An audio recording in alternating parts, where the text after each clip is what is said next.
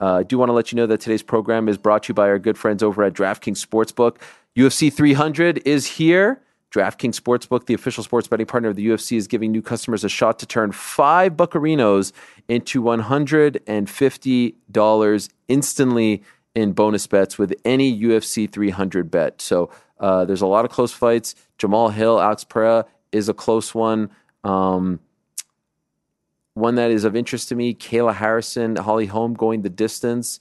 Obviously, Zhang Weili is a big favorite. The biggest favorite on the card is actually Bo Nickal against Cody Brundage. That may not be a surprise to you. So there's a lot of interesting things on this card, and the place to be for it all is DraftKings Sportsbook. So go to the DraftKings Sportsbook app now. Use the code THEMMAHour. New customers can bet $5 to get $150 instantly in bonus bets.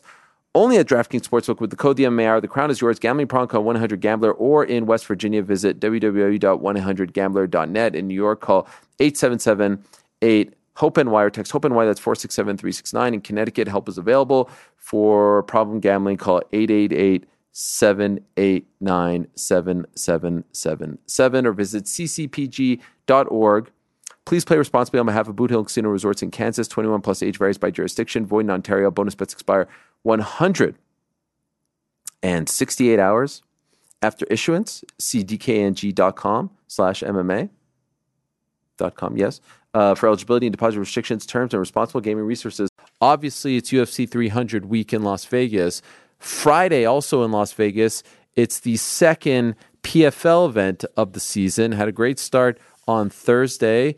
Dakota Dacheva with a solid win. You had Moldavsky on there. You had a bunch of former Bellator fighters, Liz Carmouche, getting a win as well in her PFL debut. And so I want to let you know that the PFL is back on April 12th with the lightweights and light heavyweights throwing it down. Last week it was the women's flyweights and the heavyweights. You've got names like Impa Kasangane, who of course won the 2023 light heavyweight tournament. You also have Clay Collard and Bellator former champ, one Patricky Pitbull is going to be on the card against Clay Collard. So if you're in Vegas for 300, go check him out. If you're at home, check him out over on ESPN2 and ESPN Plus. That is Friday, April 12th, live at 9 p.m. Eastern Time.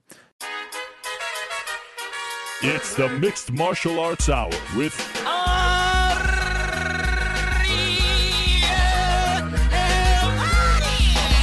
The Mixed Martial Arts Hour is back in your life on this Monday, March 6, 2023. Hello again, everyone. I hope you're doing well. You know, when I said 2023 there, I bit the inside of my cheek, Frank. I could tell. Could you tell something happened? You kind of tightened up. You're like, what's it going to be? No, I just bit the inside of my cheek. Oh, wait, you didn't do it on purpose? No. I thought you did it on purpose to remember what year it was. You know when that happens? Yeah, that's mine is like raw from biting on it so much. Oh my gosh, what a way to start. So excited to be back.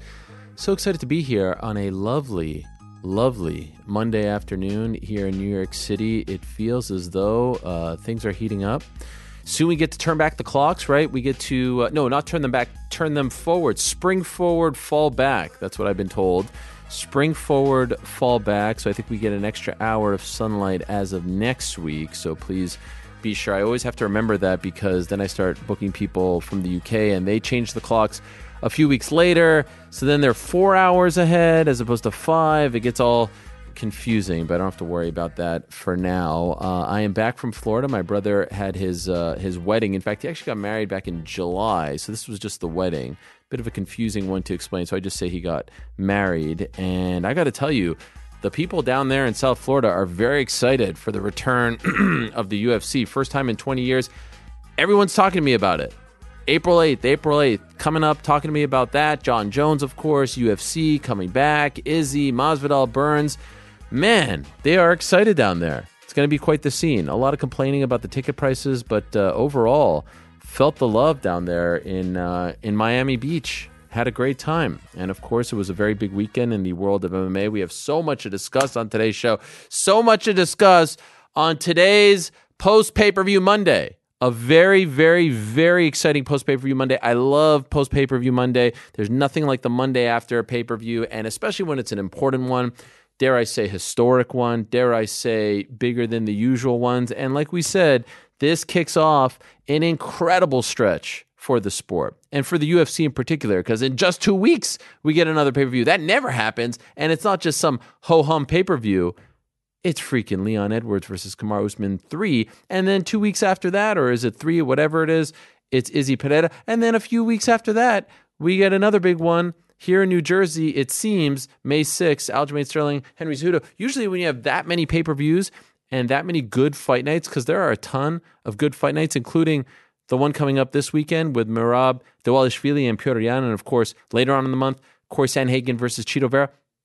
Usually you get a few stinkers in there, and maybe that's to come. But for now, let's enjoy this period. Now, as always, we are presented by our good friends over at DraftKings Sportsbook. They are the official sports betting partner of not only the UFC, but this show as well.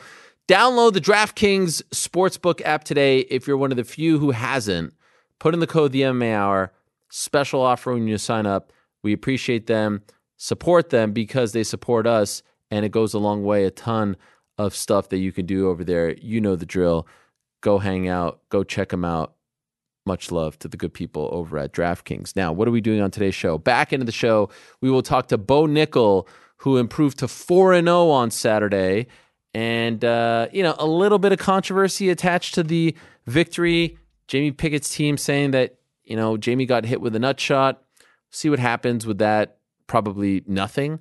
You look at the replay, maybe there's a case to be made, but, sometimes refs miss calls, and that's just the way sports go. It happens all the time in all kinds of sports. I mean, it's damn near impossible to get anything overturned in combat sports, and I think this one would be another example of that. Anyway, we'll talk to Bo. First big pay-per-view in Las Vegas, main card, opened up the main card, felt like a superstar all week, got the superstar treatment, delivered. Looking forward to chatting with him. The new look, Bo Nickal. Prior to that, we'll recap the weekend in betting. Tough one for the Parlay Pals. We'll get into all that and more. Prior to that, we'll be joined by Anthony Smith. He was in Las Vegas, of course, a former opponent of one John Jones. He has a big fight coming up in May as well. So we'll talk to him about all that and more. One of the best minds in the game, one of the best analysts in the game. Prior to that, we'll be joined by Ian Machado Garry, who improved to 11-0. A little dicey in the first round, got dropped, came back, won in the third, Song Kanan, and a big win for him in front of the Vegas crowd. Conor McGregor is there. He's hanging out with him beforehand. Says he wants to fight on that Miami card on April 8th. We'll see if that happens. Still undefeated, the future, all that and more. We'll talk to the recently new father, Ian Machado Garry, at around 2:15. Prior to that, 2 o'clock, Stipe Miocic, in most people's eyes, the most decorated and best UFC heavyweight of all time. He was in attendance as well in the front row, somewhat apathetic to the whole situation, but we'll get his thoughts on if, in fact, he comes back to fight John Jones. And honestly, I don't know if there's anything after that. You fight that fight, you win that fight. What are you sticking around for? Especially as he has the gig as the firefighter as well. So much to get to, so much to discuss. We'll talk to the guys as well. But first, some thoughts on Saturday night, because Saturday night felt different. It felt special. It felt unique. These events don't happen every month, but they seem to be happening more often than not because, like I said, the UFC is on fire these days. And there was once a time when there were big events to us, and it seemed like no one in the mainstream sports world, in the blogosphere, in the Twitter sphere, cared. They were talking about regular season basketball. They were talking about regular season football. They were talking about anything but our dear MMA. Saturday felt like another one of those examples, not too far off from a John Jones or, in the past, or a Conor McGregor or a Khabib fight in the latter portion of like it felt like everyone was just talking about the UFC and everyone was talking about John Jones, and all the social media accounts were talking about the UFC and John Jones and everything that this, card brought.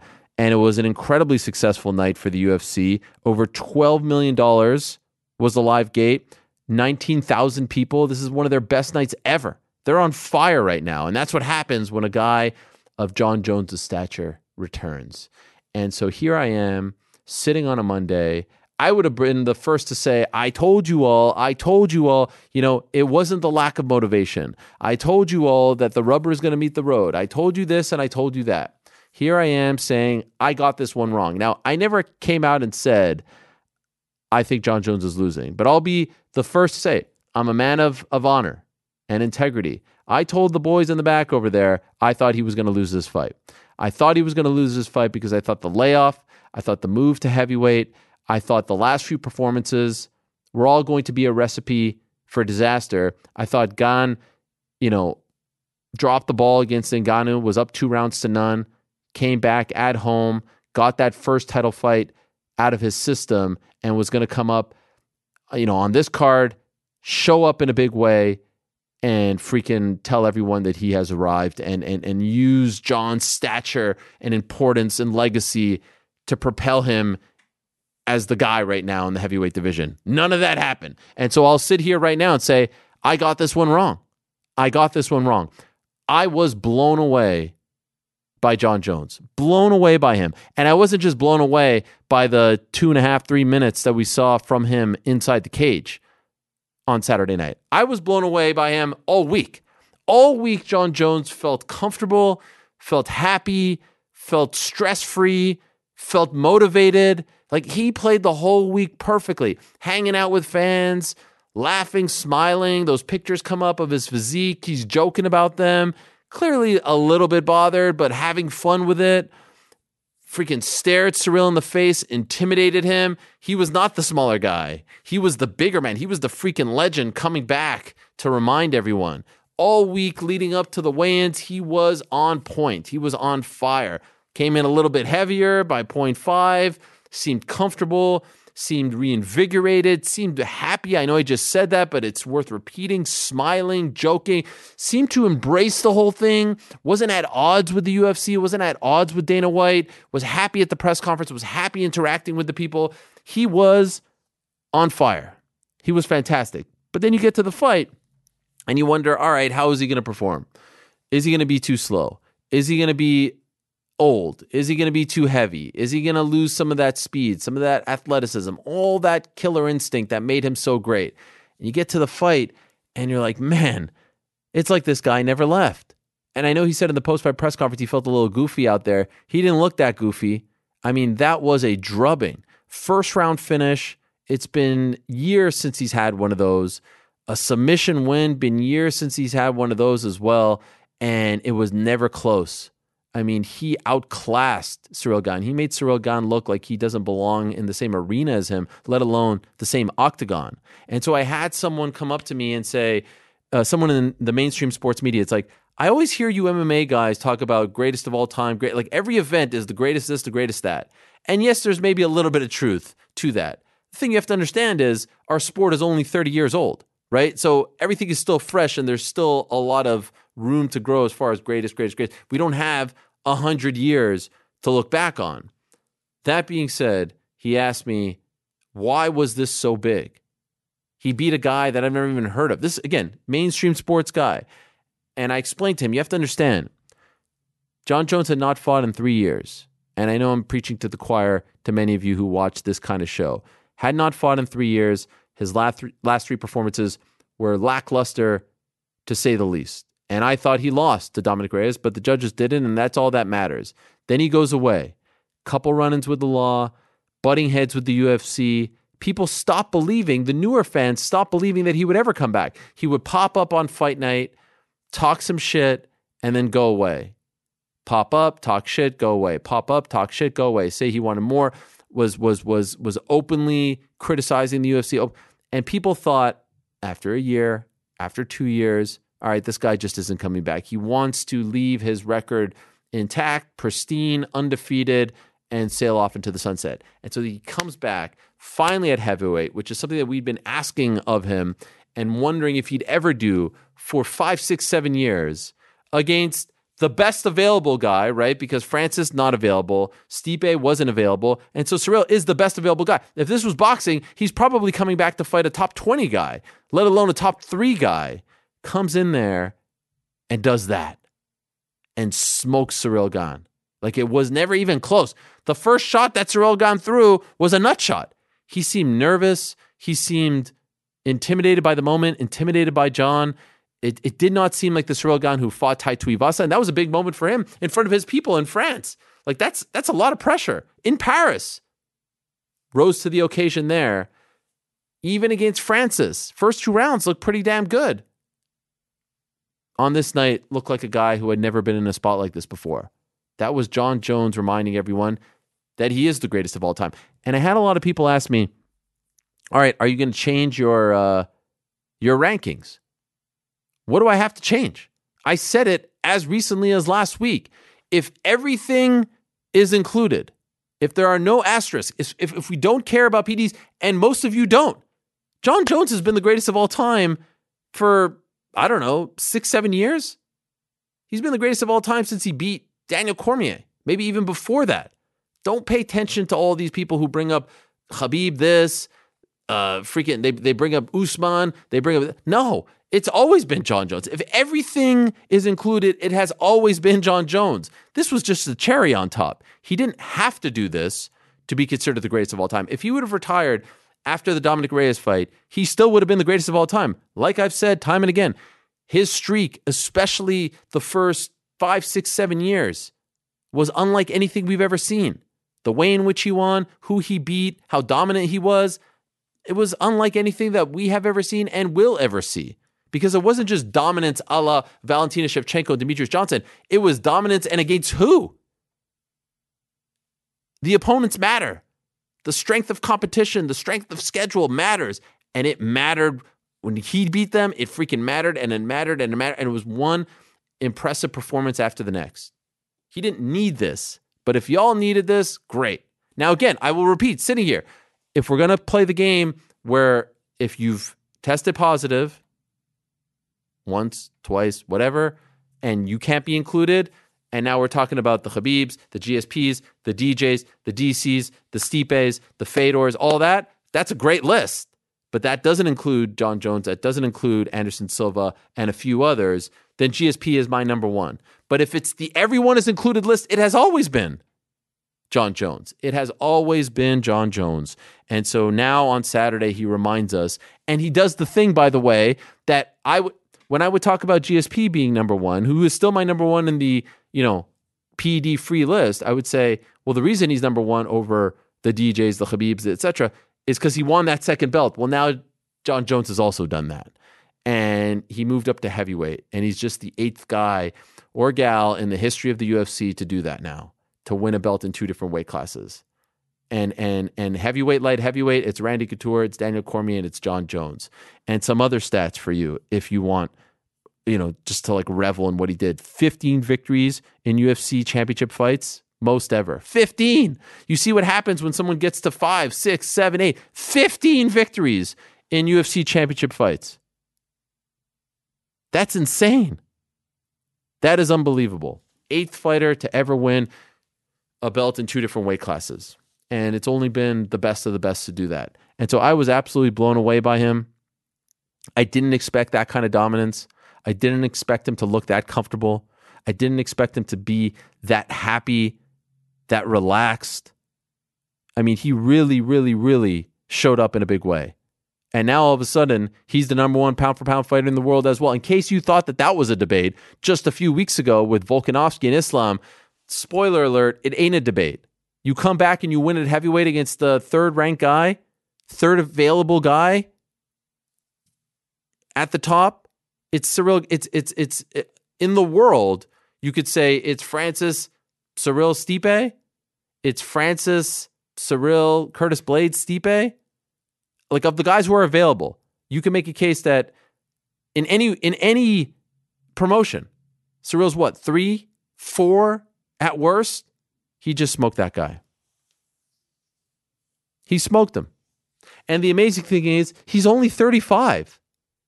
And if you're fighting at heavyweight, and especially if you're fighting like that, who's to say he doesn't do this for a few more years?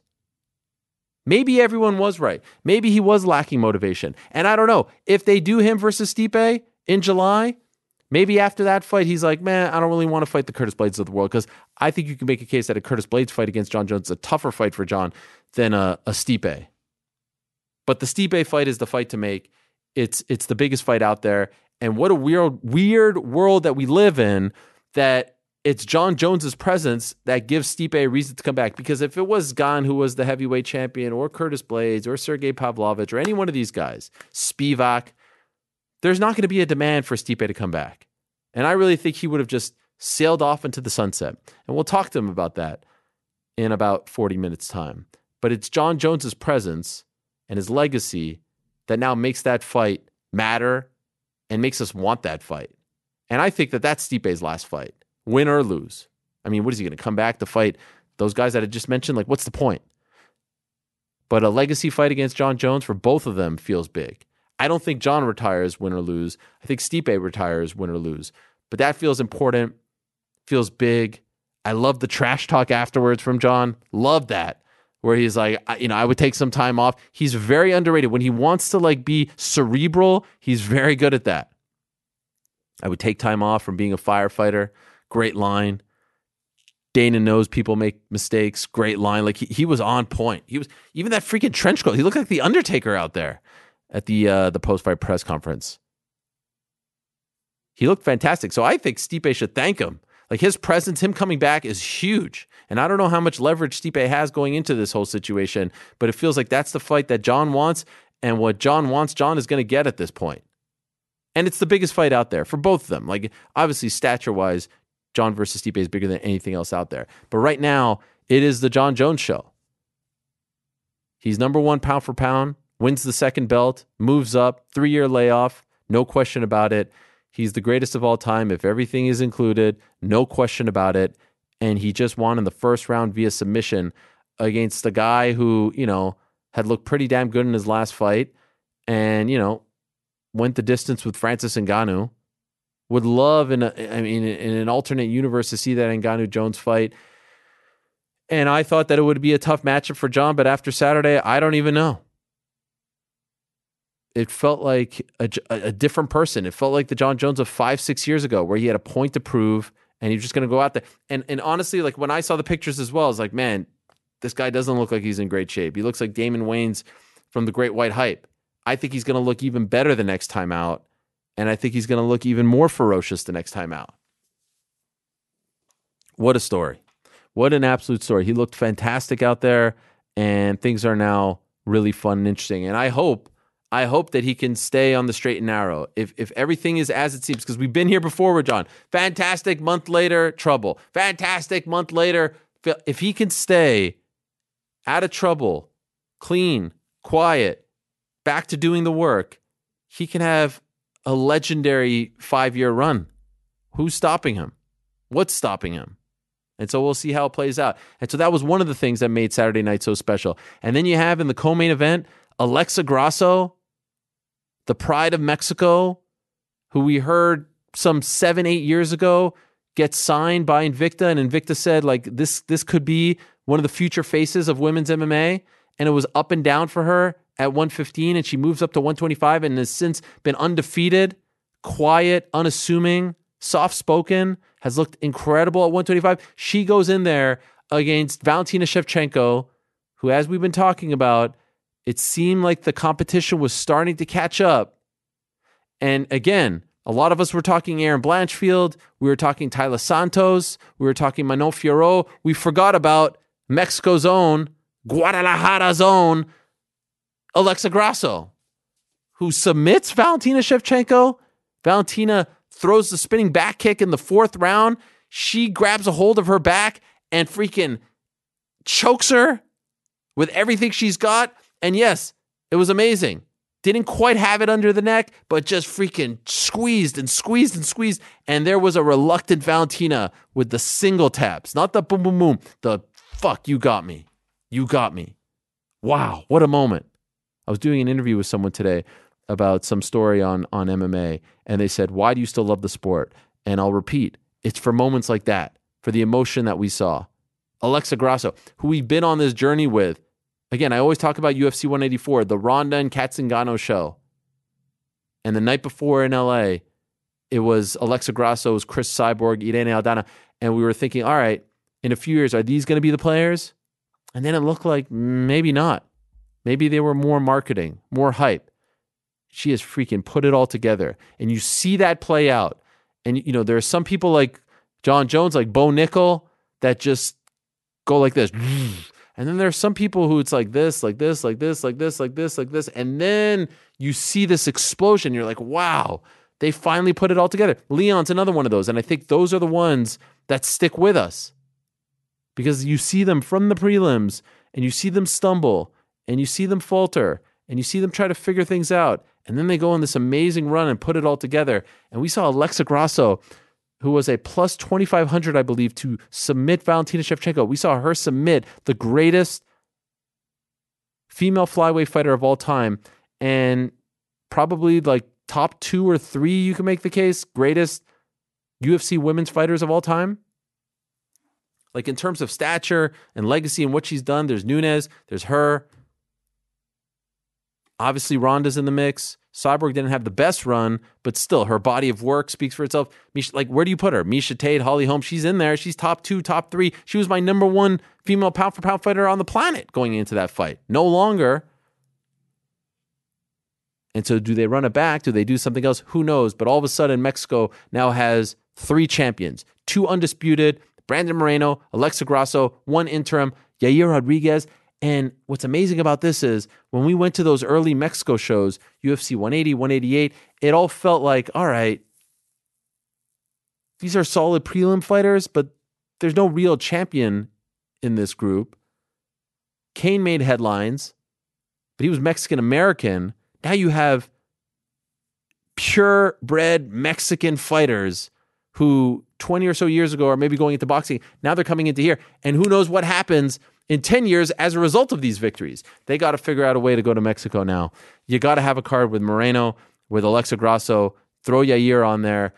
Maybe not for Cinco de Mayo because, of course, it looks like they're going to Jersey that weekend. Maybe for September, Mexican Independence Weekend. I know that's typically a Canelo weekend. And him not fighting this Cinco de Mayo weekend feels like it opens the door, but that's in 2 months. Doesn't seem fair.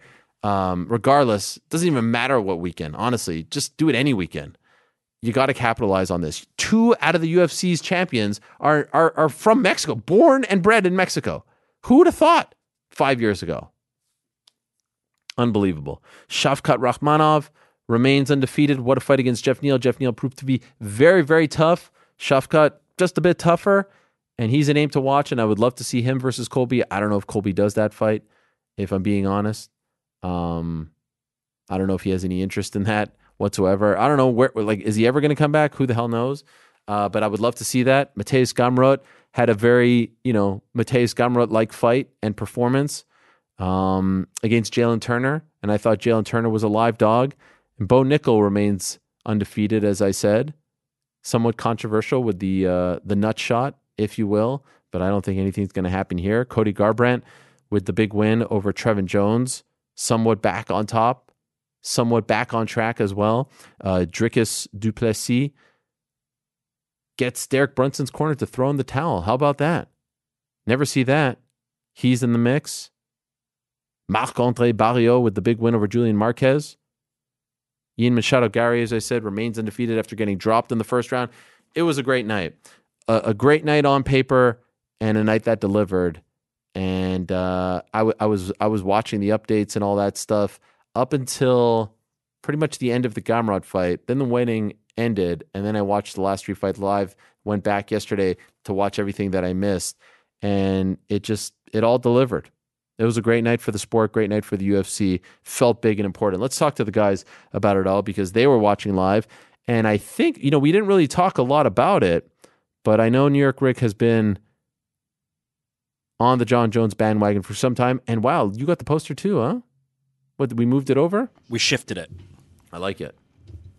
So I'm blown. It had its time, and now it's home. No, it makes sense. Yeah. So I was blown away. I said what I said. How did you feel about his performance on Saturday? Yeah. To say I expected it would not be true, right? There were a lot of unknowns heading into this fight. and I was willing to grant that there were a lot of unknowns. I wasn't confidently saying John Jones is going to come in there and smoke Ciryl Gane. Because of the time off, because of the move to heavyweight, I thought there was a chance that this could not happen. But did I also think there was a chance that this did happen? Yeah, I did, because I don't think Ciryl Gane has the tools to stop John Jones in any significant way. Did I think it happened in this method? No, probably not this quick. Like, John Jones is not really known as this level of a finisher, and especially not this quickly. It's been a long time in his career since he's been able to do this. But I was impressed. I was definitely impressed. He looked like a legit heavyweight, and I think once you kind of see him standing next to Ciryl Gane, you know John Jones is a heavyweight. This is official now, right? Like, there was a lot of talk about his physique, but if we really think about like the best heavyweights, did most of them look like bodybuilders? Like, you put Francis aside, did most of them look like bodybuilders? They really didn't. No. Like, some of the best ever: Fedor, Cormier, Kane. Like, it's just not. It's not how it was. The reason that was such a big deal, by the way, was because we have seen John look like a bodybuilder, right? So it was a little bit jarring to see him like this. And I actually feel like we're going to see him in even better shape the next time we see him. And it felt like he was like, all right, was he like uncomfortable in his skin? But then you see him out there. But I also think even if we see him in better shape next time, that's just a vanity thing. I think it's for him to want to look more sculpted. As long as John Jones is at the weight that he feels he can optimally perform, and based on what he came into the cage at, it looked like he was ready to optimally perform. That's all that really matters. John Jones is a beast, man. And this is one of the things I've talked to Connor about this in various different mediums and platforms. And one of the principles I've always had is, if you can get somebody as great as John Jones, like a Floyd Mayweather, like a John Jones, at minus 150, whatever he was, you have to ride it. You have to just take that sometimes and take that money to the bank. Let the variables fall to the side. When you're talking about all-time greatness, when you're talking about somebody who's done the things that John Jones has done, sometimes it's a gift that's just staring you in the face and you're overthinking it. And that kind of ended up being how it looked on Saturday night. Was, what were we thinking? This guy's an all-time great. And he was less than 2-1 against the guy in Ciryl Gane who looked completely overmatched. What do you think, GC? I mean, everything you guys just said. I was blown away. I never expected it to be that easy. Like, he blanked Ciryl Gane. He skunked him. Like, he embarrassed them. Like, that's as plain as it went. Like, I was blown away. I didn't expect it to be that easy for him.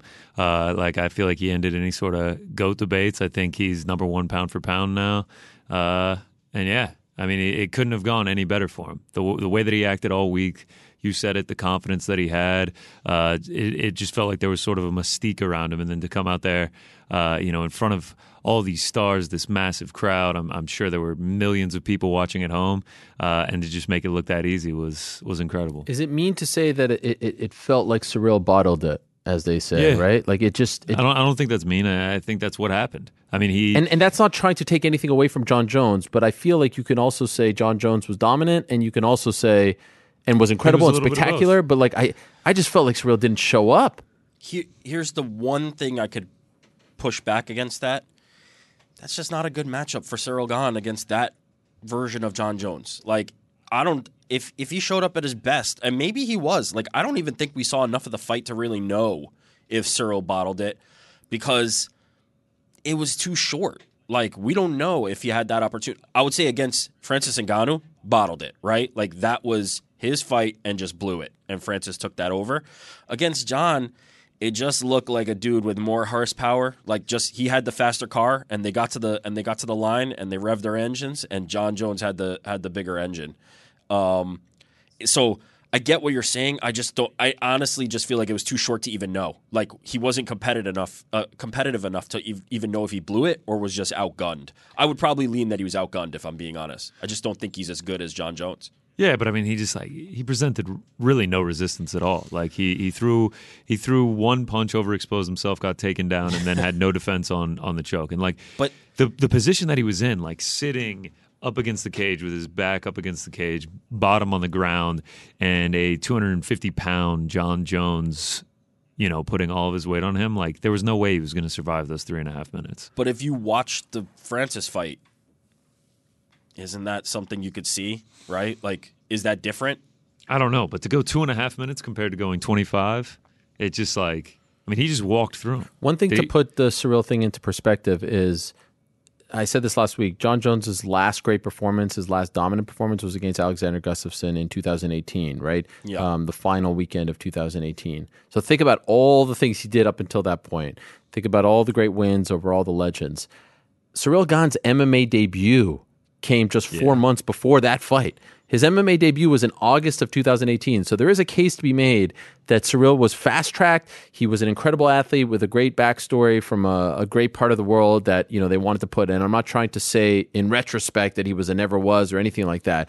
But it is important to note that the amount of experience that John Jones has as opposed to Ciryl, especially in these moments, like I said, 15 victories in title fights is exponentially greater. And maybe he's just not ready for these moments. I'm not ready to write this guy off, and I think he could figure it out and get back on track if he wants to. He's now, lost in 2 big title fights, but John Jones proved to be, just leaps and bounds from an experience level, from a just like a comfort in the cage level, in the moment level, and just from a skill level. Like even that moment where he goes for the choke, it doesn't work out, and then just goes right back to it and nails him with that. There's levels to this game, and John is on a different level. I think it's completely fair to look at Ciryl Gane and say that he got to a spot because the heavyweight division is not that deep, and he was fast-tracked into opportunities that I think he can be competitive in. But when you're talking about a guy like Francis and when you're talking about a guy like John, I just think that level's a little bit different. I think that those waters are a little bit deeper than the levels that I think Ciryl Gane is at right now. And that's not a disrespect. I think he's perfectly capable and deserves to be a highly ranked heavyweight. But there's another step up, and those guys are on that level. To that point, look no further than the fact that Stipe, who hasn't fought in 2 years and is coming off a knockout loss, is the big next fight, right? There just isn't a lot of big names out there. Do we know the odds in that fight going into, are there any opening odds, GC, for that? Yeah, John Jones is minus 350 right now. Wow. Oh, man. He opened up as an underdog against Ciryl, right? Against Ciryl, yeah. He opened up as an underdog. Wow. The Stipe one, I want to say he opened like minus 200. It's obviously been bet down to minus. Do you think Stipe has a chance against him? A chance, sure, but who do I think is going to win? John Jones. Man. The last time we saw Stipe years ago, it was him getting brutally knocked out by Francis Ngannou. Now he's aged even longer. He hasn't been fully committed to fighting, and he's going up against John Jones, who just the way he talks, the work ethic of John Jones, like he's just like, this is the most important thing of my life. He's already moving on to the next thing, as if winning the heavyweight belt wasn't enough for him. All the question marks that we had about John Jones are now Stipe's question marks. Yeah. The time off, and now he's coming into the fight. John Jones has been in the cage now. Yeah. Motivation, all those things. Except the difference is John Jones, well, I was going to say won his last fight. I think there's some people that would debate it. But John Jones, on paper, won his last fight. And Stipe got knocked out. Like, there's a lot of question marks around Stipe. I don't foresee it going very well. I think a motivated John Jones is a real problem for anybody, but with all those question marks, the same ones that everybody was pointing to make this case against John Jones for Ciryl Gane, those now transfer right over to Stipe. The beauty about this John Jones, as opposed to the one from 3 years ago, is that the one from 3 years ago had already cemented his spot as the best light heavyweight on the planet. So to the point that people were making last week and that I was dismissing, he had to get up to fight Dominic Reyes, Anthony Smith, Thiago Santos. Now he's got this runway of, let me try to be the greatest heavyweight of all time. Because honestly, that runway is much shorter. And so it doesn't necessarily matter, right? It doesn't necessarily matter if it's Stipe or not, but I appreciate the fact that he's like, all right, the heavyweight GOAT is available. Let me go after that guy. And then maybe I'll go after, I don't know, Curtis Blade, Tom Aspinall. I think if he feels this way and he's this happy and he has found his purpose and maybe wants to make up for lost time, why can't we see another 5 years out of him? Now, we may play this clip back in 6 months and be like, damn, you were foolish. Fool me once, fool me twice, fool me three times. But the runway is there for him to plant his flag in a second weight class, right? This is the weight class to do it. traditionally heavyweights are older. There's less skill, more power, or less technique rather. Not less skill, less technique, more power. And those are the things that tend to carry, right? The speed is usually what's going to go. It's not necessarily the power that tends to hold on a little bit longer. So, yeah, I think Jon Jones is in a really nice position to make this a real run if he wants to do it. But quite frankly, even if he gets in one title defense, I think that really helps his legacy tremendously. To be a champion in a second division and not just capture the belt, but actually defend the title, that changes the game. So no matter what he's doing after that, it's kind of gravy. Like the dude's legacy is untouchable at this point. I mean, there's a world where he gets to 20 title fight wins by the end of his career, which is just insane to think about.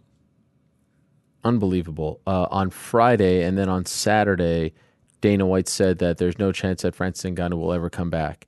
Obviously, he has said things in the past and has gone back on them, including when Francis beat Stipe. I believe he said, if I were Jon Jones, I would go to 185 and run away from this man.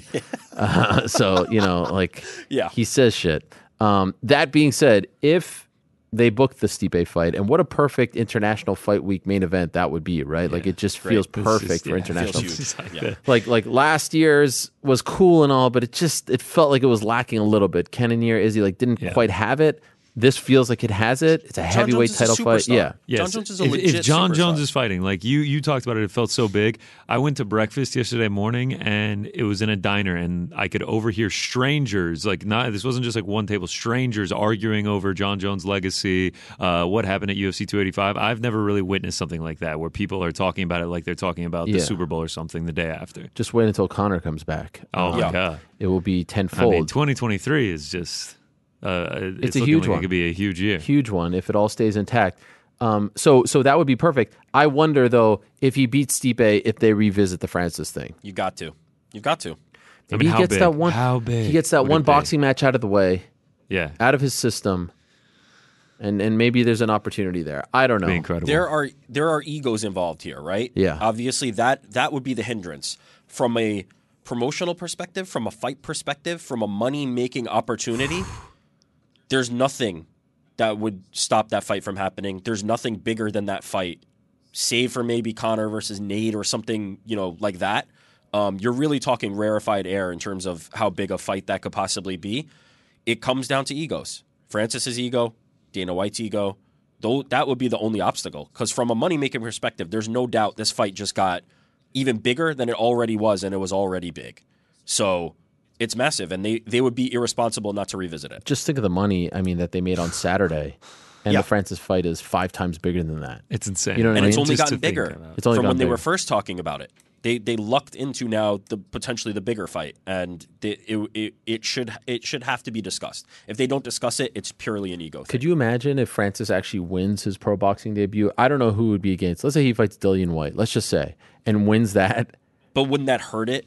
Wouldn't that hurt the chances? Because then you stick around and do another boxing fight. Just break the bank for the guy, man. I was going to say hurt the chances potentially, but it would make the fight even bigger if he were to beat him. You break the bank for him, and you'll still make I was a going to say, shitload of money. There is no number that you could invest in this fight that you wouldn't end up seeing just monster profits. The fight would be so big. It's worth it in every regard. But if Francis knocks out a legit boxer, Francis goes in there and knocks out a legit boxer, I think another bigger boxing fight is in store. Of course. It's just really hard to get away from that. Sure. If he loses, I think does the Jones fight suffer?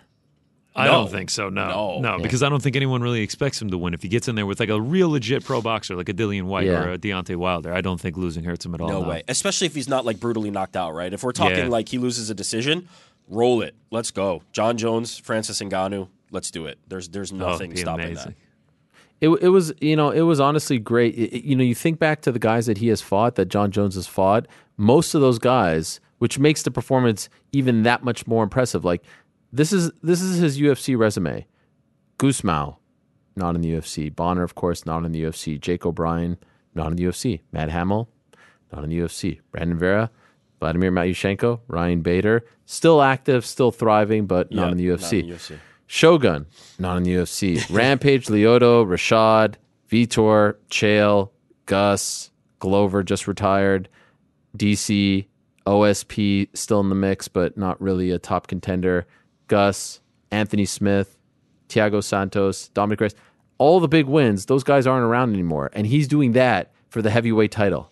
You know what I mean? Speaks to how young he was when he got in, but also it's an unbelievable thing. And it felt a little bit like comfort food seeing him back. Yeah, this is one of our guys from 2010. This is one of those familiar faces. And you know what? Another thing, we were talking about this last week. You know, we've been accustomed to some crazy Jon Jones fight weeks. Nothing came up. No controversy. Like the biggest quote unquote controversy was when those pictures came out of his physique and everyone was cracking jokes. And then he just kind of took it in stride, you know? And that was it. Yeah, you can tell it bothers him, but yes, for sure. He did handle it well. Yeah. Oh my God. It was like a 1,000% better than I thought it was going to be. A grand slam of a week for Jon Jones. I thought he would be, I didn't expect any of that. I really thought. I have this theory about, you know, you get rushed into a title fight, you lose, you stumble, you come back. GSP, Rose, there's a bunch of those people. First title fight doesn't go your way, you come back and you look great in the second. And I thought that was going to be Cyril. It's different when you fight Jon Jones. Thing. It's different. Yes, that's it. He's fighting Jon Jones. That's the difference. There's levels to this game. There are levels to this game, and he's fighting Jon Jones. I will say, not only is it a grand slam from the parts that Jon Jones could control, but from the perspective, and I'm talking strictly from the perspective of the UFC and Jon Jones. It's also a grand slam in terms of, I feel like the public, based on what I'm seeing online, the public is real ready to determine that Jon Jones is the best heavyweight on the planet and move on from Francis Ngannou. There is a lot of sentiment in the direction. Yes. And that helps big time for them. That helps big time for them because if this looked a little bit different, there'd be a lot of conversation about Francis Ngannou is still the best heavyweight. If Cyril would have won, right? If Cyril would have won, if Jon wouldn't have looked good, Francis's name would have been popping up a lot more. I'm seeing the opposite. I'm seeing people being like, why are we still talking about this? Yeah, F this and guy. I think that's crazy. I think that's absolutely ridiculous. But it's good for Jon Jones, and it's good for the UFC if they're trying to say, let's leave Francis Ngannou in the past. It seems like the fans are willing to kind of go with them on that ride. If Cyril would have won, it would have been much easier to say, well, Francis had the win over him. Yeah. This helps them move on. Let me ask you this question. Who's the best heavyweight on the planet? Francis. GC? I don't know, dude. I need to see them fight. I can't say that. Well, the point is, when's the last time? The last time we could say that the best heavyweight on the planet wasn't in the UFC was probably in 2009, 2010, right before he lost to Fedor lost to Fabricio Verdum. It's been 13 years since you can actually have that conversation with a straight face. Man, people are really forgetting how good Francis Ngannou is. It's sad. Especially as of late, it like hurts my heart. And this is coming from probably one of the bigger Jon Jones believers that you'll ever meet in your life. Yeah. The rush to bury Francis Ngannou is startling, man. That dude. But this happens anytime someone's at odds with the UFC.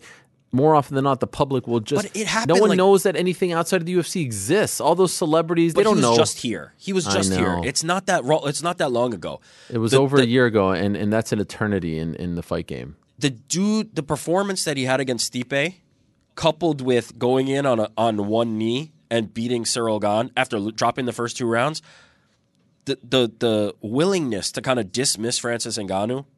And his skills, and I think a lot of people are starting to.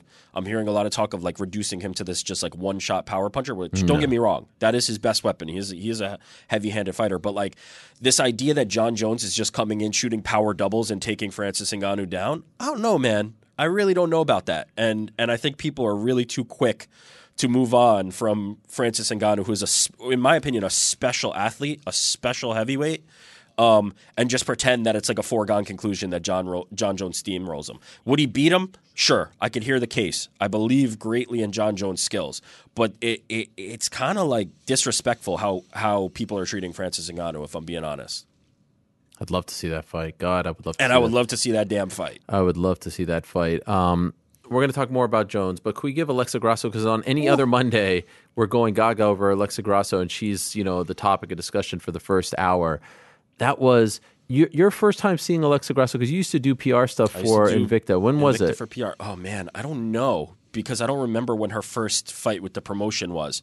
But I saw all her Invicta fights because by the time I stopped working with Invicta, she had already moved on to the UFC. So I've 2014 Ashley Cummins was her first fight for Invicta. I was there for all her Invicta fights. Even then, just like a special striker, right? Like a special striker, boxer. Yeah. And somebody who you could clearly see had talent. And I think, the culmination of that was kind of that Invicta FC 11 event, which was right before, I think, UFC 2. What was the Cat and 184. 184. Yeah, wow. 2. Before UFC 184 in California, where Dana White's there. I believe the matchmakers are there. Yeah. Mick and Sean. And no, this is pre. This is pre Mick. Sale. Yeah. So Sean and Dana getting a chance to look at Alexa Grasso and Irene Aldana, and Dana White believing that those two could be the future of women's MMA and future of the promotion.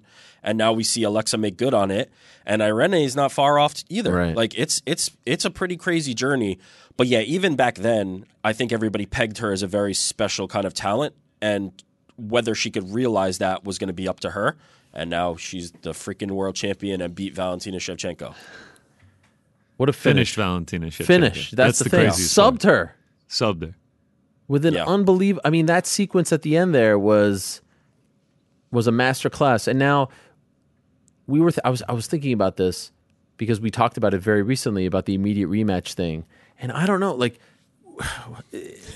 Come to me. Yes. Welcome. I actually feel like they shouldn't do an immediate rematch. I think they're going to, though. They're going to. However you feel about it, I think they're going to.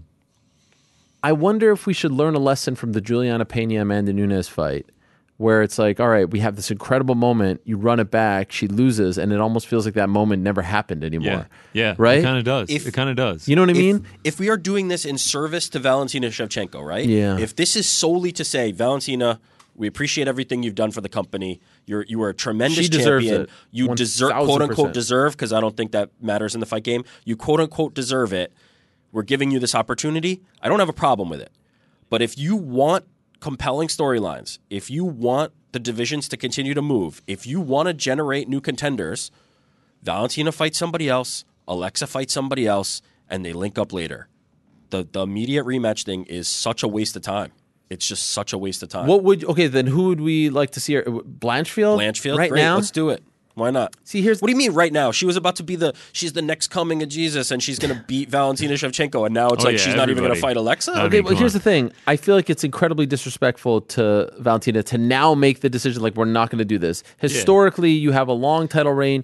You've earned that shot. Even the Izzies of the world gets that shot, right? I think they're going to. And I think so too. But now that I start to see this, and I'm like, and it's really the Pena moment. But here's the thing. There's no telling that Valentina is going to beat her again, because if you look at the scorecards, I mean, say she doesn't finish her in that fourth round and they go to a fifth round, it would have been 2-2 entering the fifth round, and there's no telling what would have happened there. It was a very close fight. Yeah, Valentina clearly won 2 and 3, but Grasso, if you look at the scorecards, she was down 2-1. She was about to win the fourth round. It would have been tied going into the fifth. Like, if she beats her again, then she puts it to rest, and it feels like Valentina's career at 125 is sort of beginning to come to an end at that point. I got to be honest. Some of the immediate rematches feel like trying to correct the history books. Yeah. Some of them feel like that's what the Nunez one felt like. The better outcome for the UFC was the one that didn't happen, and so we're trying to correct the record. I don't know that this is a bad outcome for the UFC. Oh my God. Let's let it sit. I don't this think is it an is at all. unbelievable Let's let outcome. it sit. But I don't think they're going to. I think Alexa Grasso talked about it, and Valentina tweeted about it. Like, they both said immediate rematch is happening. Sometimes you don't get what you want. What's the bigger fight? Obviously, the rematch is a bigger fight. Yes, but that... then Grasso Blanchfield? Yeah. For sure. No but doubt. Here's the problem with that. Now the other fights become smaller fights. Yes, that's the bigger fight, but you make the other fights feel less significant. There was a problem during Valentina Shevchenko's reign, and it was evident in the Alexa Grasso fight, where everybody who was presented as a challenger for Valentina Shevchenko was minimized, felt like they had no chance. Everybody reduced them to fodder or food for Valentina Shevchenko. So then when somebody's competitive, like Tyler Santos is, it's like, wow, is Val slipping? No, they're good fighters, man. And Alexa Grasso is a really, really good fighter. personally, I thought this was a really bad style matchup for Alexa Grasso. I'm not about to sit here and pretend that I was picking Alexa Grasso. I thought this was a bad style matchup for her. But she's a really, really good and really, really well-rounded fighter. And a lot of Valentina Shevchenko's opponents have been minimized to just the next step, and then Valentina moves on, and then it just continues. If we continue to make this the Valentina Shevchenko show, and instead of celebrating Alexa Grasso and giving her a potentially new opponent, it will always be the Valentina Shevchenko show, and everybody else will get reduced. Let's just move on. Look, one fight. Valentina Shevchenko wins one more fight. Give her a title shot. That's great. I got no problem with it. So I do you don't need think? immediate rematches every single time. Shevchenko Santos 2, Grasso Blanchfield for the belt. Winner of Shevchenko Love Santos it. 2 gets the title shot. Love it. Damn, that's a Give tough Ty- fight. What do we do with Tyler Manon another- Fiorot? What do we do with Manon Fiorot? I don't know. We don't really know what her status is. Now I love my girl Manon Fiorot's chances of getting the belt. You know, give me Fiorot, Grasso, nice little 25-minute Those stand-up futures, affair. baby. The thing about Shevchenko, I like what you're saying, but I also feel bad, and I think this doesn't get talked about enough. 20 years in MMA, 30 years, as she said, in martial arts. Her run in the UFC alone, unbelievable. This is her first loss at 125. She's only lost to two people now in the UFC, Amanda Nunes and Alexa Grasso. Crazy. 9-0 going into this fight as a 125-pounder. And like a lot of those fights were, I mean, it felt like, talk about levels with John Jones and Cyril Gane. It felt like this was, NBA champion going up against, a D3 basketball team at times.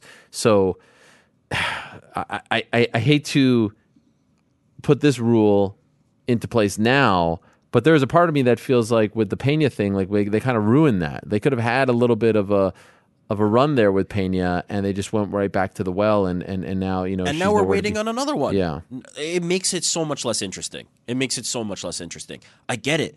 The long-standing champ deserves respect, but like winning one more fight and then getting back there is same not card? some kind of like Same slap card in would the be face. fun. Do it on the same card, and then it's perfect. It's like a little it's made. tourney, yeah. I'm back. I wasn't ready last time. I took you lightly. I'm gonna smoke you this time. Let's do it.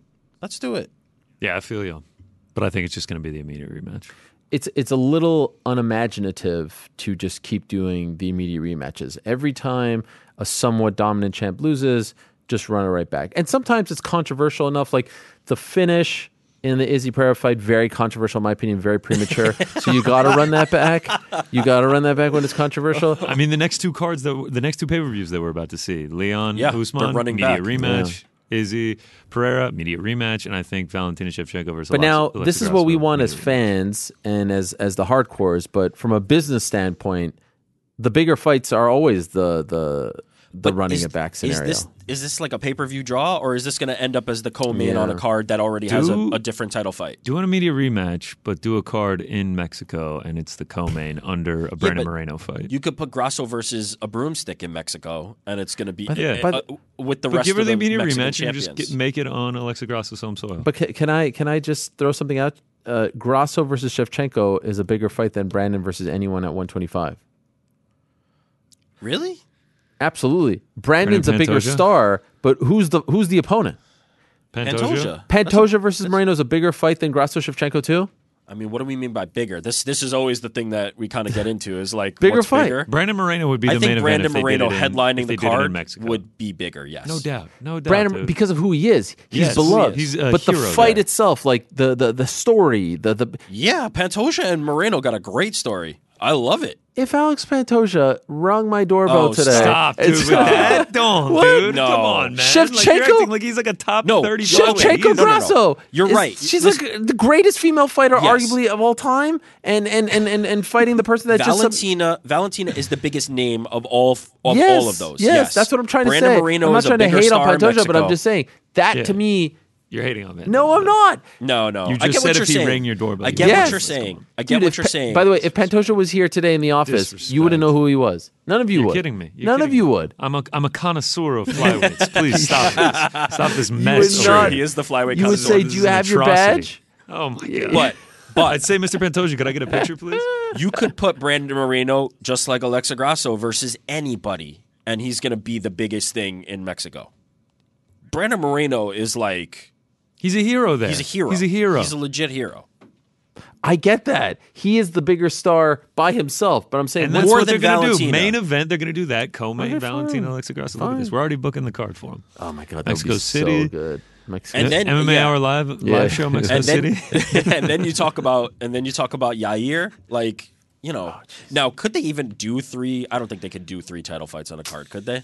I mean, yeah, they've done it But that before. would become the main event. Yeah, they've wouldn't done it before Yair when Volk? pay-per-views used to actually be good cards. Not in this era. They've done it recently. Three title fights. We had one. What was it? 268, I think, was 3 title fights. That doesn't feel Maybe very I'm recent, wrong. but what was that?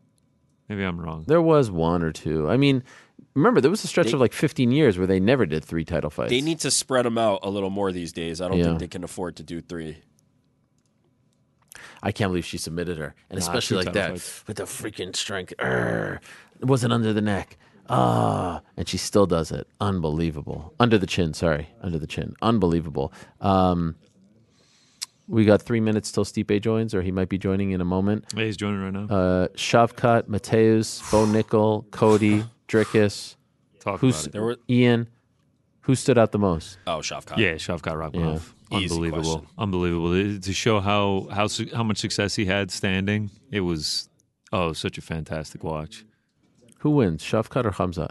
Oh, stop give me that. Stop What? Give me that. You want to talk about the dream fight? There's the dream fight right Come there. on, guys, I've been I dreaming about that love for years. I love Shavkat, but we have to stop throwing everybody Why? against Hamzat. Like it's just not. Give me that fight. I would love to see that. He's fight. not the That's a Hamzat title Chimaev fight. is not the measuring stick for fights. I know everybody wants No, to call him out and it's everyone, just fun. but he is a different. It's a different stratosphere. You got to Can't chill. wait till he's Shavkat or talking about Colby? this.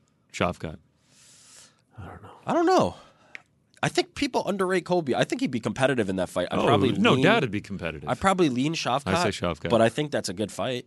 All right. Well, we'll talk more about that and the rest of the card later in the show. For now, though, let's go to our first guest of the day. He was front and center at UFC 285. He was in the front row. He was talked about by the man who won in the main event, and now all of a sudden a part of maybe one of the bigger, if not biggest fights of the year, perhaps in July. He's the former UFC heavyweight champion. He's the most decorated heavyweight champion in UFC history.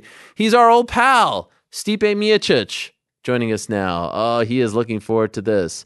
He has a colonoscopy later on this week. He's looking forward to that more than this. Sure. I didn't know. I'd check my schedule. I didn't know I had that, but sure. No, I'm just kidding. It was a joke. I went extreme. You could go dentist route, but that's boring. So I went colonoscopy route. Yeah, I know. You know. That's right, yeah. Yeah. How are you? Okay. How was Vegas, Stipe? It was good, man. Just it was busy and tiring at the same time, but also homesick because we missed the kids. Yeah. How long were you there for? Got there Thursday. We left right early in the morning. We left at 4:30 in the morning. Oh gosh, on Sunday. Yeah. Yeah. When was your last time in Vegas? Was it the last time you fought there? No, I was there International Fight Week, I believe. Okay. You like going there? Yeah. It's all right. I mean, yeah. I like being home with the Yeah. kids. I agree. I mean, I feel the same way. So you were there front and center. Can I ask, I was just going on and on about what I was expecting from Saturday from John Jones, and I will be, man enough to admit I was not expecting that. I thought Cyril would actually beat him, and I thought it wouldn't be very close. What were you expecting going into that fight? no, I thought I was going with Cyril the whole time, just in the beginning of the week, and then the more I talked about it with other people, and the more I thought about it, I started more I guess even. I just said if Cyril keeps out on the feet and picks him apart him all day, it's still going to be a good fight. I think it's going to be a great fight still. But I thought if John uses wrestling, it's going to be a long night for Cyril. But yeah, I was not ready for that. I thought it was going to be a good decision. I thought I was going to get, I think it's a big war for 5 rounds. I thought, Wow. but I was definitely wrong. Good for John. So safe to say you were blown away by that performance? I mean, not blown away by the performance, but by him winning like that, yes. Wow. I was blown away by it. Why weren't you? I mean, to win, good for him. I don't know. You weren't that impressed. Is it because maybe you don't rate Cyril that high? No, I do. I think he's a hell of a fighter. I think he's great. I just was, it happens. The fight before, though, I was surprised, and going crazy. Yes, Alexa Grasso with the submission win. Yeah, great for her. What about how John looked as a heavyweight? What did you make of that? Too big, big boy. He's 247. Yeah. So he's ready to fight. He's ready to fight with big boys. Yeah. Do you feel like he looked good as a heavyweight, or do you feel like he needs to maybe, shed some of the weight? Like maybe that, fighting a guy like you or some of the other younger heavyweights, it would probably be better for him to be lighter. Listen, one thing I've learned is you can never judge a book by its cover. Yeah, that's true. Some of the best heavyweights of all time don't exactly have the best bods, right? No, you're right. I look at Fedor. I mean, you look at him, you look like typical dad bod, and that dude just destroyed people. That's right. Shout out to the dad bods out there. Did you go out there? Did the UFC ask you to go out there, or was it your decision to go out there? Are you sitting in the because they wanted me out there. They wanted you out there, so you kind of knew that if he wins and all looks good, that he might mention you. Yeah. When they they told me I would have winner. So. Oh, really? Regardless. Yeah. Okay, and you were interested even if it was gone. Yeah, of course. I mean, I wanted the best fight, but of course, John's a bigger fight just because of the legacy and biggest fight in heavyweight division. I think it'd be great between us, and so I wanted. But if it was surreal, I would be fine with that too. Okay. And when you're there, do you know that they're putting you on camera when he's calling you out? Is there a guy right in your face? Okay. You can't really get away with it. Okay. I didn't know if he was like super far back and they were zooming into you. And I love you do the whole I don't know if you do it on purpose, you kind of no-sold what he was saying about you in there. Do you do that on purpose because you don't want to give him any ammunition? What's going on in your mind when he's talking about you? I don't care. I really don't care. I mean, listen, I get destroyed at the fire department. It's nothing new to me. That's nothing compared. So they do it to me, say to me at the fire station. Right. But there's no part of you that wants to be like, come on, let's do it. Me and you, mano y mano, that type of thing. Well, in July it will be. Okay. So you say July. Is that what it's looking like? Fight week. Is that it? Yep. Wow. Yep. Is that what they told you? Yeah, it was all over the news. It's been all over the place. I don't know. You got to do your journalism, bro. No, listen. People say things. If you want to hire me, I can do your job too. So this is happening. What is it? July 8th, I think it is, or July 9th? 10th. I thought. That weekend right there. Wow. Yeah. I think, or was the week before? I think it's the week after. No. Usually after 4th of July. Yeah. So that would be. Wait, let me just get it because I don't want us to say 9th or 10th. The 8th. It is the 8th? Yeah. You sure? Yes. Oh, whatever. Okay, then the 8th. Stipe, this is my birthday, July 8th. I don't know if you know this, but I feel like that's why you're asking for it to be on the 8th. 100%. Wow. I've been planning this for 2 years. Well, I know. Did you talk to them, or did your manager Lloyd talk to them after the fight? Were there any chats afterwards? No, not. Good question. I don't know. I was flying, so it was really early in the morning. So right. The only text I got was a bunch of interviews today, which I was super excited about. I know. How many? Is it 5 or something today? Yeah, it might be my second one. Oh my God! How was the first? I was with Wyman, so that was fun. He's a nice guy. Wow. What is that supposed to mean? That was a joke. It was a joke. I know. Lloyd told me you were doing 5. I was like, geez, Louise, this is your quota for the year in one day. I know, right? I'm done. Cash me out. I'm out. I said before the interview here, I said, I feel like win or lose, and especially win, this is your last fight. There's nothing else for you to do. What are you going to do? You're going to stick around and fight like all the other new names at heavyweight? How true is this? I don't know. I mean, listen, just how I feel. My body feels. I feel great. I'm 252 right now. I feel awesome. Wow. 252. How much you usually weigh out of camp? Well, I mean, under 240. Okay. So you've added muscle. Yes. Okay. Any particular reason? I just want to lift and be big. Okay. You do this at the firehouse? No, I mean, yes and no. I mean, not right now, not as much at the firehouse. I mean, I do work out there when I can, but we're real busy. But also, I'm still learning. Even though I know I'm doing it, I got to still learn everything we got to do, and just all the training is that we have to train for ourselves to do there. Yeah. So you have this fight in July. You win this fight. You really think there's anything out there that motivates you, that's of interest to you?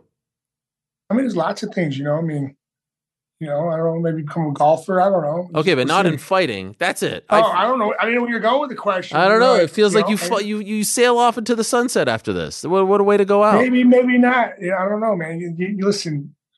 I don't know. After every fight since my first one, I thought about retiring. Yeah, so yeah, I know. You said that before. What about Jon Jones at the press conference saying, "Hey, with all due respect," I mean, this one had to have annoyed you, right? With all due respect, take some time off from firefighting. You need to be focused because I'm focused on finishing you before the championship round. Did you hear this? Yeah, I think everyone tries to say that, and then they realize they're in a world of hurt when it's not happening the way they want. And I don't know if he knows this, but I've been a fireman the whole time. I've been in my career UFC, so but whatever. That's none of my business. No, it is your business. He's actually talking about your business. I don't really care. No, it's none of my business because I don't care. Yeah, but did you feel like that's like don't tell me what to do in my spare time? I mean, I guess it is what it is. I mean, he's trying to pump himself up. I guess I don't know. I mean. I don't know. I really wish I could have a good answer for you. I know you're trying to dig and find when I heard that, I was like, I feel like I get what he was trying to do. Great. From a trash talk perspective, from a journalist perspective, I was like, oh, this is good. This is juicy stuff. But from a Stipe, and now I'm putting myself in your shoes, I was like, that might annoy me. No, a lot of things annoy me. No. How do you feel about John? My wife knows how to annoy me real well. So. Okay. What does she do? Take out the garbage, change the diapers? Oh, yeah, it's constant. Yeah, it's constant. So it's all love. I love her. She does it on purpose just because I pretty much do it to her on a constant 24/7. So, sure. Yeah. That's what marriage is all about. Of course. Yeah. A little give, a little take. Is she happy you're coming back? Yeah. I mean, she's like, do you want to do it? I'm like, hell yeah. She's like, she's making sure I'm good. She's she knows it's going to entail. It's going to be a lot of sacrifice, and so we got 2 kids now as well. Yeah, but being there on set, like when you're there, the bright lights, Vegas, you're being called out. Does that get your blood boiling? Yeah, I would love it, man. It's the fans. That's what gets it, man. Just sitting in the backstage and the weigh-ins, and then walking out to the fight and just going crazy, and just it's cool. It's a great feeling. It's a feeling you can't explain. Yeah, no, I bet. You feel alive, and you don't have many of those left, right? There's like an expiration date, so you want to get as many. Man, jeez, you are really hammering that. No, I feel like we'll off, dude. Turn the page, man. Turn the page. I'm trying to say, like, we're not guaranteed anything, so you gotta appreciate. We're not. I'm not guaranteed tomorrow. I'm trying to build it up. This is a big deal. This could be the last time we see the greatest heavyweight of all time. Pump the brakes, Dr. Phil. All right, fine. Weidman didn't bring that up, did he? Wow. What's that? Weidman didn't bring that up when you spoke to him, right? He was probably talking about your golf game. He appreciates my golf game. It's terrible. It's horrendous. I'm getting better. It's getting better. Yeah. No, I'm not trying to kick you out. I'm just trying to see if this is it, because to me, then it makes it an even bigger special attraction. Maybe not. How do you think the fight goes? Can you give us some insight? What are you thinking? I'm going to win. There's no question. Yeah? You think There's no question about it. No question? No question. Win. Jon Jones has never lost before. I know that. It sucks. But he's going to lose. He's got a big one. Just one. Wow. Could you imagine that? You're the guy. No, I'm not going to imagine it. It's going to happen. I love it. Did you look at his last few performances before this one? No, I really don't watch fights unless it's the one I know. Will you watch them? Yeah, I mean, my coaches will. They'll go over the game plan. Sure. It's hard to go over film from 3 years ago, but everyone has tendencies and stuff like that. So just like me, I haven't fought too, but I still have tendencies. So it's just definitely going to break it down and see what the best we can do. So that's what I was going to ask. Do you feel like there's value in watching Jon Jones the light heavyweight as you're preparing for Jon Jones the heavyweight? Same guy, different weight class, or do you feel like there's no point in doing all of that? No, there is. There definitely is. I mean, you got to see how he moves. Even though he's heavier, he's still. Sorry. No, gotcha. Still the same way. You move, and I mean, like you said, everyone has tendencies. Even if you move up in a way, nothing's going to change. It's just you can't. You have things you do that you're never going to lose. Mm.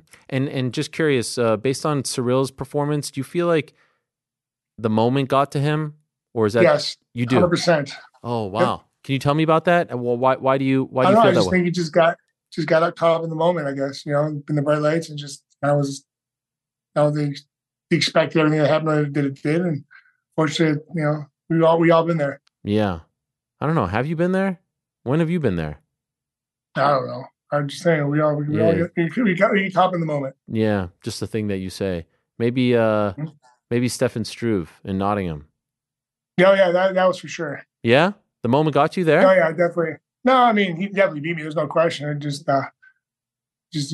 maybe it was. I don't. It was so long ago, man. I was 12 freaking years ago. Yeah.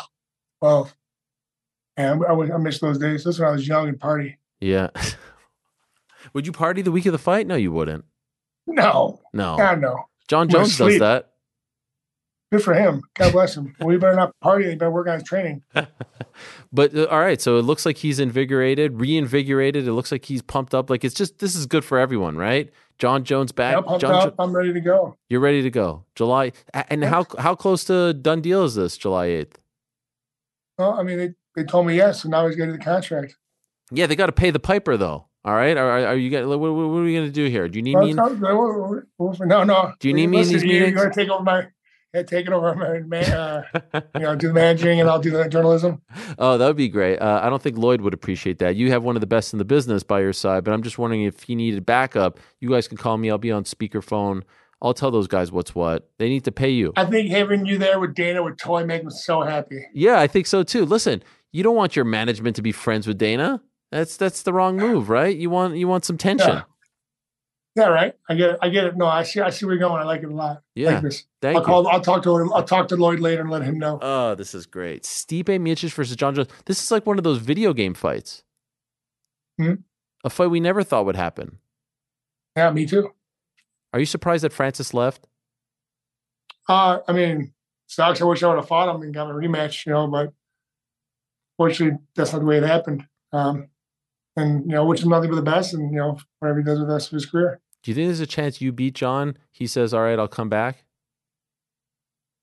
I mean, yeah, it'd be great. Wow, so you'd be coming out of retirement, and he'd be coming back from boxing. Well, I never said I was in retirement, so enough of this. God. I mean, wow!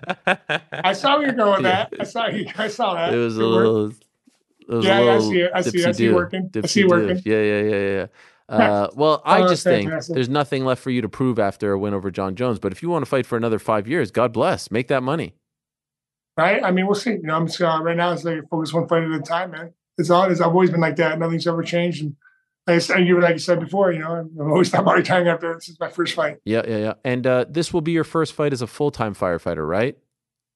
Yeah, but nothing's different. I mean, will you go with a reduced schedule? Can you even do that? How does that work? No, I'll be fine. I mean, I'll work it out and make sure I have the time out that I need and be good. It won't be too much to handle? No. No concerns? No. What about like the week of the fight? You just take vacation? How does that work? Yeah, I'll have vacation time. Wow. They wouldn't just give it to you on the house? Gratis? No. I wish, but no. Everyone's the same. Is it better for you if it happens sooner rather than later? Like you don't want this fight to happen in September, October. You want it in the next 4 months? No, I don't care. Honestly, I don't care.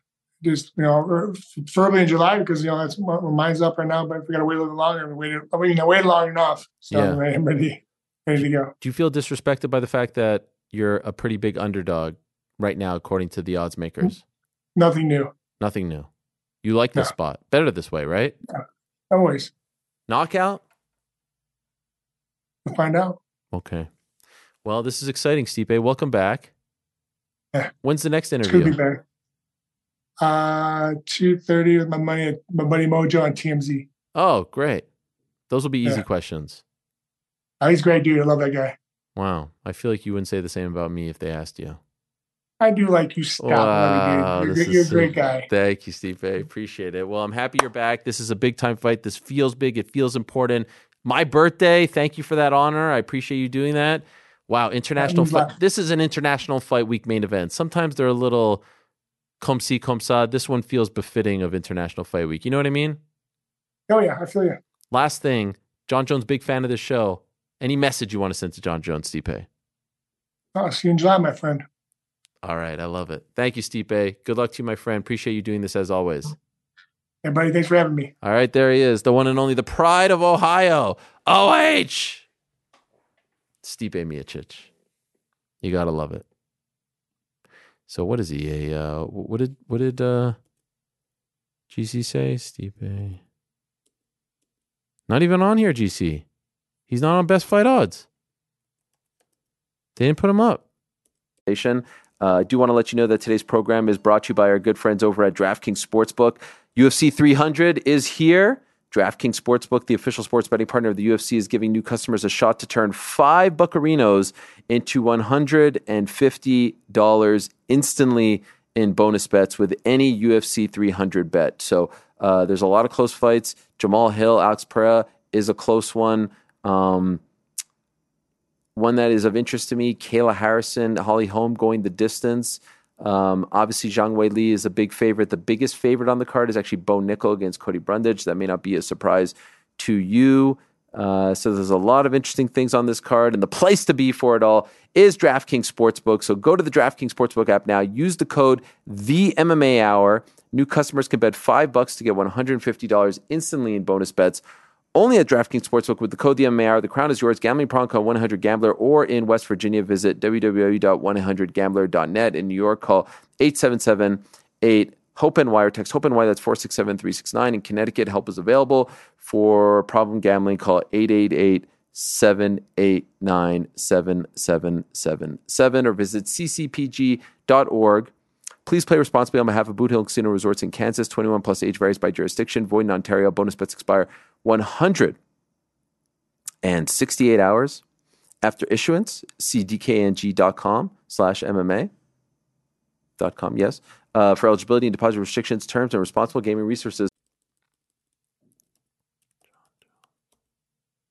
They have Curtis Blades. They have Izzy. No Stipe. Are you looking at the odds? Yeah. Stipe plus 285. Plus 285. I wonder when's the last time he opened. Is that big of a underdog? Man, it's like ever. Yeah. Like when was the last time he was a plus 300? No telling. Chris Weidman. This fucking guy. He just, you see this? No. Is it Chris Weidman? This fucking guy. Breaking news from the Chris Weidman show, which, by the way, doesn't even air until 5 p.m. Breaking news, Stipe Miocic confirms that the UFC has contacted him to fight John Jones for the heavyweight championship at International Fight Week. Source, won't back down radio with Chris Weidman. Chris retweeted that and wrote, haha, hashtag breaking news Ariel Helwani. I mean, you got to be kidding me. His show didn't air yet. I was first. Junior Dos Santos fight plus 370 back in 2014. Wow. Lost via unanimous decision. Yeah, I remember that. That was the last time he opened as the underdog. No. That was the last time he was this big of an underdog. Okay, got it. He was the underdog in the last Ngannou fight. Okay. But this is wide odds. He closes maybe the not underdog. wide, maybe not wide, but big underdog. Yeah. Oh. Yeah, plus 370. Man, there's something about that John Jones trash talk. He's very underrated when it comes to trash talk, and him talking about the firefighter stuff, I feel like was... But it was good. I liked it. And what about that trench coat he was rocking? Did you see that? What was that thing? Wait, trench coat? Yes. I didn't see it. With the leather straps and everything at the post-fight presser. Oh, John Jones. I thought you were talking about Miocic just now. No, I mean, he's wearing like a colored shirt. And a backwards hat. Yeah. Huh. You guys don't remember this? I don't notice it. What do you mean you don't notice it? I didn't notice that it was a trench coat. But I also think John Jones, in his heart of hearts, wants Stipe Miocic to not be worried about fighting fires and focus on him. Like it borders on like trash talk. No, but like also like I think John Jones. Think he's looking out? Like, I've said this about Hamzat before. I truly believe that John Jones is like an extremely motivated and violent person in the cage, and that helps him be as great as he is. And I truly believe he goes in there with like a sense of wanting to go to battle. Like I think he wants the best Stipe Miocic, and I think he's a little bit like off his rocker in that way. That he really wants Stipe to be as good as he possibly can be, so that when he wins, he feels like he dominated this like unconquerable beast. Like I think no excuses. He derives such like meaning and motivation in his life from it that like it would be disappointing if he didn't get the best Stipe. I mean, he was chilling with my guy David Goggins before the fight. David Goggins was calling him crazy. I mean, I have to say, I watched all the embeds and everything. Yeah. Like, however you feel about John Jones, his work ethic is pretty inspiring. The way that he talks about his craft is pretty crazy. Well, that's the thing that I've said in the past, and I actually think John is. I don't know this for a fact, but I get the sense that he's mad at me right now, and we've been, going. I've been covering John Jones for a very long time, maybe more than anyone in terms of the amount of interviews that I've done with him. But I remember when the thing happened at the beginning of the pandemic, when he got into some legal trouble. Yeah. And I was on ESPN Daily with Pablo Torre, the man, and we were talking about it because, let's be honest, there wasn't a lot going on in the world of sports at that point. It was like late March 2020. So, UFC was very much... a thing to talk about. It was prominent because there was a lot of stuff. Yeah, it was like opening Sports Center and shit. Never happened, never will happen. Anyway, like for random news, I said something in the clip, and they clipped it off, where I said, I said the same thing that I said at the beginning of the show, which was, if you do the PED thing, obviously he can't be in that discussion, but if everyone was included, he's the greatest.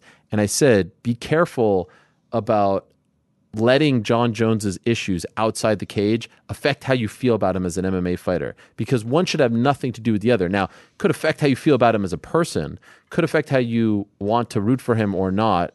You know what I mean? But in terms of like what he has done, the body of work as far as wins and losses and against two and how, none of that stuff as polarizing, abhorrent, critical, whatever you want to say about it, like as bad as they all are, none of that should have any effect on how we feel about him as the athlete. And him as the athlete is second to none. And but so even him, right? You're saying the distractions, the turmoil in his life doesn't affect the work product, right? Like when he steps in the cage, he's fully prepared and at the peak of his game, which is kind of wild because those two things often don't go hand in hand. That's the part that impresses me the most. As I said last week, when the rubber meets the road, at some point though, I thought the freaking tire would fall off, right? Yeah.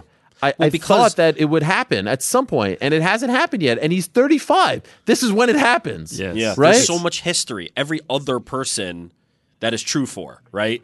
They get slow, they get old, they get unmotivated. There's too much turmoil in the personal life. But he seems to be unaffected by it. But I think it's this like relentless I truly believe that John Jones like defines himself as a warrior and takes great pride in what he is displaying in the cage. And so, he won't take shortcuts on that. I think that is one of the things that means the most in his life, and he will never take shortcuts on that. He'll take shortcuts in life and do other things.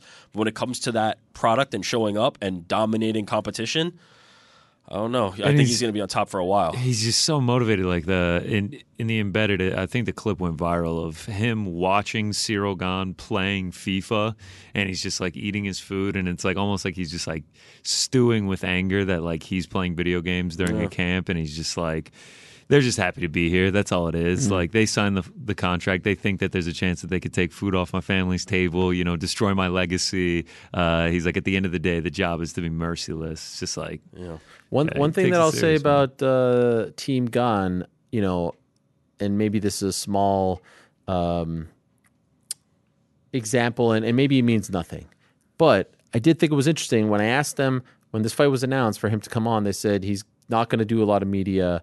He's only going to do the stuff that the UFC asks him to do because they don't want any drama leading up to the fight. And I was thinking, like, you need to embrace all of this. This is where you capitalize on the opportunity to fight John Jones. And maybe you could say, all right, you'll do that after the fact once you beat him. But to me, I was like, you guys spoke before the Francis fight, and that had way more drama attached to it. Like, that was the team at odds. That was your coach in the middle of all this stuff. You guys are shying away from this. Does this moment feel too big? Are you too nervous? Like, it made me think. Not enough to feel like he wasn't going to win. I'm just going back now to conversations and to moments. And I thought the most telling part of that interview, by the way, was how quickly Stipe said, competitor to competitor, that in his mind, the moment swallowed him up. That was like the most definitive thing Stipe said. I could believe that to be true, But you pointed to it yourself.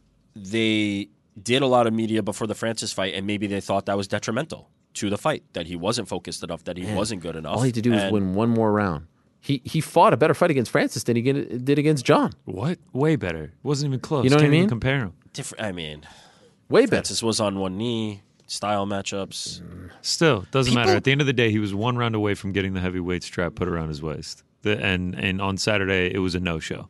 It was like the fight didn't even happen. By the way, I think he needed to focus harder. He shouldn't have even done the interviews. I don't know if any amount of focusing. I should have skipped I don't those even know. two. Honestly, I feel like if he would have done 100 interviews, it wouldn't if you were like at a 5 in terms of excitement for this fight on July 8th, apparently, after the interview, where are you at right now? Like, are we at a 5? 5? No, it hasn't moved. But I'm not at a 5. 7. I'm at a 9. I can't I'm wait. at a 9.5. I mean, I can't wait. After the interview? Yes. So do you I might have think- lost interest. Oh, Do you, stop. do you think Stipe is going to follow your rule and text you before 10 a.m. Happy birthday? With the big fight On the being day your of? Birthday. Yeah. I think so. I think he'll be I thinking think of our that. our relationship is Hold on, deeper guys. now. Before we go to breakfast, let me text Ariel. DC called me at 6 before one of his fights. All right, let's get to our next guest. Big win for him on Saturday. Remains undefeated 11-0. Big week for him as well. What a time it is to be Ian Machado Garry. He joins us right now to talk about it all. There's the man. How are you, sir? Hey, sir. How are you? How you getting on? Listen, you're a big deal. Now all of a sudden you win on a pay-per-view in Las Vegas. Your father, you could show up late. I remember the first time. I remember the first time Connor was late too. Okay, look at this. I've been on time almost every time. I know. You Now know you're a that big Layla shot. has me here. Now you're a big shot. You know that Layla has me here, sat down 5 minutes before I'm ready to go. We're just setting things up pretty for you. That's all. Sure. I mean, yeah, you're 11 minutes late. That's better than 15 minutes late. No problem. It's all good. Listen, this is what happened. There she goes with your baby right in the back. I think that was your baby, right? Was she holding the baby? Yeah. Aaron's blaming you for being 7 No, I'm minutes not. late. That is not nice. That's what he did. I do not want the wrath of a new mom. No, thank you. Well, congratulations, my friend. What a week for you. Holy smokes. First, can I ask, like, we saw the scenes of you and Connor in the back. Was that the first time you saw Connor in person since the picture at the suit store? Yeah. Holy shit. Yeah, it was. It was obviously coming out here, I knew that he was filming tough. And I said to myself, I don't care how, I'm gonna cross paths him at one point in time. And yeah, at the weigh-ins, I was just about to do an interview, and the guys from BT Sport were like, Ian Connor's here. I was like, all right, where is he? And they were like, oh, we don't know. I was like, but he's in the building. I was like, okay. And then one of the guys goes, Ian, points, and I just went, all right, see ya. I'm not waiting for some like crossing at the path. I'm going to make sure it happens myself. I went up to him and he's like, oh, Ian. It was pretty awesome. Even the fact that when I turned the corner, he instantly was like, Eno, there you are. Wow. What does that mean? Eno. Eo. Eno. This is what people call me. Oh, really? Okay. Yeah. But it was just cool to see him he shook my hand and he started pounding my chest, telling me I'm a champion, that I'm going to be a champion, that he appreciates all the love and respect and support I've given him. And I just said to him, you motivated me to be here. I can't do enough to get back to you. To have that meeting, to have that little chat before this massive fight, did you feel like you were even more revved up for it? Like, did it give you a boost? 100%. I mean, he's the guy that inspired my entire nation to want to fight and train MMA. I mean, the scenes when Conor was on the rise was nuts, and I'm that kid who was the first of a generation to make it into UFC because of his run. And for me to have that and to move forward and to see him and go into a fight week knowing that he's saying that he's going to be there, that he's behind me, that he's with me, it's like, that's pretty empowering for a young man who's hearing that from the guy that inspired him. Mm-hmm. My understanding was you wanted to be on this card more so than in 2 weeks in London. Why is that? Yeah. John Jones. Felt John bigger? Jones. 100%. If you look at the card, firstly, I'd much rather fight in Vegas than London. I enjoyed Vegas. I enjoyed being around the PI. I enjoyed the ability to be able to go and get therapy and meet these amazing people and have the ease and the lifestyle of what Vegas brings, as opposed to London. It's also closer to where I train, which is Florida. And I enjoy the atmosphere around the fight nights in Vegas, especially in pay-per-views. And to know that I'm going to be sharing the card with the GOAT was something that I wanted off my kind of bucket list, is to share the card with Jon Jones. This year, I'm going to share the card with my two favorite fighters. I'm going to share it with Jon Jones, just done, and I'm going to get to share it with Conor towards the end of this year.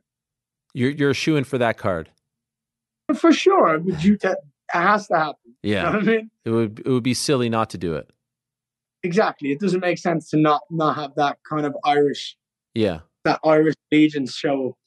What was your conversation like with Jon? So I was walking through the Apex when we were doing media day, and he was like, "Oh, it's a baby," and he's like, stood up, and he's like, "Can I hold him?" I was like, "Of course you can."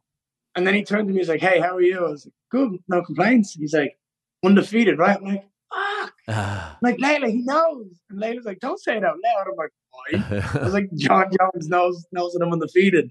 And he's like, "No, I've watched your fights." He's like, "You're really, really solid." And I said to him, I take a lot of your game and try to implement it into what I do. And he was like, "Oh, really?" I was like, "Yeah." I was like, he was like, "That's a huge compliment." I was like, "Well, you're the best to ever do it, in my opinion." I was like, "You're the GOAT." I was like, "So why wouldn't I want to look at what you do and what you've had success with and add it into my style in any way, shape, or form?" And even when you look at the fight that I just had on Saturday, a lot of the things I did were from watching Jon Jones. Oh, like what? Well, you see, towards the end of the second round, I started to kind of open my arms out, start touch Song's hand, and then put a jab straight down the middle. And that was because when you reach out to someone, they can't just keep their hands here because you're dominating the hand fight, right? So they have to reach back, which means they've opened up their guard. Now, they're thinking about the hands, which means you can start to stab and chop at the leg. And I started using that stab kick to the knee, which is something we've seen Jon Jones have a lot of success with. I think Joe Rogan because of the elliptical kick. And then just being nice and long and rangy and just being patient. I spoke to Jon about his patience.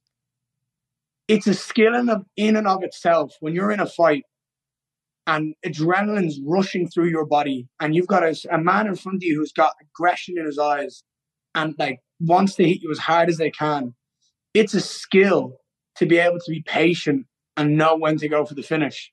And I believe Jon is one of the very best to ever do it. And I always see that when I watch his fights. And I think the best example is the Daniel Cormier fight. When he caught him with the head kick and Daniel was on wobbly legs, he just kind of stalked him, put his hands out, made it awkward, and then caught him with a leg kick, sent him spinning.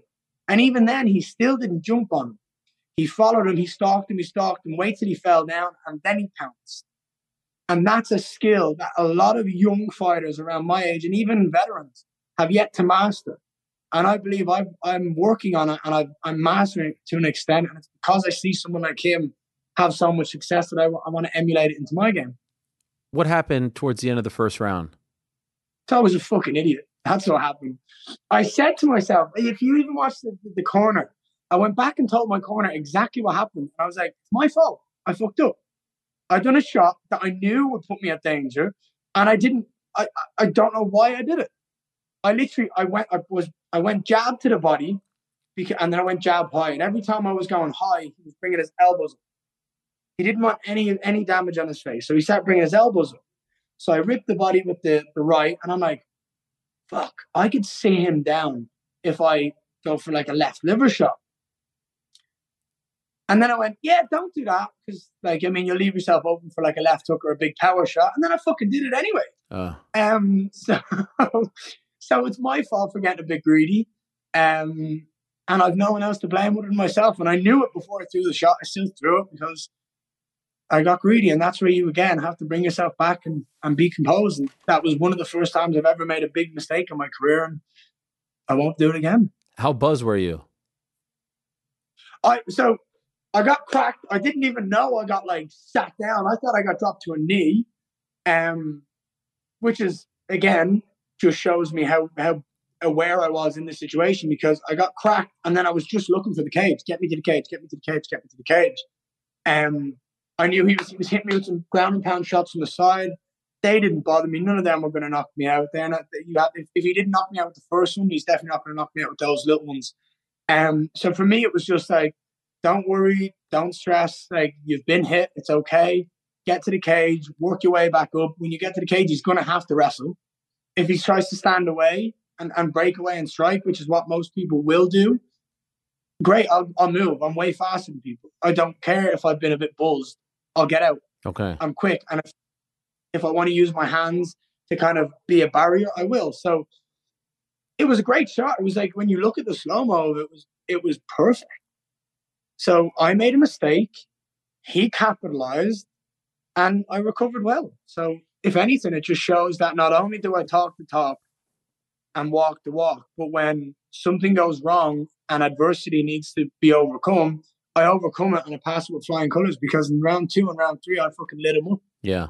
So, and even in round 1, I dominated that entire fight from start to finish, except from that one shot that led to him having a little bit of success. Other than the mistake that I made, he didn't have success. I thought he made a critical mistake afterwards by, trying to get you up against the cage and doing what he was doing. Had he separated, perhaps he would have had more success, right? They mentioned that on the broadcast. I was thinking, wow, what a mistake this is. I mean, when you rock someone and they're kind of, not necessarily they don't know where they are, because when I got hit, there's 2 or 3 kind of ways a fighter will fall. They'll either fall stiff and they're out. They'll kind of be a bit wobbly and not know where they are. Or they get cracked and they kind of see that flash. I kind of seen that flash. It was just like, whoa, okay, that was a good shot. And what I remembered was just looking at him and then rolling to my knees. That was what I remembered. And when you look back at it, you can see when I'm going down, I start to make eye contact with him. And that shows, okay, it was a good shot. I got caught, but I'm still in it. Okay. When we stood up, it was me pushing him to the cage, not the other way around. So I was the one who forced him to the cage, because I knew, 1, if I am on wobbly legs, I've got a little bit of support behind me. 2, I'm comfortable here. I feel comfortable wrestling against the cage, because out in the open, we've seen many, many people get where they capitalize on jumping on a choke or jumping on something. When you get to the cage, it kind of shuts down that kind of avenue of jumping on stuff. You have to be a bit more methodical with your approach, because they can defend themselves better. So in all of that, where I was caught, I was put down, and I reacted and I recovered, everything I did was still right. And absolutely, had he have broken away, would he have more success? I believe so, yes. But that's not to say that the second he breaks away, that I wouldn't have started opening up shots on him. So we don't know. But if it was me, I would have potentially looked to go to pull me on my back, like to pull me flat. And for him to let go of the grips and stand up and start doing what I did on the finish, which is just try to hammer fist away. I believe when he joined his hand was the reason that he was where he failed. I saw you posted a photo of him afterwards, and some people didn't like that. I don't give a fuck. Hey, at the end of the day, I've spoken about this multiple times. The only thing that brings not an animosity, but a sense of aggression towards my opponent is knowing that they have signed a contract which believes that that person thinks they can beat me. I take that personally. I'm like, okay, so you think you can beat me? I'm going to show you can. And that's all I ever have to do. I don't have to worry about anyone else. I don't have to worry about all this top 10 or anyone who's calling me out or anything else. I signed a contract to fight one guy, and he signed it to fight me. I signed it knowing I can win that fight, knowing that I can beat that person. And I believe that anyone who signs a contract against me believes the same thing. So I take it personally. I'm like, okay, let me show you you can. Let me prove to you that you're not good enough to do what you think you can do. So when I posted that photo, that's my art. That's my work. That's what I've just gone out and done. This is martial arts. It's an art form. It's a way of utilizing and manipulating my physical body to absolutely lump around another human who's trained and trying to do the same thing to me. And it's basically like Keenan's song was my canvas. And that was the work of art that I had done, was the damage on his face. And when you look at a lot of my opponents, they always look like that. They always look like that because I just pick away at them. All my shots. I'm not one of those people who comes out and swings haymakers. Everything is cool and calculated. And they're stiff, they're strong, like they hurt. If you look at all four of my opponents in the UFC, they've all come out with like welts on their face or on their legs, or like everything that they've been cut up, they've been bruised, they've been bloody. It's just what I do. I hit hard, I hit fast, and I hit very accurate. And I find it beautiful what I did in that cage. Speaking of that, and speaking of comparisons, the uppercut that you threw towards the end reminded me a lot of Conor. The way you said that, you know what I mean? Like how you were so precise with it, and the way you set it up. Yes, was very Conor-like. Mm-hmm. By the way, did you see him afterwards? Did you speak to him at all? He was in the building, of course. Any interactions? No, with him? he was in the building. I didn't see him or speak to him afterwards. I know he tweeted saying "your little days," which is cool again. But no, I didn't cross paths, and I'm very grateful and very blessed to have been able to cross paths with him for once in 1 week. Do you know what I mean? So more than once would be even more special. But I'll take what I got. I'm very happy that we even got that little interaction. What was up with this guy? Speaking of people thinking they could beat you, it seemed like you were waiting in line somewhere, and this dude's saying like, "Don't try me." What is this guy all about? This fucking Uber, right? I'm stood there with my whole team, right? I'm stood there with about 8-9 people, and Grandma Khabib came up to me and was like, "Hey, Ian, can I have a photo?" I was like, "Of course you can, yeah." So we started talking, we started chatting. She was like, "You know who I really need to get?" And I'm like, "Who?" She's like, "Conor, but God, those tickets are going to be so expensive." I was like, "Well, you can still wait outside." And while I'm chatting with her, I just hear this guy shouting and screaming coming through like where all the cars were. And he's like, "Bro, that's the easiest fucking 50K I've ever made in my life." He's like, "I'm fucking awesome." And he's just screaming and shouting. And I don't know whether he's off his face or what he was doing. But then he just bumped into me. And I just turned around to him and went, hey, relax. And he turns around and goes, "Oh, what?" I'm like, huh? And I just laugh. And I'm like, I just start laughing. And I look at him. I'm like, "Sorry?" And he's like, "Oh, what?" He's like, "I'm a fighter. I do this shit." I'm like, "Oh, really?" Yeah. "Really? You do this shit?" He's like, "Yeah, you don't want any of this smoke." And then his fat little mate is stood there in his fucking pink blazer going, "Yeah, you don't want any of this." I'm like,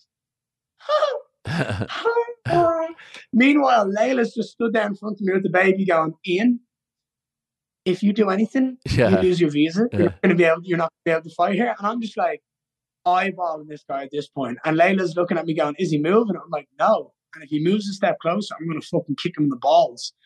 And I just started emptying my pockets because I was like, the way I looked at him, it looked like he was on like coke or something because he wasn't thinking. So I just slowly emptied my pockets and was just like trying to pass them back because I was going to just drop it and go, "If you come closer to me." I'm here with all my friends and family. Like my wife's there, my baby's there. I've got my nutritionist, I've got my strength and conditioning coach, I've got teammates, I've got my management there. I'm like, if this guy's going to fucking look at me like that and try to be a dick in front of all these, I could hear people going, "Does this guy fucking know who he was talking to?" I'm like, it was so funny. Sounds like he didn't, right? There's no way. Okay. There's no way, because if he did, he would have shot himself the minute I looked. But he was off his face. And it was just like, Ariel, I've never been in a fight outside the octagon because I'm too smart. But like, it took everything in me with the way he was eyeballing me not to go at him. It was like he wanted to kill me with the way he looked at me. And I was like, "I'm going to put you unconscious. If you take one step forward or say one more word, I'm going to end you." But I had to keep it cool because I'm a professional athlete and this isn't how it'd be a bad rep for the sport and everything. So it's just like, just stand there, look him in the eyes. If he wants to kind of measure with me, fine. At the end of the day, there's no way he's going to win. So leave him be. I'm sure he went off and had a great night. What are the chances you fight April 8th in Miami? I'd like to think very high. I'd love to fight on April 8th. Obviously, I don't know if the UFC will be able to turn it around that much. I spoke to Sean Shelby before before match 4, telling him I wanted April 8th as well, that I'm going to go in here, I'm going to finish this fight, and I'm not going to get injured. And he said, well, we'll see what we can do. Obviously, let's take March 4th and see how you get on, because you never know with a fight. It's a fight at the end of the day. You could break your hand with one shot. So when I got on the mic afterwards, it's like, hey, Sean, Dana, Hunter, let's make this happen. I mean, I live half an hour from where we're fighting. Let's get it on. I mean, to turn it around in 5 weeks and have 2 performances, 2 finishes back to back after being away from the sport, to take time out to be a dad and to be there for my wife. It's a nice way to kind of get the ball rolling again and show the MMA world that I'm back and that I'm here to stay. Do you have a preference as to who you would fight? I wanted to fight Brian Barberena because I called him out. Yeah. But he obviously took don't notice fight against Gunnar Nelson. There's people I'm looking at. I've seen Michael Moraes. He's an undefeated 14-0. I've seen him comment eye emojis on my post. I'm game for that. There's other people then when I look at it, like Alex Morono. He's got a 4-fight win streak. It'd be nice to kind of go in and take on someone of his caliber. I know I've seen people online tag me and Nico Price. It's like, at the end of the day, I don't really give a fuck. There's a lot of options. There's a lot of people that offer different skill sets, different stylistic matchups. And that's on Sean Shelby and the UFC to go, right, we want to give you this guy and see what he's going to test you. At the end of the day, a lot of people do this online and they don't sign the contracts. So if Sean Shelby sends me a contract with anybody's name on it, I'll sign it, I'll send it off, and I'll fight in April 8th. That's my goal. I want to do it. I don't see why I couldn't make that happen. What was it like to fight as a father for the first time, and not only that, have your son there? Oh, Ariel, it was hella emotional.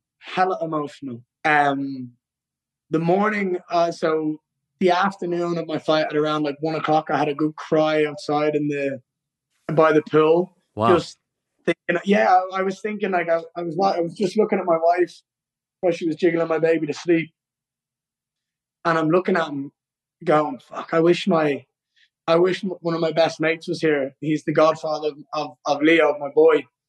And I was like, I wish he was here. And I kind of got emotional about him because I look up to him as like an older brother figure.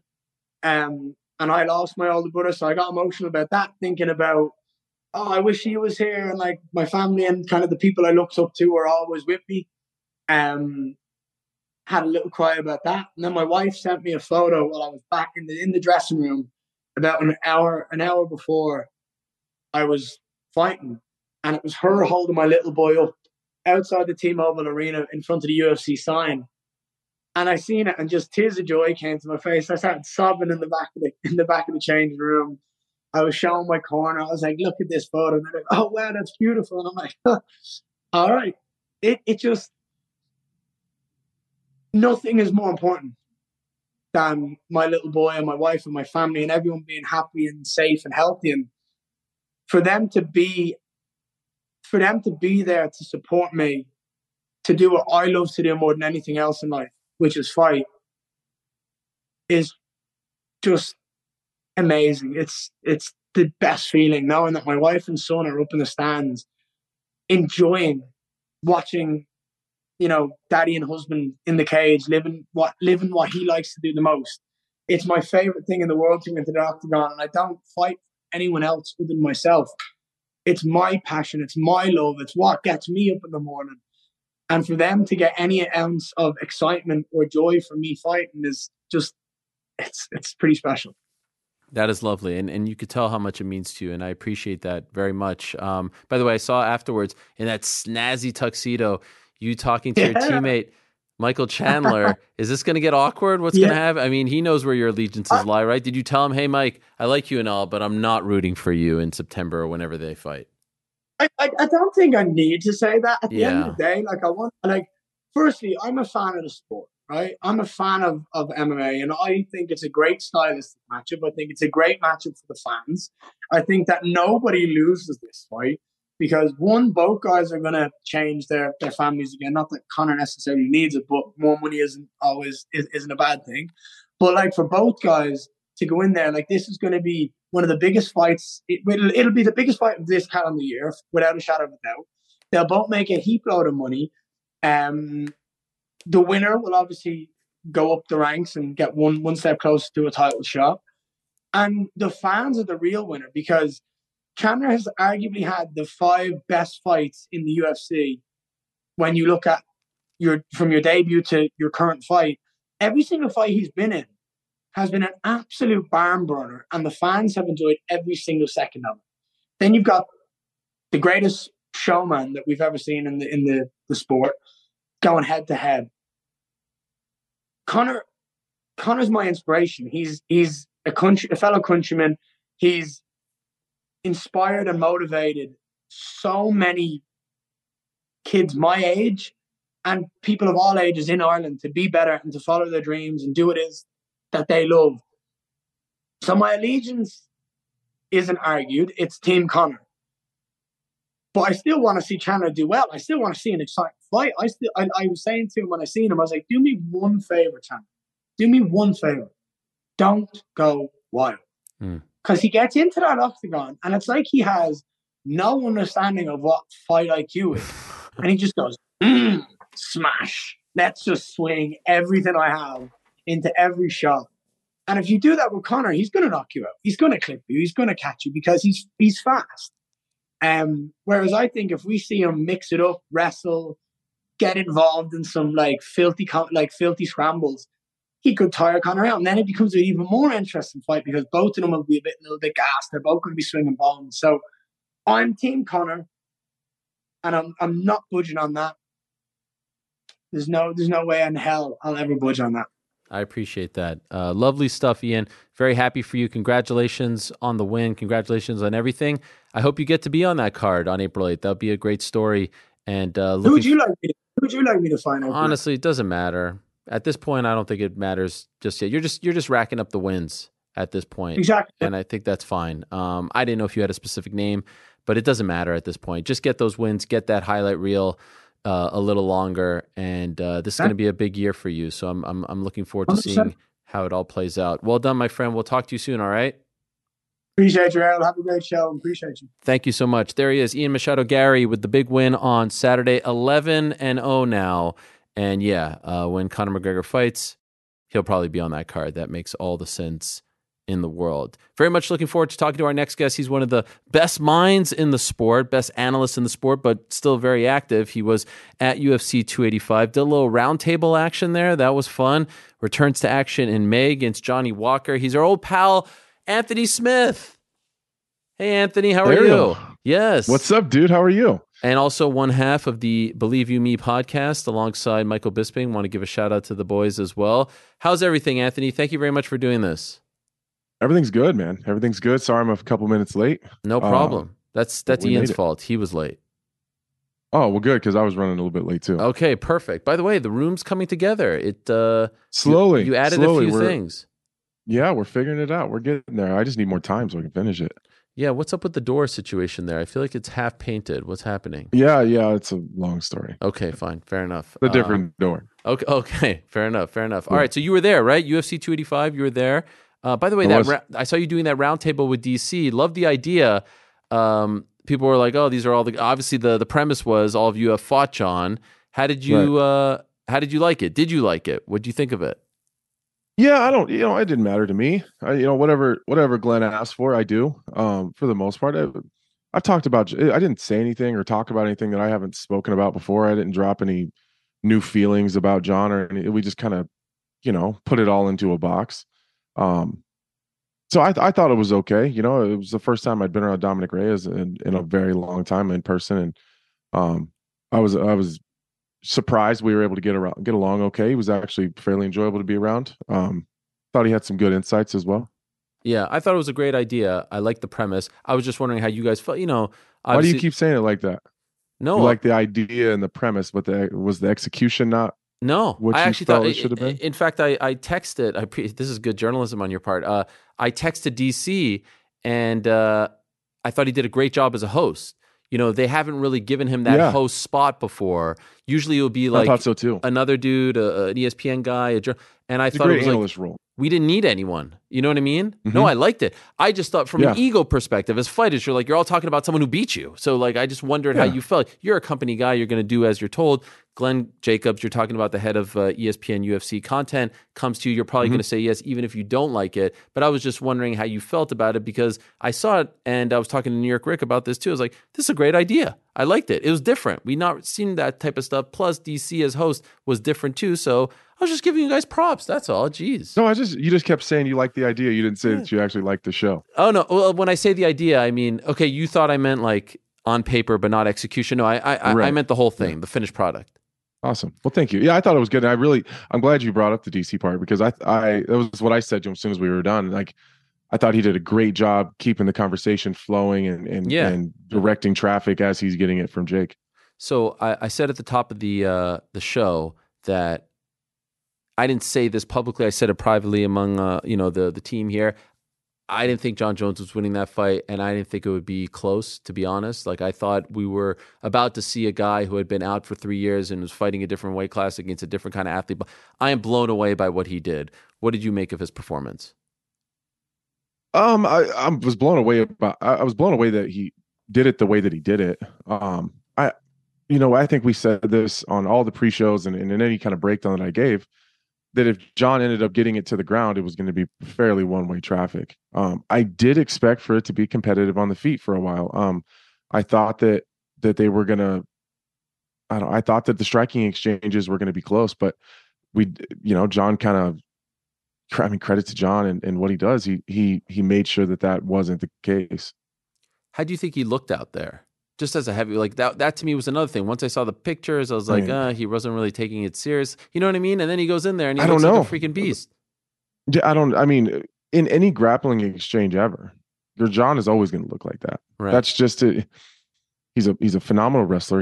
And I've heard stories about how great. I've never got into any like real serious grappling exchanges with John. Obviously, like he didn't really engage in my bullshit when we were playing that jiu-jitsu game. He would get a dominant position and punch from there, but just pure grappling, I didn't feel like I got a good read on him there. But I've heard stories about how absolutely phenomenal he is, especially from guys that I have a lot of respect for in their grappling abilities, like Rashad and guys like that. They rave about it. So I expected that he was going to probably do that to anybody he gets a dominant position on. But I didn't. I wish we would have seen more. I wish I would have been able to see a little bit more of his footwork and his movement and how his reaction time is at heavyweight, and if there was any ring rust and where he is skill wise. Like, is there any diminishing qualities that are going on as he gets old?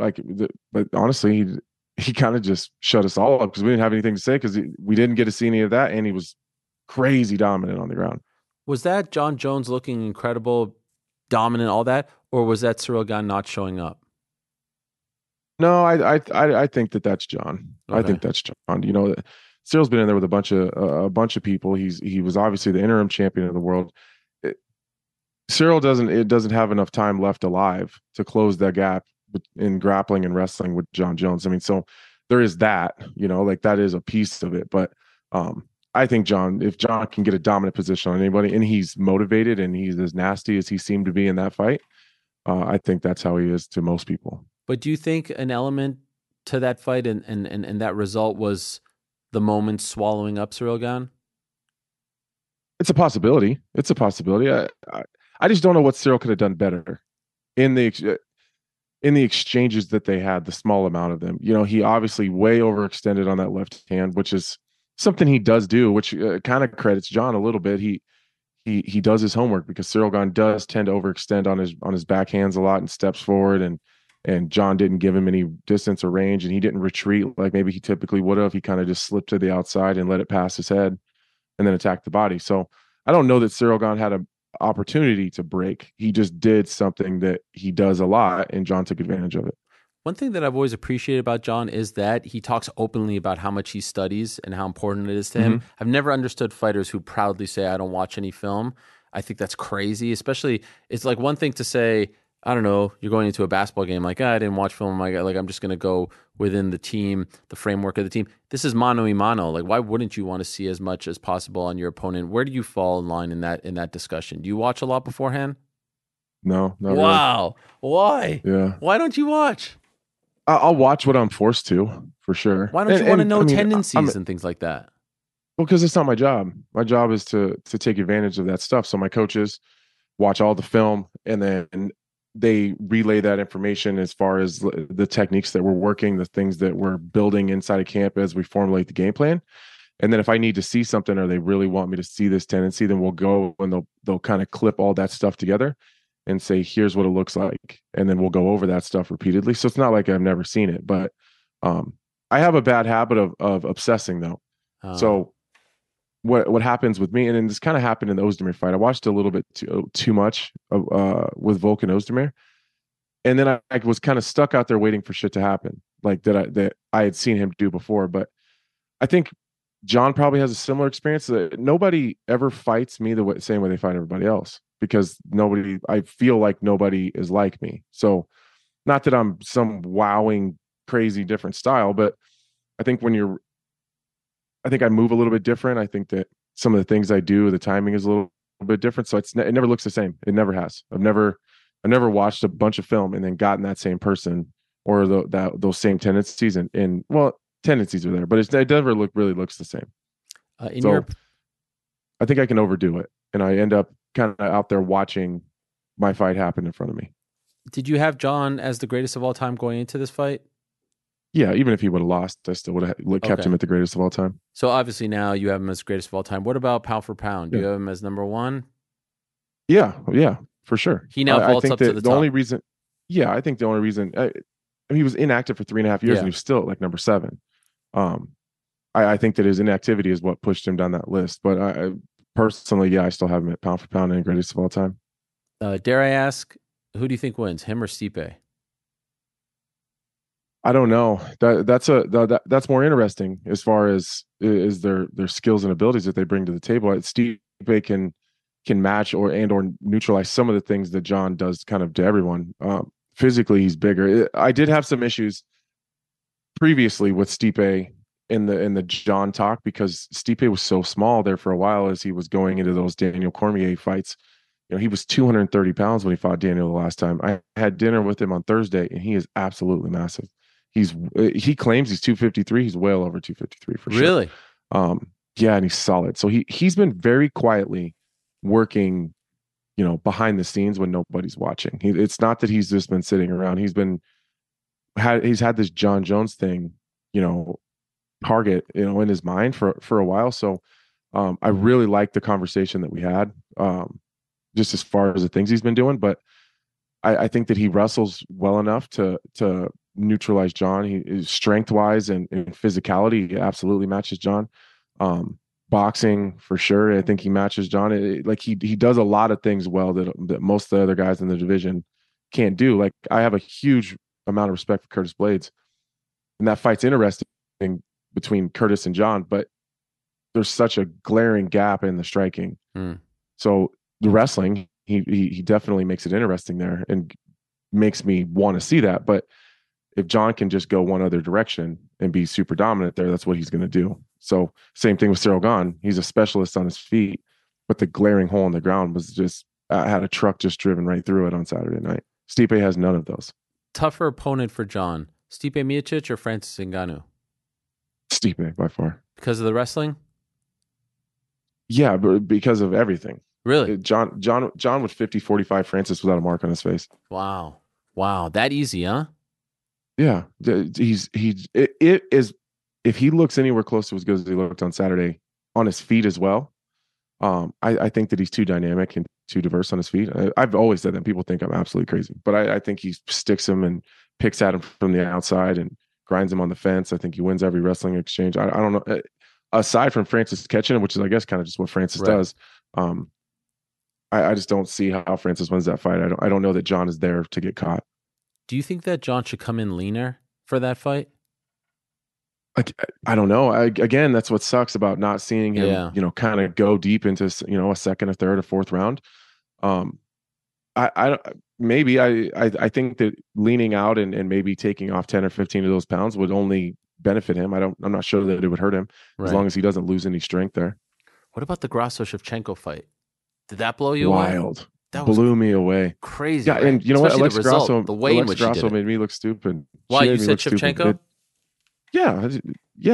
I didn't see Alexa Grasso being as as successful as she was on her feet, she really made Valentina uncomfortable almost the entire time. She hit her real hard a couple times in the first round. I thought Alexa Grasso won the first round, and then I think she lost every round after that. But it wasn't by a landslide. She was still very much in it. She was still landing on Shevchenko enough, and even the shots that she wasn't landing was definitely affecting the way that Valentina was moving and directing her way through that and kind of navigating her way through it. I thought she was able to get to her feet. I thought she was looking fantastic. I thought Valentina was gonna run away with it, like fairly unimpeded. And after the first round, I knew right away, like, oh wow, these guys are really close. Actually, we were having a debate earlier about whether or not they should run it back right away, and the case to not run it back, because sometimes, like Juliana Pena, Amanda Nunes, it feels like that fight, the first one, never happened anymore because they run it back right away, she loses, and like the moment doesn't get a chance to live. Is there a case in your mind to be made?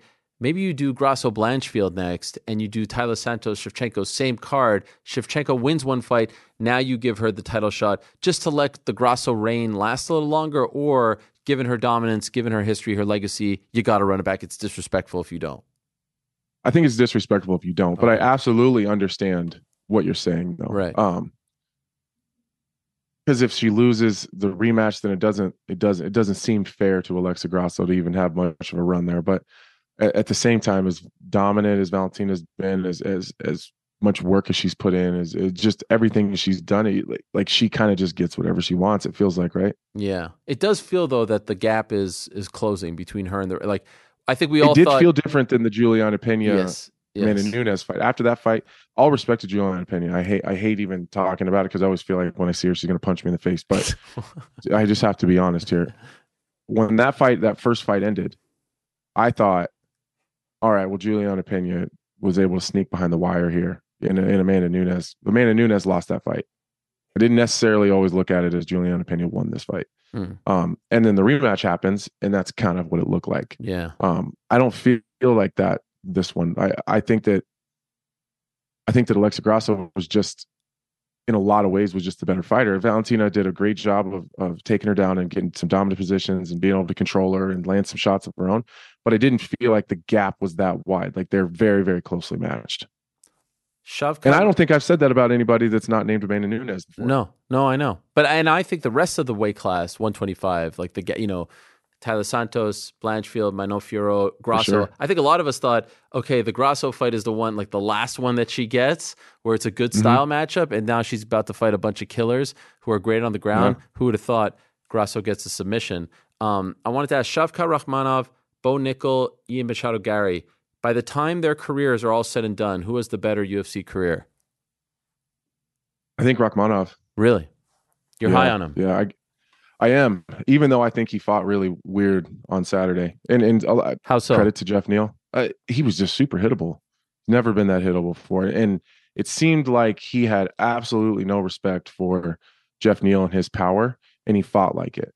But I'm really, really high on that guy, and I have been for a while, even though it was in a much closer fight than I anticipated. You think he beats Colby Covington? Rakhmonov? Yeah. Yeah, probably. Really? Probably. Yeah. His wrestling didn't look as great as it had in the past either. Yeah. Though. I don't know. But again, he got hit a lot. I think that's a Jeff Neal thing. Yeah. I think that's a Jeff Neal thing too. So I don't want to take anything away from Jeff Neal, but so I'm trying to be very careful about, kind of how I navigate talking about Rakhmonov. But yeah, probably. He's absolutely a better striker, and he's long and moves really well. And I think given that Colby is such a dominant wrestler, I think that he probably sharpens that up a little bit going into a fight with Colby Covington. Do you think he beats a Hamza type? Right now? Yeah. No, probably not. Probably not Hamza. I think that's just a stylistic tough matchup. It's one that I look forward to in the future, though. Right. It's amazing because he has double the experience of Hamza. Yeah. I think we see a Rakhmonov Chimaev title fight someday. Wow, that would be nuts. We might see a Bo Nickal Chimaev title fight one day. He certainly talks about that. What do you think his ceiling is? It's high for sure. I'm really, really impressed with him. Sometimes I think what we do is as fans and consumers of the sport, I think that we put so much pressure on these guys to be so much better than they should be. Where Bo Nickal should be with the amount of time that he has in this sport, multiple time national champion or not, he's outperforming anywhere that he should be for sure. Right. And he's even outperforming some of the expectations that I think we put on him. But again, if we're being critical here, I think I've seen some things that need to be shored up, which obviously has all the right in the world to make some of those mistakes. But I think it was a good opportunity for him to go in game time speed and get a dominant win over a pretty tough guy and still have some things he can work on and take from that and go back to the gym. Can I ask, what do you think needs to be shored up? The timing on his entries could have been a little bit better and mixed in with his shots a little bit better. I think some of the positioning stuff on the cage, he made it a little tougher on himself to get that takedown than he should have. Again, I've seen the video. I've seen the knee. I don't think it was on purpose. Okay. Yeah, I was just about to ask you about that. Do you think it was a low blow? Yeah, it looked like one. Yeah. I mean, I haven't, zoomed it in and slowed it down and crawled through the frames. But, just from the outside, the reaction that Jamie gave did help the takedown. And the positioning on the ground too. It took him a long time to finish a choke that he had the correct position on almost the entire time. But he finished that choke with the wrong technique on a guy that has a jiu-jitsu black belt. Right. So there's some negatives there, but there's also a lot of positives to that same statement. So you could tell he's just working it out, trying to figure it out at game time speed, which I give him a lot of credit for. But there's some fairly easy adjustments in the positioning and the submission finish that should have made that it should only have taken a few seconds once he got his hands together. So I'm happy you brought that up, and I rarely get into the technical stuff. Obviously, love it, but that's not my domain.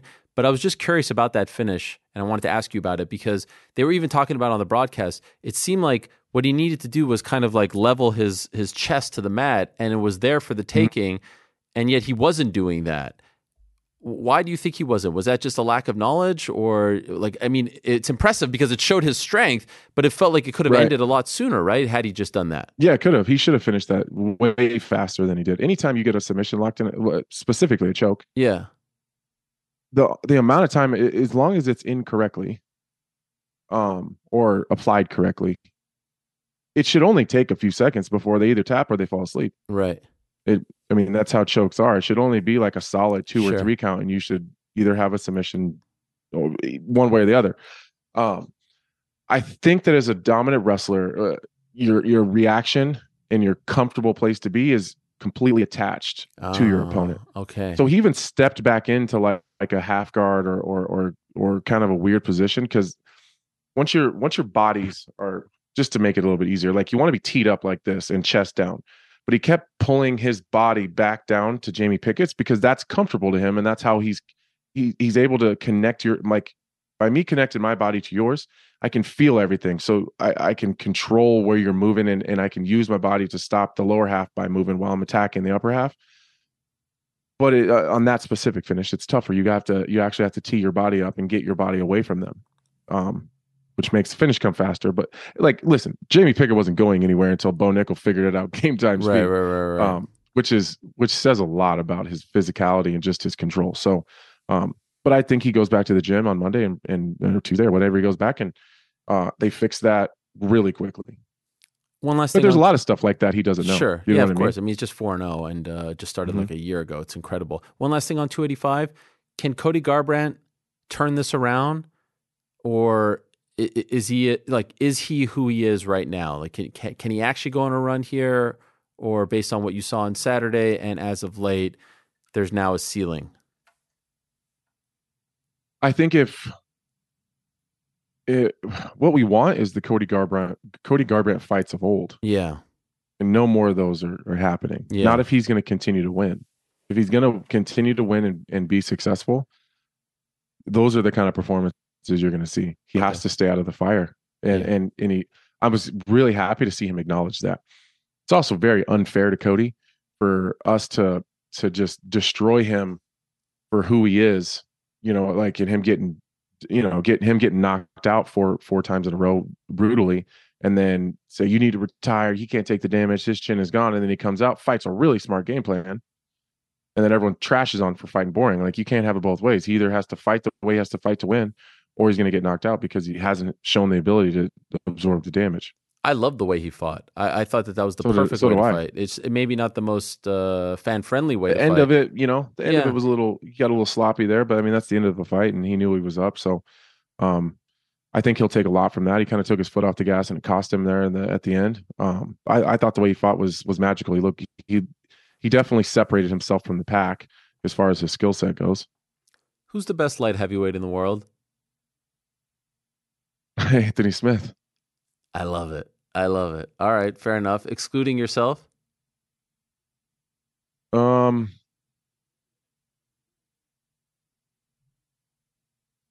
would probably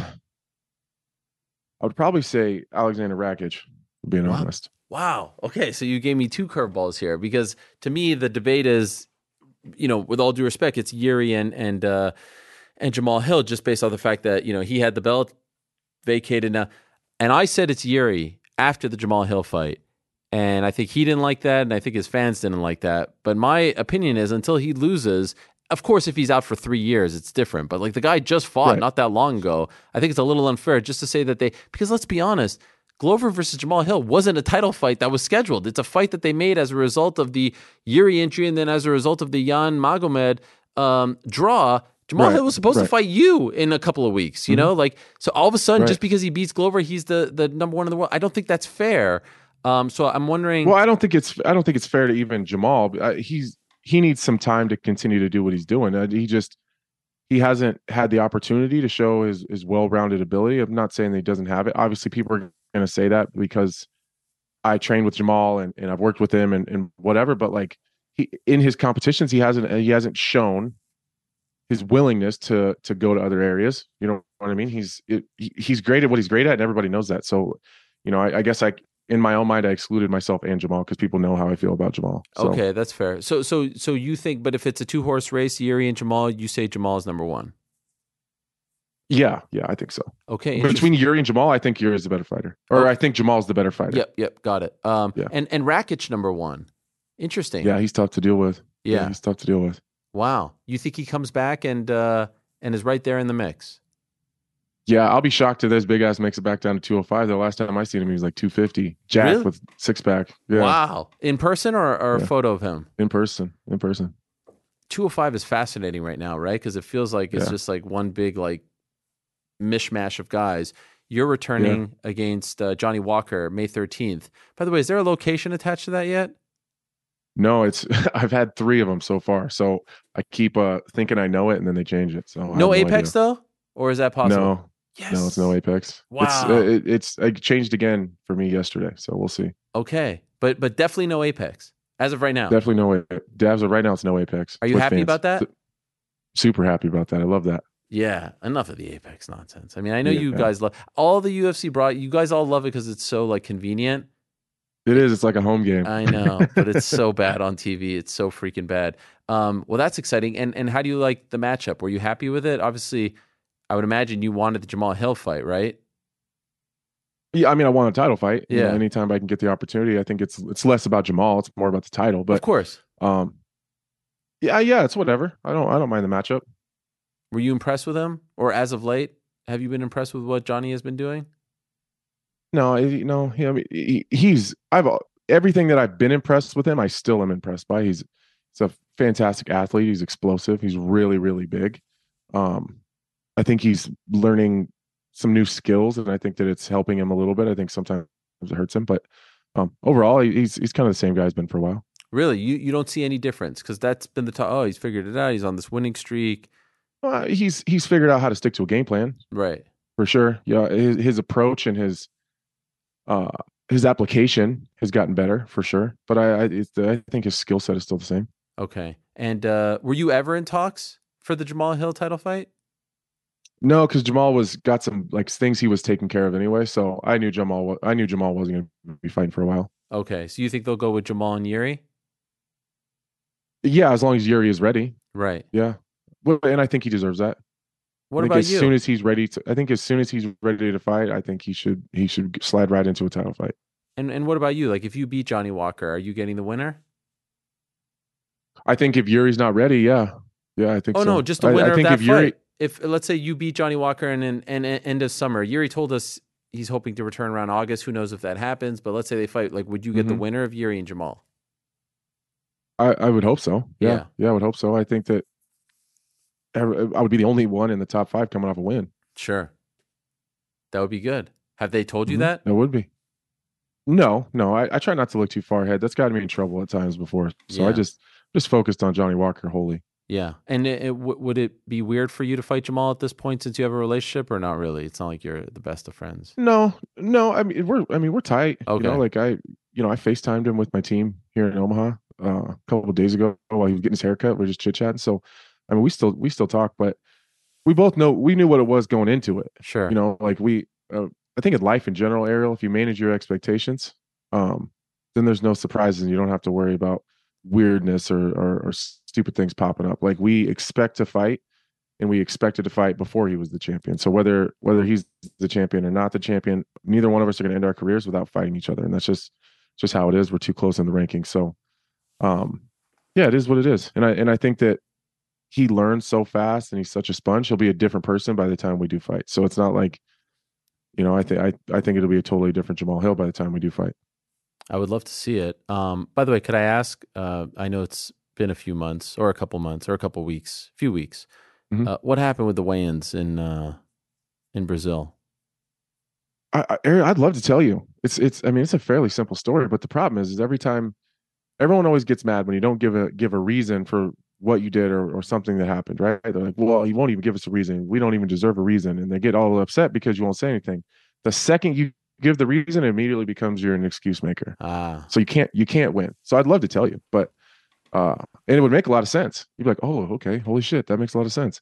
But I'm asking you. So I feel like an excuse is if like you bring it up voluntarily, but I'm asking you what happened. And so you could say, yes, your response would be an excuse, but that's just the answer to the question. Yeah, I mean, I was really sick. Oh, like really, really, really that's sick. A very good reason. Not an excuse. It's a reason. I was in the low, the week before I was in the low 220s. It was like 221. I was like waking up at 221, which is lower than I typically am. That Friday I flew home from Denver. I was leaving on Tuesday. I was really sick Friday. Saturday I went to the doctor, really bad sinus infection, and I had the flu. So they give me all the meds. I get the steroid pack, the antibiotics for the sinus infection. I'm supposed to leave Wednesday. Tuesday, because of the meds and just being sick, I ballooned to like 235, 234. So, we did all we could to get the weight off. I landed in Brazil at like 228. So from Wednesday to Friday morning, I cut from 228 to 206. How frustrating was that whole week for you? That must have been hell. Feeling sick, trying to cut weight? Yeah, it was miserable. Miserable. And you're there as the backup. They didn't pay you? I mean, I wasn't unhappy. Okay, all right, fine. Okay, so they did right by you. I'm happy. Of course. Okay, of course. All right. Because I was afraid. That's your role that weekend, and so I was afraid that it would be all for naught. I felt terrible about it too. Like I was crushed because, but sometimes that that shit happens, and I'm really critical of people that miss weight. That's your job. You got to make weight. Yeah.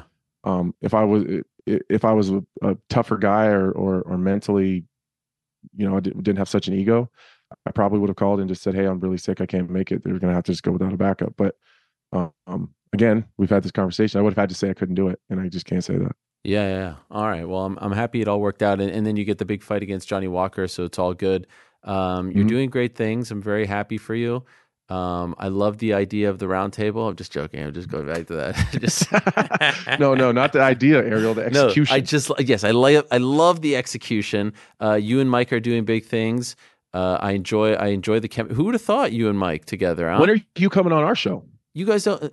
Can I be honest? By the way, your Zoom actually says the name of the guy behind the scenes, which is funny. I don't know. Or is that no? That's Ant for you. I thought it was Ant Evans who helps Mike. Me. Okay.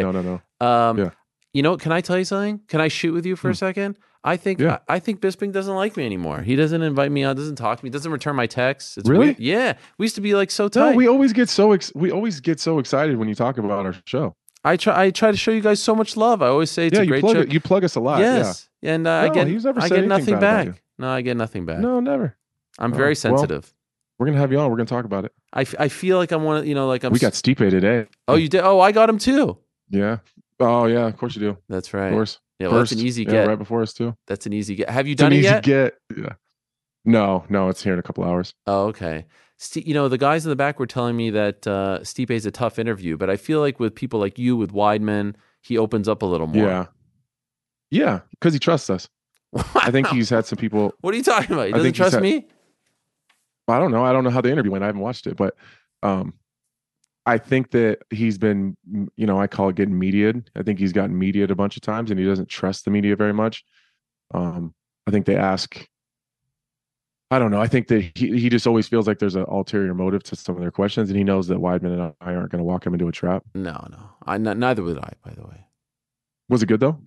I mean, it was a fairly standard Stipe interview. He doesn't give you much.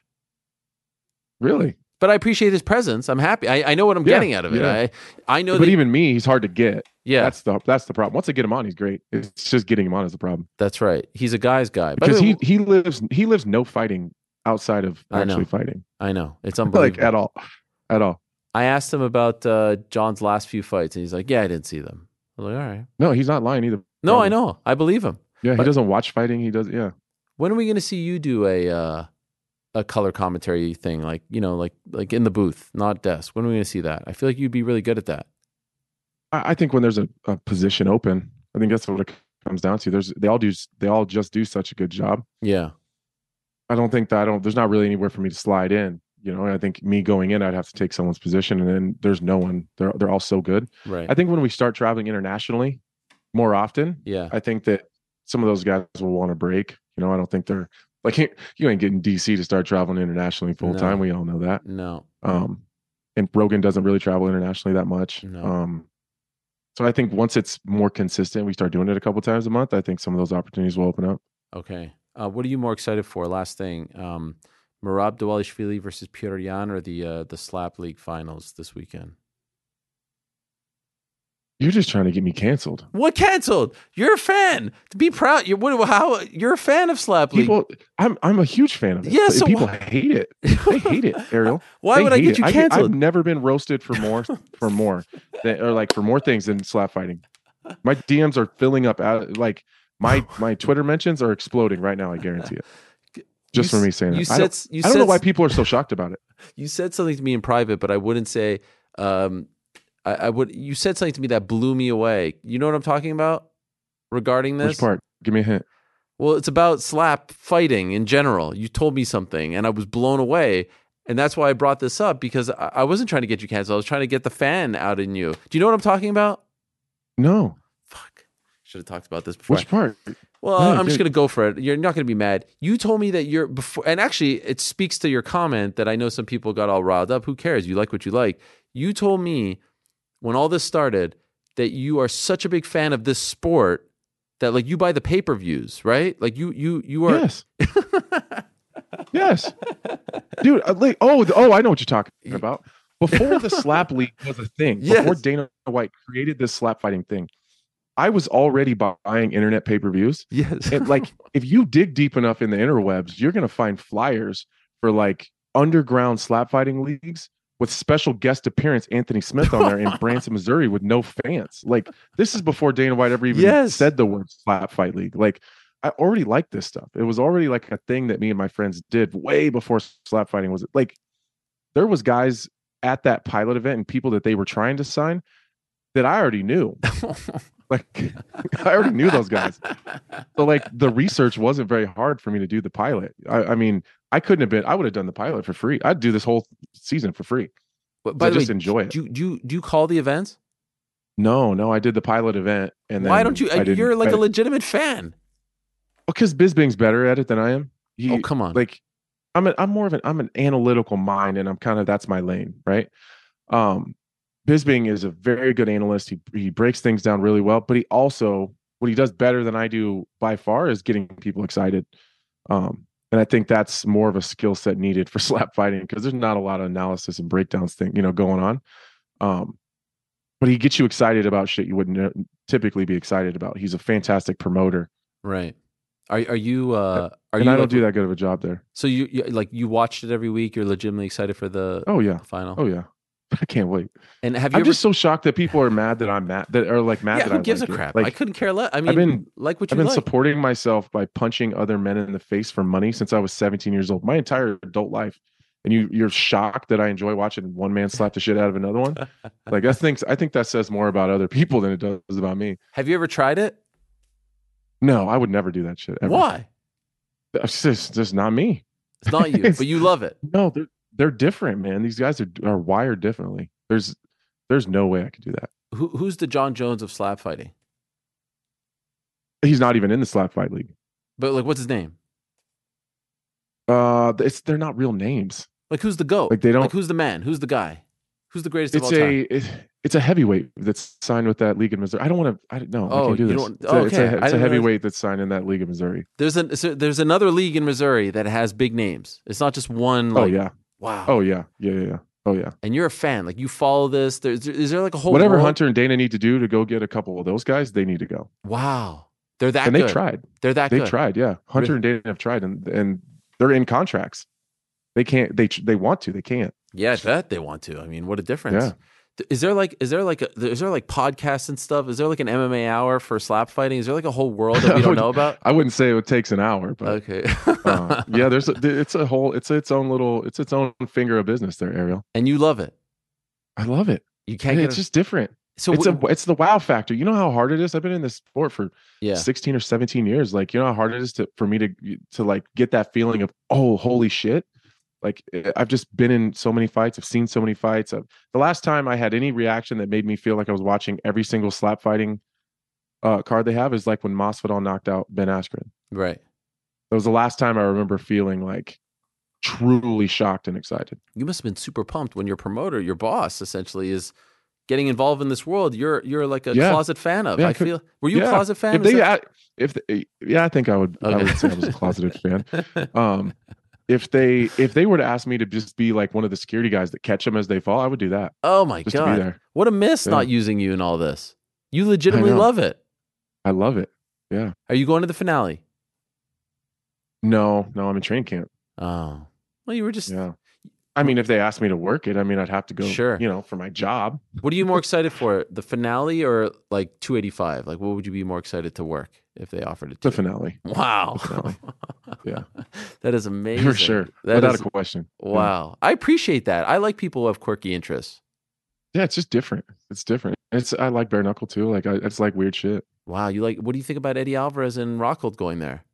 I think it's amazing. Crazy, good right? For both those guys. I like it. I like it. What a time in combat sports. It's also like nothing I could ever do, but why not? I don't think my hands would hold up. Really? I just had too many hand surgeries. Yeah. The doctors say they can probably only fix each one, maybe one more time. So how many have you had on each? 3. 3 each? 6 total? Yeah. Yeah. Damn. But you watch those also. You buy the pay-per-views? All of them. Man. I'm a BKFC subscriber, dude. Come on. Who'd have thought? Anthony Smith, I love this side of you. Yeah, I love it. This is great. Well, this has been fun. I watch the UFC and then really just a bunch of other weird shit. I don't really watch too many other organizations. Is there any other weird shit that we should know about? I don't think so. I think that's it, really. Arm wrestling? No, not really. A little bit. No. Only like the real freaky ones.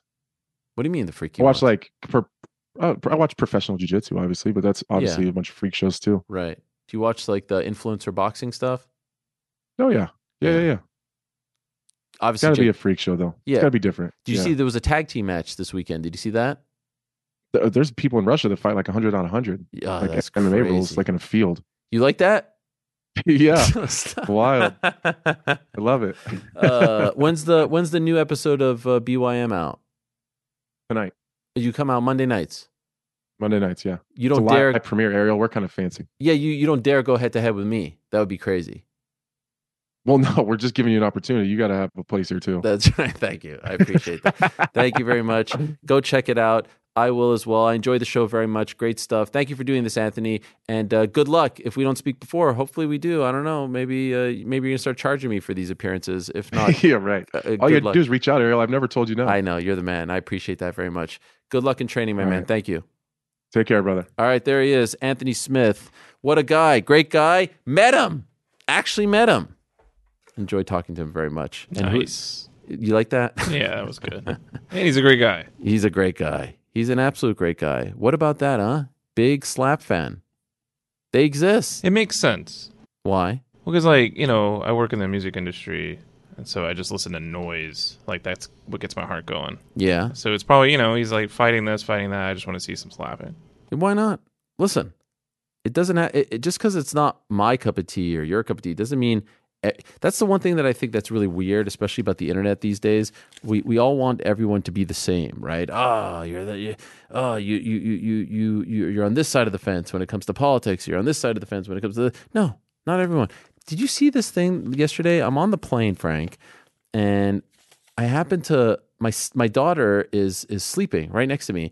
I'm in the middle seat. I open the window thingy, the shade thingy, and I see the most amazing sunset. Yeah, I saw that picture you posted. Yeah, it wasn't a picture. Thanks a lot for watching it. It was a clip. It was a 30-second clip. Oh, my internet was crapping out. As we're descending, it was breathtaking. I got killed. Transcendental, you think? I don't know what it was just amazing. Here I am, just floating on top of clouds, and the sun is setting. The clouds look fake, and I was just blown. I was having a moment, and I got killed for it.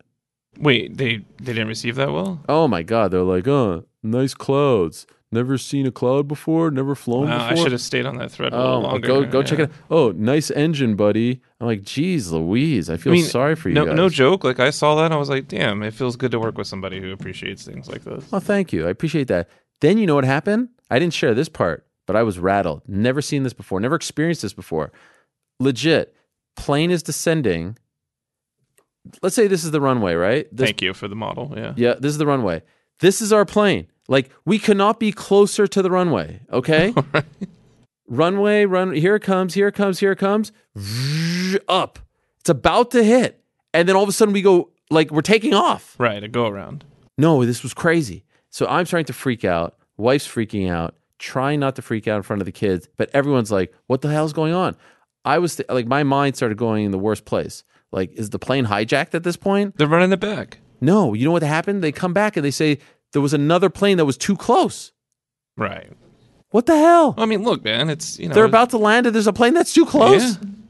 So and they did the right thing. They avoided it. Oh, by the way, it was one of the all-time great jobs by a pilot. I mean, we were like this close. I was like unbuckling. And then all of a sudden it's 45 minutes. We did the whole tour, come back.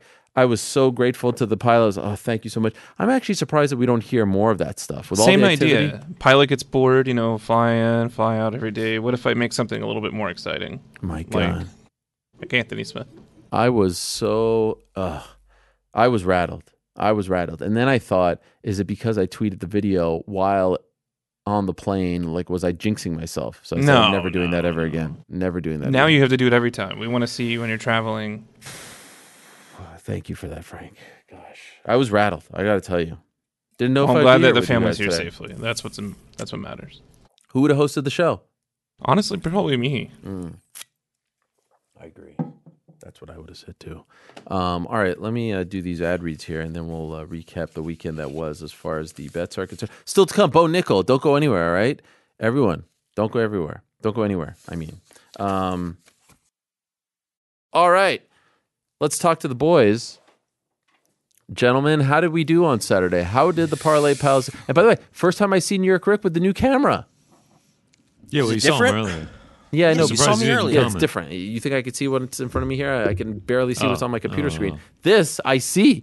This is big time. It looks great. He's filling out the headroom fantastically. Filling it out fantastically. Also, can I just say, I definitely feel like your camera, both of your cameras, are better than mine. Yeah, they are. I think the subject has a lot to do with that. You know? What does that mean? Nothing. Okay. When you're talent, you're talent. Yeah. How do you feel, by the way? Still feeling a little bit under the weather? He's or great. what? He looks great.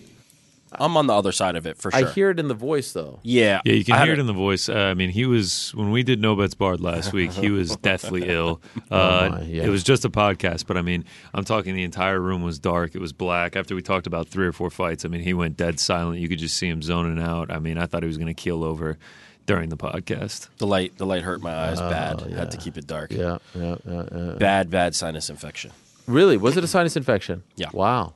Second time we hear. I mean, you can hear it. I'm still. Yeah, you're still battling it. My face still hurts, and it's still. Damn. I mean, look at that camera. I can't wait for the New York Rick YouTube channel monologues to come after. It's gonna be great. Big fight cards. We'll do it. It looks great. Hey, what's up, fight fans? New York Rick's takes. New York Rick here. Smash that subscribe button. Make sure you go ahead and like that. Share it with your friends. The bell 24-hour live notification. stream coming up. All right. By the way, what about degenerate Anthony Smith? That's literally what Rick said. He was like, well, God, I love how much of a fight degenerate he is. Yeah, Like, he's sure. just like, BKFC subscriber. Yes. I love it. He's got the app on his iPad. What a miss. I'm convinced that him and Kaposa are the only two who dig up these like odd, random events that nobody's ever Does heard Kaposa like slap fighting as well? of. That I don't know. I don't think draw so. The line. I wonder. You I might don't draw know. the line. But Kaposa likes everything. I mean, it'll But be, every other version of MMA or fighting. yes. Every single MMA organization, too. It'll be 8:15 on a Sunday morning, and he's like, big knockout in Dubai Fighting Championships BEFC. 98. I feel like it's a miss not using Anthony on these broadcasts, but Yeah, I mean, he legitimately clearly loves it. cares about Yes. it. Like it's legit. Can't I mean, use him he's- to break it down to some. I mean, God, there's got to be a role for him, I mean, he at least has to be the talent scout for the next season. or Like, that. I mean, Yeah, he's deep in the Missouri slap league. yeah. Casey chimes in. No, Kaposa hates slap fighting. There you go. So he seems to be like the And rest apparently, of us. there's 2 or 3 more seasons to go. There's a lot of activities, so who knows? All right, guys, how do we do? GC, let us lost. know. We all We know. lost. We all all right, that was We all bad. know. I mean, what happened? What happened? What happened?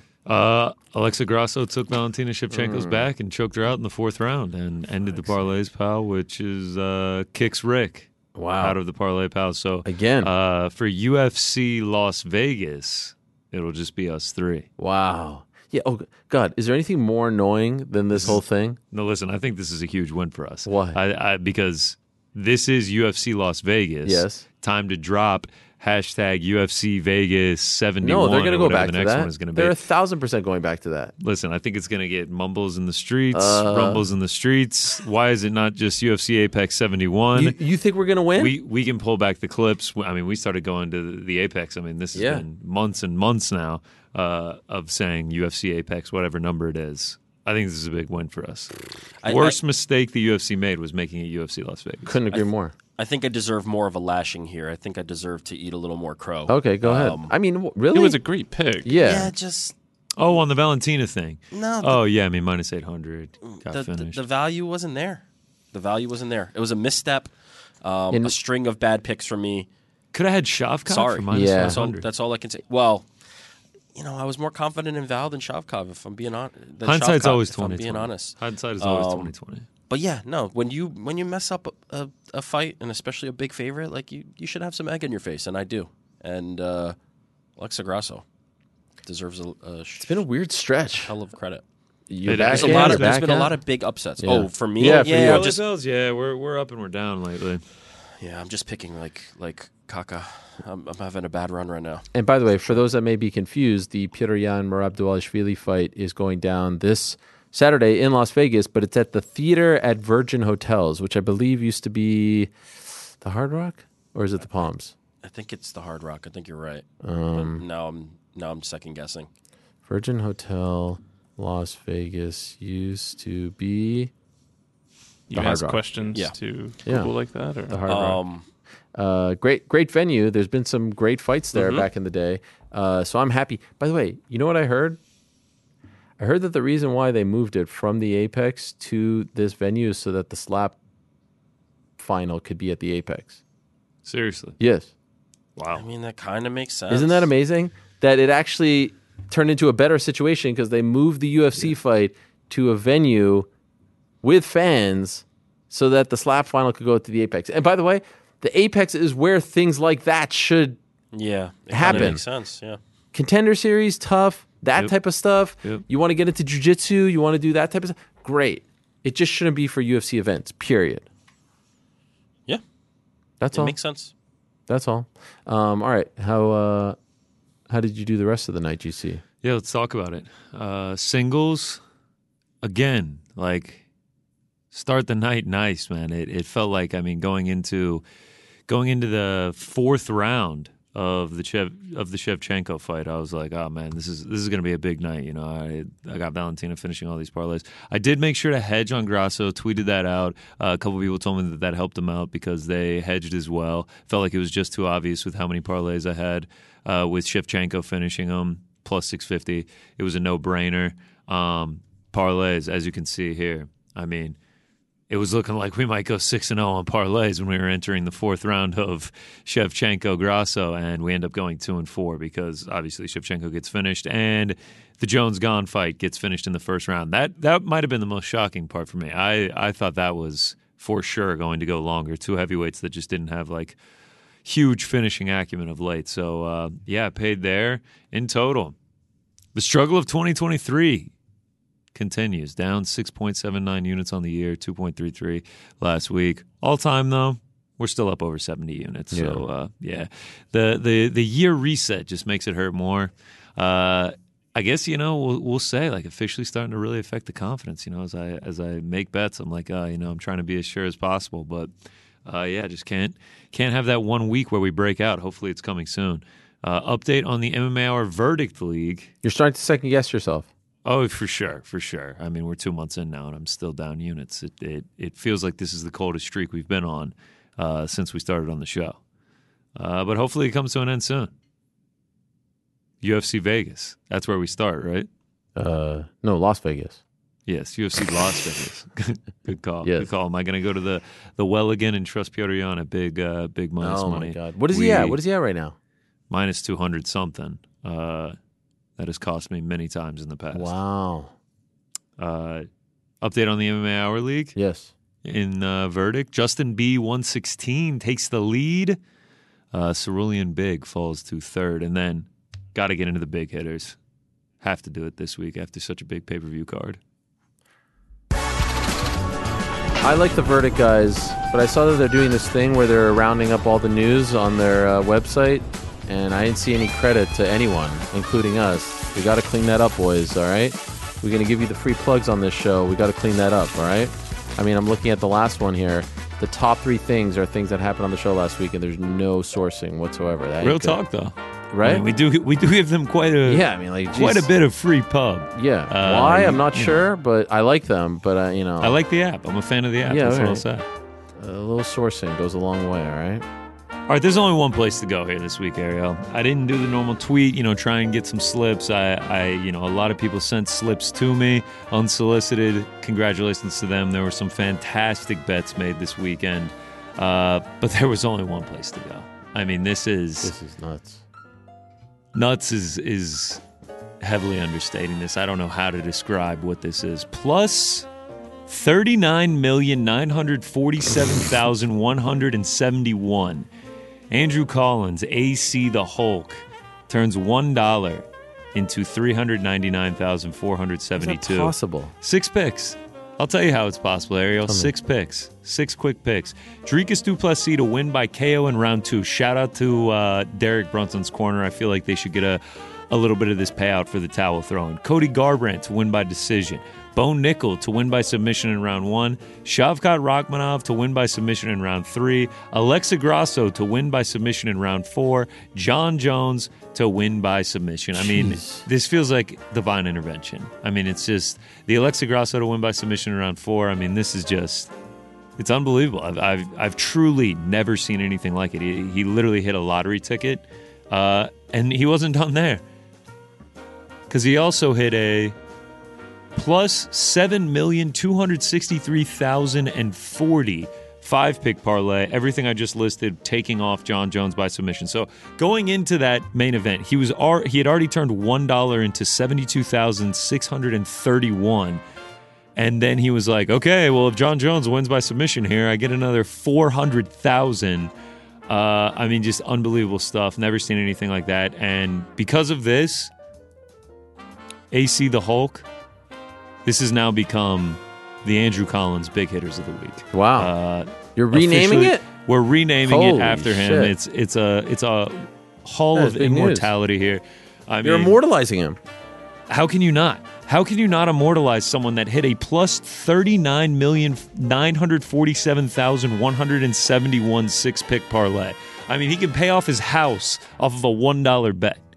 Unbelievable. No, you're right. I think that's apropos. Yeah. Unbelievable. I think That's the craziest bet I've ever seen in real life. DraftKings has confirmed it. Reached out to our friends over at DraftKings Sportsbook. They confirmed that these are real. Wow. Obviously, taxes came out, but I think he ended up netting $2 into about $350K post-taxes. that is amazing. Unbelievable. Shout out to him. AC the Hulk. Andrew Collins. AC the Hulk. Has he ever made it on Big Hitters before? He made it one other time when we forgot to do it, and I just had to tweet it out. So, I mean, this is just really giving him his due here. Now it's named after him. Yeah, you know what the funniest thing is that the last time that he was supposed to get on, it was because he bet Alexa Grasso by submission against Joanne Wood. Wow. I mean, the fortune teller when it comes to Alexa Grasso fights. Well done. I mean, you'd think, with the $450,000, however much you just won, maybe get an Alexa Grasso shirt, something. Yeah, maybe he's on into that merch stuff. Does Alexa Grasso have a That'd merch be a real store? shame. It'd be a real shame. We'd have to take away the Andrew Collins Big Hitters of the Week and just go back to the Big Hitters of the Week. No, but I'm sure there's a shirt somewhere that's for sale. Yeah, or you can, what is it, Redbubble?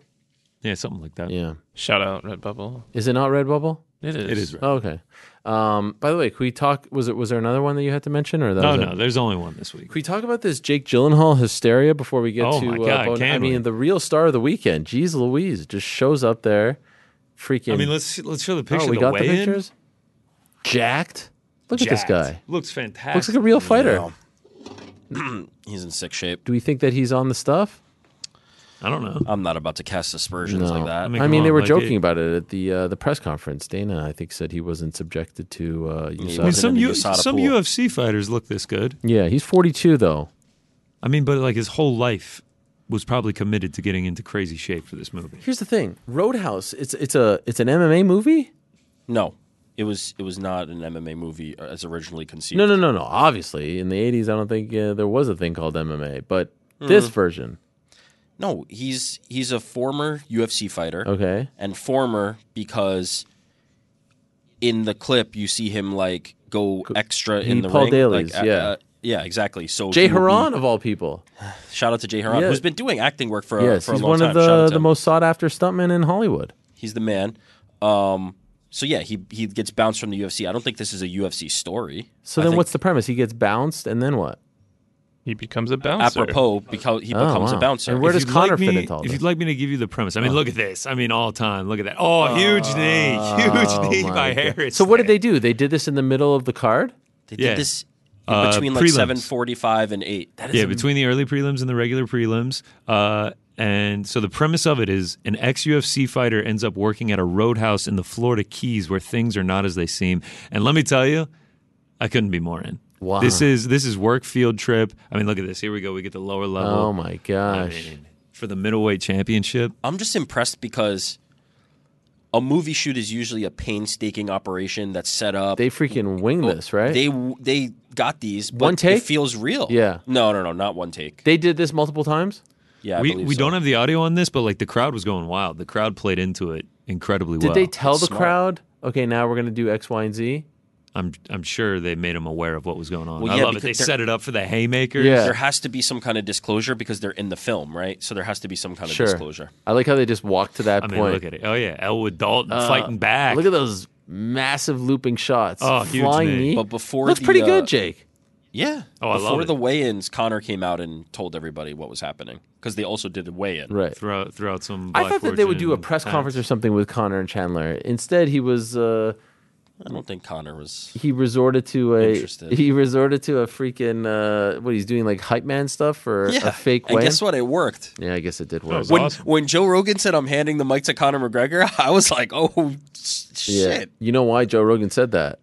He ain't getting paid for this shit. Yeah. Yeah, you could do that. Yeah. Whenever that movie comes out, I'm But yeah, it looks me and Frankie work looks trip, good. post work trip to go see Roadhouse. But what I would like, it's usually like a very careful thing. Let's do multiple shoots. They're just like, hey, we're going to get the most authentic version of this right now. Let's squeeze it in. No, super smart. It looked good. Super smart. Looked good. But it was like one of the most talked about things of the weekend. How could it not be? I mean, Gyllenhaal, the man. Any clip out there with him. Who else is in this movie other than him and Connor? Any other big names? That I don't know. I can tell you right now. Is there like a love interest? This is Patrick Swayze, right? Yeah. Yeah, it looks like Daniela Melchior is the love interest. Is Rhonda in it again, or No, I think she got the boot? the boot. I think she Did got the other one ixnayed. ever get made? No, this was the one. This was the one. This is the one. Wow. And Connor took her spot? I don't think because I don't think he's playing the same character. Look, I she had think to in move the on. original conception, she was supposed to be the Jake Gyllenhaal character. Oh, got it. Wow. But Thank God they didn't go that route. She's not a good actress, huh? No. I mean, he's one of the bigger names in Hollywood, right? Is he still relevant? I believe that's correct, by the way. I'm not 100% sure, but I believe that's correct. Is he still big time? Gyllenhaal? Oh, yeah. Gyllenhaal course, will always man. be big time, man. What's his greatest movie? Donnie Darko. Yeah, he's got a lot of good ones. Prisoners is pretty good too. Yeah. He's What's got- his last he's good, great he's movie? He's good in the Spider-Man movies. Prince of Persia. Yeah, he was in Spider-Man No Way Home. That was pretty Oh, yeah, big. he was great in and he that. was pretty good in that. Is it Gyllenhaal or Gyllenhaal? Gyllenhaal. Come on, man. Saw him one time in Central Park. It's my. Oh, really? That actually might be the only time I've ever seen him in anything. What? Any of the movies, all the movies you just mentioned, never saw. You should go and see Prisoners. It's on Netflix. I Yeah, mean, that it's a- sounds like it's a Ariel. He's gonna sit suspenseful- down He and was in watch that for Jarhead. sure. Oh, as God, well, yeah, right? actually, sure. you have kids, it'd be a tough watch. For sure. Oh wait, Nightcrawler? I take that back. He made his acting debut in City Slickers. Definitely seen that. Billy he's Crystal. in Brokeback Mountain. That was a big What movie. is No chance Ariel saw Brokeback. no? What is his role in City Slickers? He was a child. He must have been 12 years Yeah. old at that time, so I'm sure he was like an extra. What a legend! I had no. Did you guys know that? I knew No, that. I did not know that. By the way, so smart to do this because I see all these articles written about it. Like it's just free marketing, right? Yeah, and you're not really giving away much because it's the beginning, right? It's not the end. It's not Nah. a spoiler. And just like the way he looked. Oh is- yeah, like the advertising, quote unquote advertising for the movie, the marketing Right. was huge. Now I'm gonna go see it. If you're a As UFC soon as it fan, comes you're out. probably gonna Can't go wait. see it now. Can't wait. He has 11 things upcoming according to IMDb. 11, Oh, he was in Busy man. Zodiac too. Busy man. man. Oh, good. Yeah, that's Zodiac was amazing. that might be his best movie. I mean, Gyllenhaal's the man, dude. He was in a Jay-Z and Beyonce video, Oh, a yeah. music video. Yeah, that's true. What? He's hot in the streets, bro. The only thing, Prince of Persia. I mean, they couldn't find someone else Why? because it's based in Persia. Oh, That movie bombed anyway. he was also in a Jamie Foxx music video. Oh, Brokeback Mountain. Here it is. Good girl, Yeah, there Donnie you go. Darko. Did you guys see the Chris Rock special everyone else is talking I about? haven't watched Nah. it yet. I Didn't plan even know to. it came up. Yeah, me neither. I mean, I've been so busy in Miami and whatnot. I didn't have time for all this stuff, if I'm being honest. Wow, busy guy in Miami, huh? Well, Yeah. go see Jose Miami. says the fight scene was only one take. The weigh-ins was multiple takes, but the fight scene really was only Yeah, they one, had so to good squeeze for it in them. there, right? Yeah. What if all the fights went the distance? They just delay the prelims. I'm sure Roadhouse paid enough that they would Yeah, have I'm found sure. time. No, because you got to go to 10 o'clock. Like there's markers. You can't. They might have done it after the event then. I'm gonna guess that they just did proper planning. Yeah. All right. No, I'm just saying. Sometimes they run up against the clock if everything goes the distance. Well, when they were interviewing, who was it? Maybe Cody Garbrandt or someone. They were just like, we don't have a ton of time. Or maybe it was Marc-Andre Barrett. I'm sure they would have. They interviewed someone and they were like, oh, we don't have a ton of time. We got to get Gyllenhaal. For sure, in it here." was Andre Barrios. That anti-Canadian bias. Yeah. Yeah. All right. Well, one more guest to go. Let's talk to a man who had a massive win. Opening fight of the main card. Or as someone said on Twitter that I am driving the Bo Nickal hype train at this point. I don't think that's the case. But it's 4 wins, 4 appearances on this show. Let's get to number 4. Mr. Bo Nickal is joining us right now. Hello, Bo. How are you? What up, Ariel? How we doing? Not bad. Are you mad at me or something? What's going on? No, I'm just tired, man. It's a lot of No, talking. I'm excited to be on here, but yeah, a long week. A lot of media. I just did a little more media and all that. So yeah, a lot of talking, but I'm excited to be on, man. Thank you for having me on. Appreciate it. Of course, but you see, this is going to happen soon. Like we're like 2 fights away from you not coming on Monday. You're going to be impossible to get. This is happening. I just want you to know whether you like it or not. And we're already seeing like the early stages of it. But here's the thing: this is where you can let your hair down. You don't have to be Bo Nickal superstar. Just be yourself. Just hang out, chill out. Just want to let you know you don't have to impress us here. I'm not worried about impressing you, man. Okay. I think that I'm not cooking any well done steak, so perfect. It's all good. I'm not going to impress you. Well, you were cooking with Gaz all week. How about that? You came in. I'm not a big car guy. What was that car that you showed up in for the I think it was the presser on Thursday. What was that car? Yeah, I rolled up in a Rolls. So normally I'm like rocking the minivan for most of the fight week, but the Rolls seemed appropriate. My management team was like, "Yo, this is your first one. Let's do it right." So yeah, they hooked it up, and yeah, I didn't mind. It was fantastic, but in classic Twitter form, people are like, "Oh, you're supposed to get out of the back seat, not the front seat." I mean, come on with these guys. Did you get some of that shit? Yeah, people always are gonna like say something like that. I'm like, dude, I'm going out of a Rolls Royce to go to the press conference of UFC 285 pay-per-view. Like, I don't care what you say, so it's all good.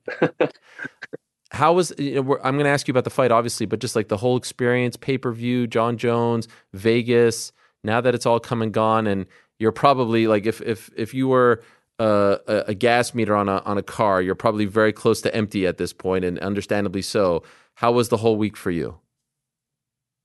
The whole week was great. It was super awesome to kind of see everything that is involved in the event. It's such a big production. There's so much that goes on, and for me, I'm used to a little media here and there, right? Like we did a press conference for the NCAA tournament and stuff, but this like is a whole different beast. And so to be able to manage that, and I don't want to just manage and get through my interviews and like be a grump about it. Like most guys are cutting weight and they're like gonna be like complaining and stuff. Like I'm gonna be excited and do my thing and be fully engaged and all in. And so I enjoyed everything, that the whole process, and was able to kind of manage the, I guess, excitement, the buzz, and I feel like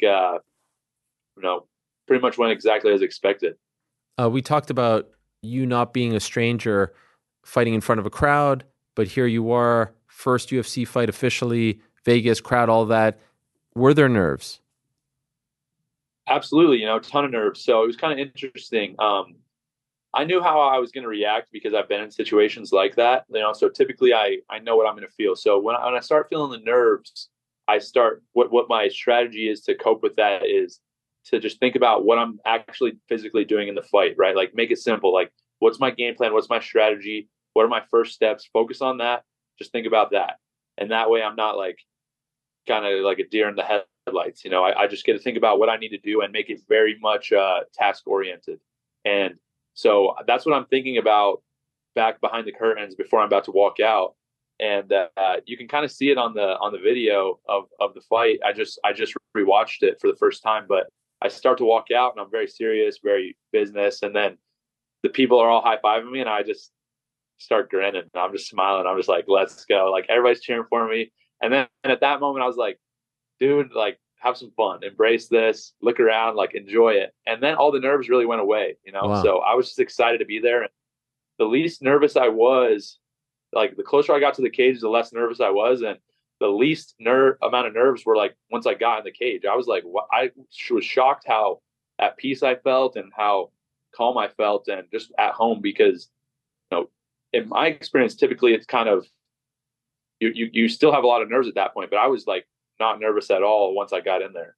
So complete body of work, another great win, another finish, very dominant. How would you assess the entire performance? Are you happy with it? Yeah, it was definitely super cool to whiff on a head kick and fall down in front of all those people. Yeah. So that was fun. Had to overcome a little adversity. But yeah, I look at the fight and I think there was things I could have done better. Still got the finish in the first round, didn't get hit. So 2 amateur fights, 4 pro fights, haven't got hit, still pretty, which is always nice, healthy. And yeah, I mean, I don't think I did anything spectacular. I didn't do anything that was like, wow, like blow them out of the water, but I smashed the guy. So is what it is. So what about this this knee that he seems upset about? His manager seems the internet is upset about it. Was it a low blow? Tell me about it. Right. So I think I want to say a couple things. So I don't think I think his manager is upset about it. I don't think he's upset about it because after the fight, he was like dapping me up, telling me like, thank you for the fight. And that, he told me, go get that belt. Like he was excited, like for me almost. And I think if I actually had kneed him in the nuts, he wouldn't have felt like that. And, for me, when I look back on the film, I see I see like the angle that people see, and it's completely different from what actually happened because I got him right on the inside of the thigh. And so I saw his reaction. I don't think I know for a fact I didn't actually hit him in the nuts. There's two possible scenarios. Either it hurt him like where I hit him because, I definitely hit him on the thigh and landed it. Or two, he was trying to like fake like I hit him in the nuts and then get off the cage, which would make sense too because I obviously had a big advantage at that point. We're also like 20 seconds into the fight. But yeah, for me, like I know I didn't hit him low. I hit him right in the leg. And but people are going to say what they want to say, and the video is what it is. But there's no doubt in my mind that I didn't hit him low. Does that annoy you that it feels like people are trying to take something away from the win? Yeah, it's just like a weird thing to do. Like I would just never. I don't relate to those people, and I think the people that do that have just like have never competed and have no common ground with me, not only in like what we do on a daily basis, but in general, just because they've never been in that situation and don't understand what it takes. And so it's just kind of a weird thing to try to do. Like I would never, I'm not like the type of person to try to discredit anything. And at the end of the day, like just grow up. Yeah. What about the finish? I thought the broadcast was really interesting. Did you watch the fight back? I was just able to for the first time like a little bit ago. And I was just talking to Anthony Smith about this. He was on earlier, and I think it was DC. It might have been Rogan who was saying if you just like moved this way and leveled your chest to the mat, the choke would have come a lot sooner. And yet Anthony brought up something that I thought was really interesting, that like as a wrestler, you actually want to be closer and feel your opponent. So maybe those instincts were kicking in at that point. Looking back now, your assessment of that, do you think you could have ended him sooner? And if so, why didn't you do that? I think the only way for me to have ended him sooner would have been to let go and get a different submission. Oh, wow. Because, I know what they're trying to say as far as like technically the way most people like to finish that position, arm triangle, is get out to the side, right? And like finish from side and put your knee on their hip. Like everybody does that, but that's not how I finish arm triangle. And that's, in my opinion, not the best way to finish arm triangle. So, of course we got high level guys, DC, Anthony, Joe, guys that have competed. And they have their ways that they like to finish their strategy. And I don't do that. I stay in mount or I stay in half guard. I don't really finish arm triangle ever from side. And that's just my preference. I have more control there. And when you go into side, there's just more opportunities for my opponent to roll. And I already didn't have him flat on his back. So I just needed to hold position there. And so in my mind, I wasn't really squeezing hard at the beginning. I was just holding him there and trying to work his arm above his head and get his back flat. And I ideally would have liked to go to mount, but he was pinching my foot and keeping it trapped so that I couldn't go to mount. But I think that from a technical aspect, I have my way I like to finish that. And like, if you're a fan and you're telling me this and that, like, I don't really respect that because you don't know what you're talking about. Like, I'm not a black belt in jiu-jitsu, but I pretty much might as well be, especially in that position. And I feel like I know what I'm doing. So, yeah. F off. Basically that. But like, guys like DC, Joe, Anthony, we could obviously talk about that in a sense. Like, we're training in practice. I'd be like, guys, this is how I like to finish. This is my strategy here. And then as soon as I showed them that, I'm sure they'd be like, oh, yeah, that makes sense. Like, maybe I like to finish it a different way, but everybody's different. And I choked him out, so we're good to go.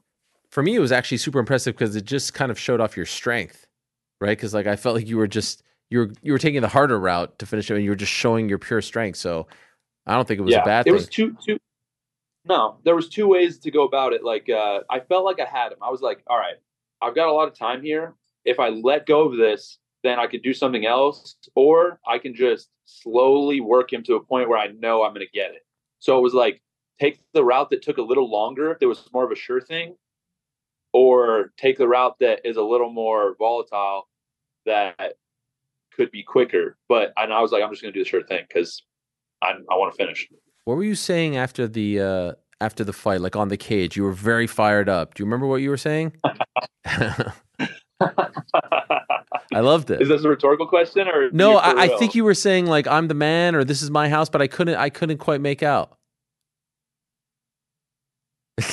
I said I'm that dude. Y'all can't mess with me. Yes, I liked it. I mean, it doesn't sound as menacing as you say it this way, but it was still pretty great.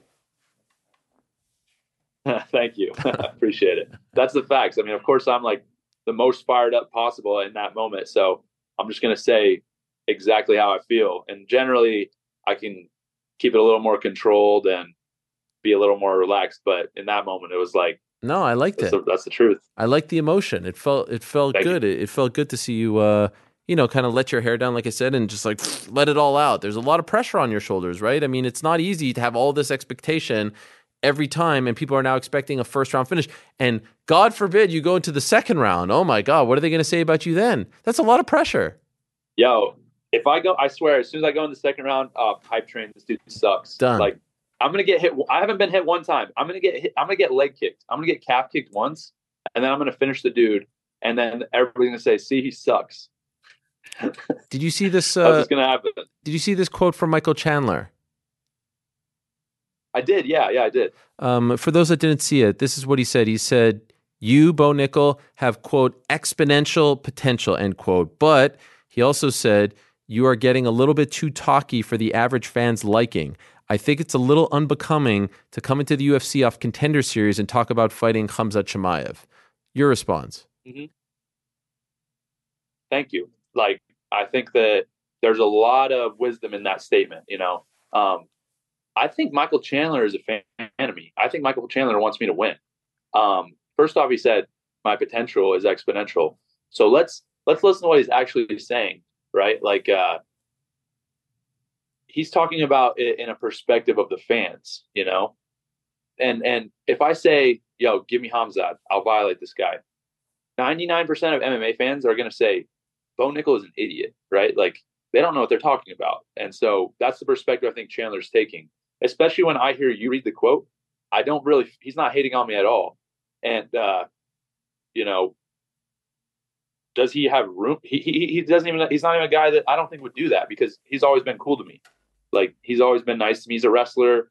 And so, first off, a guy that is as big as Michael Chandler is talking about a guy that just made his UFC debut. So that's a big deal. But secondly, I don't really feel like he's trying to like put me down. He's just trying to, I think that's how he sees it. He's not saying like, yo, Bo, slow your roll, Khamzat would smash you. He's saying, if you say these things, the fans are going to perceive it a certain way, which is true.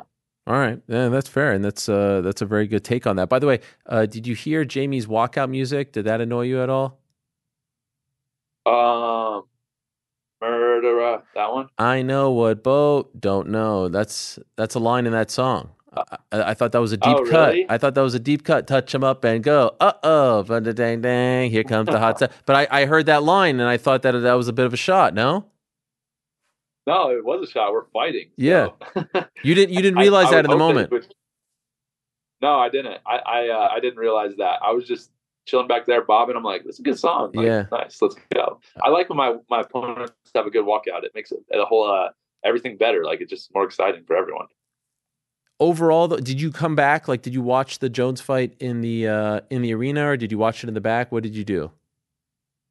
So I was able to get back to my Airbnb and throw it up on the TV. So I got to watch it. That was the only fight I got to watch. I didn't get to watch any others. What did you think of his performance? Crazy, right? Beautiful. That was he was exactly right. You know, it was a mismatch, and that I said this. I predicted a fourth round finish. I predicted a finish later in the rounds. I thought that he would eventually wear Cyril down and do what he did to him.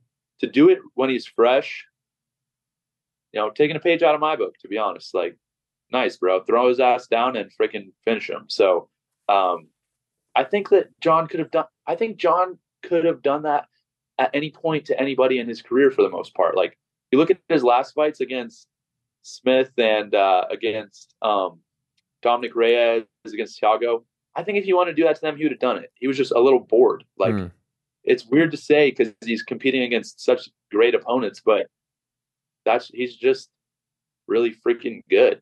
You think he does that to Stipe? It'll be a more competitive fight, but I would think that I don't think he'll try to do that to Stipe. I think he'll strike with him.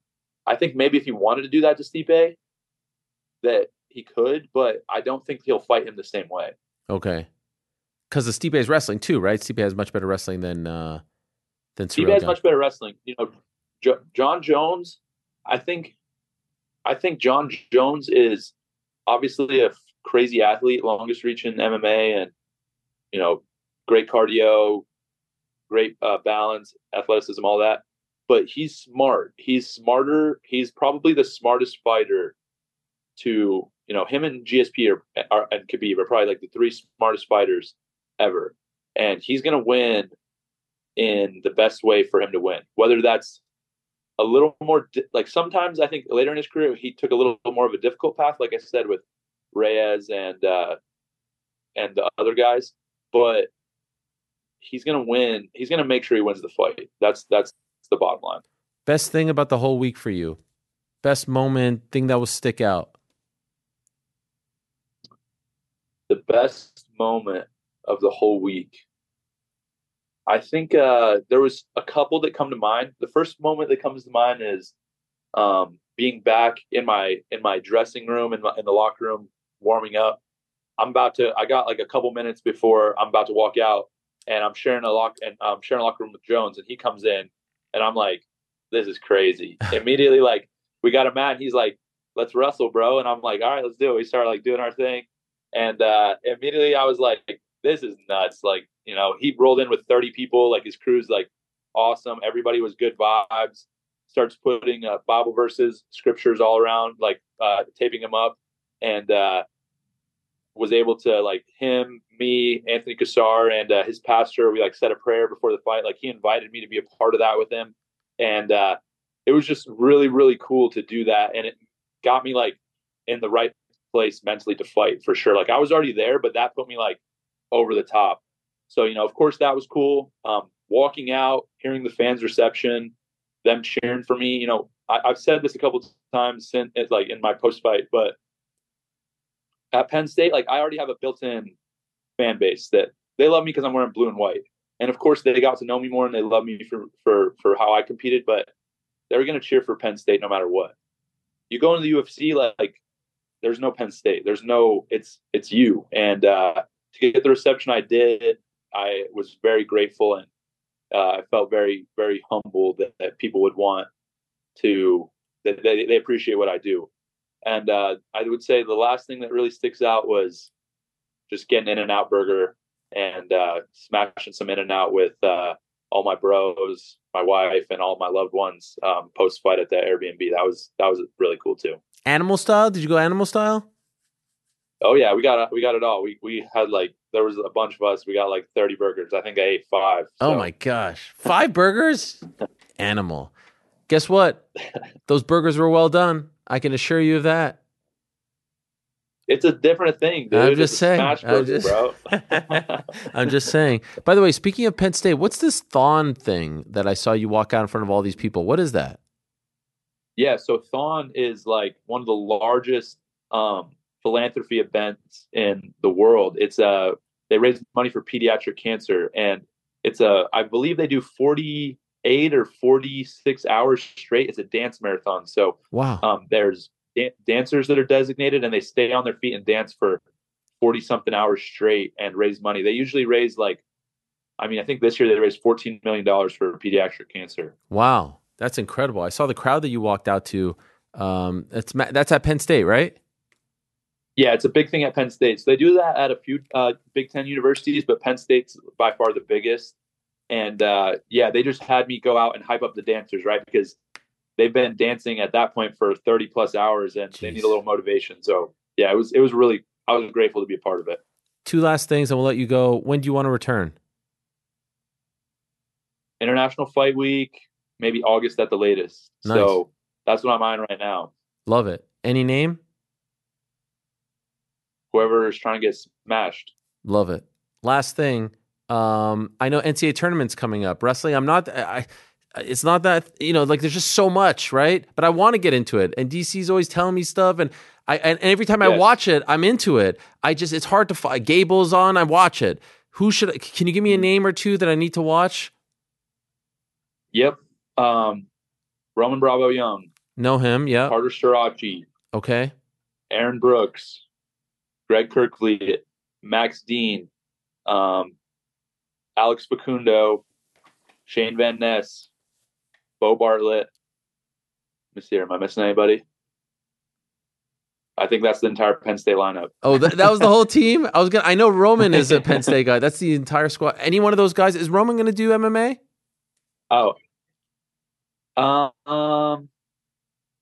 Is Roman going to do MMA? I hope. I hope. And the last one, I forgot one guy, and he's a friggin' monster. Levi Haynes, true freshman Big Ten champion. Y'all keep your eye on Levi Haynes, 18 years old, competing against 23, 24-year-old guys, just won the Big Ten tournament, number 1 ranked kid in the country right now. And Pennsylvania kid, savage. So Levi Haynes is another one. Y'all keep your eyes peeled. Do you help these guys prepare? Are you allowed to do that to help them prepare for the tournament? Yeah. That's okay. Okay. You're not you're not on the staff though, right? No. But you're allowed to help I'm not them. on the staff, but I'm able to train with them. I'm able to help them and stuff. And I just try to, more than anything, like be a friend and talk with them and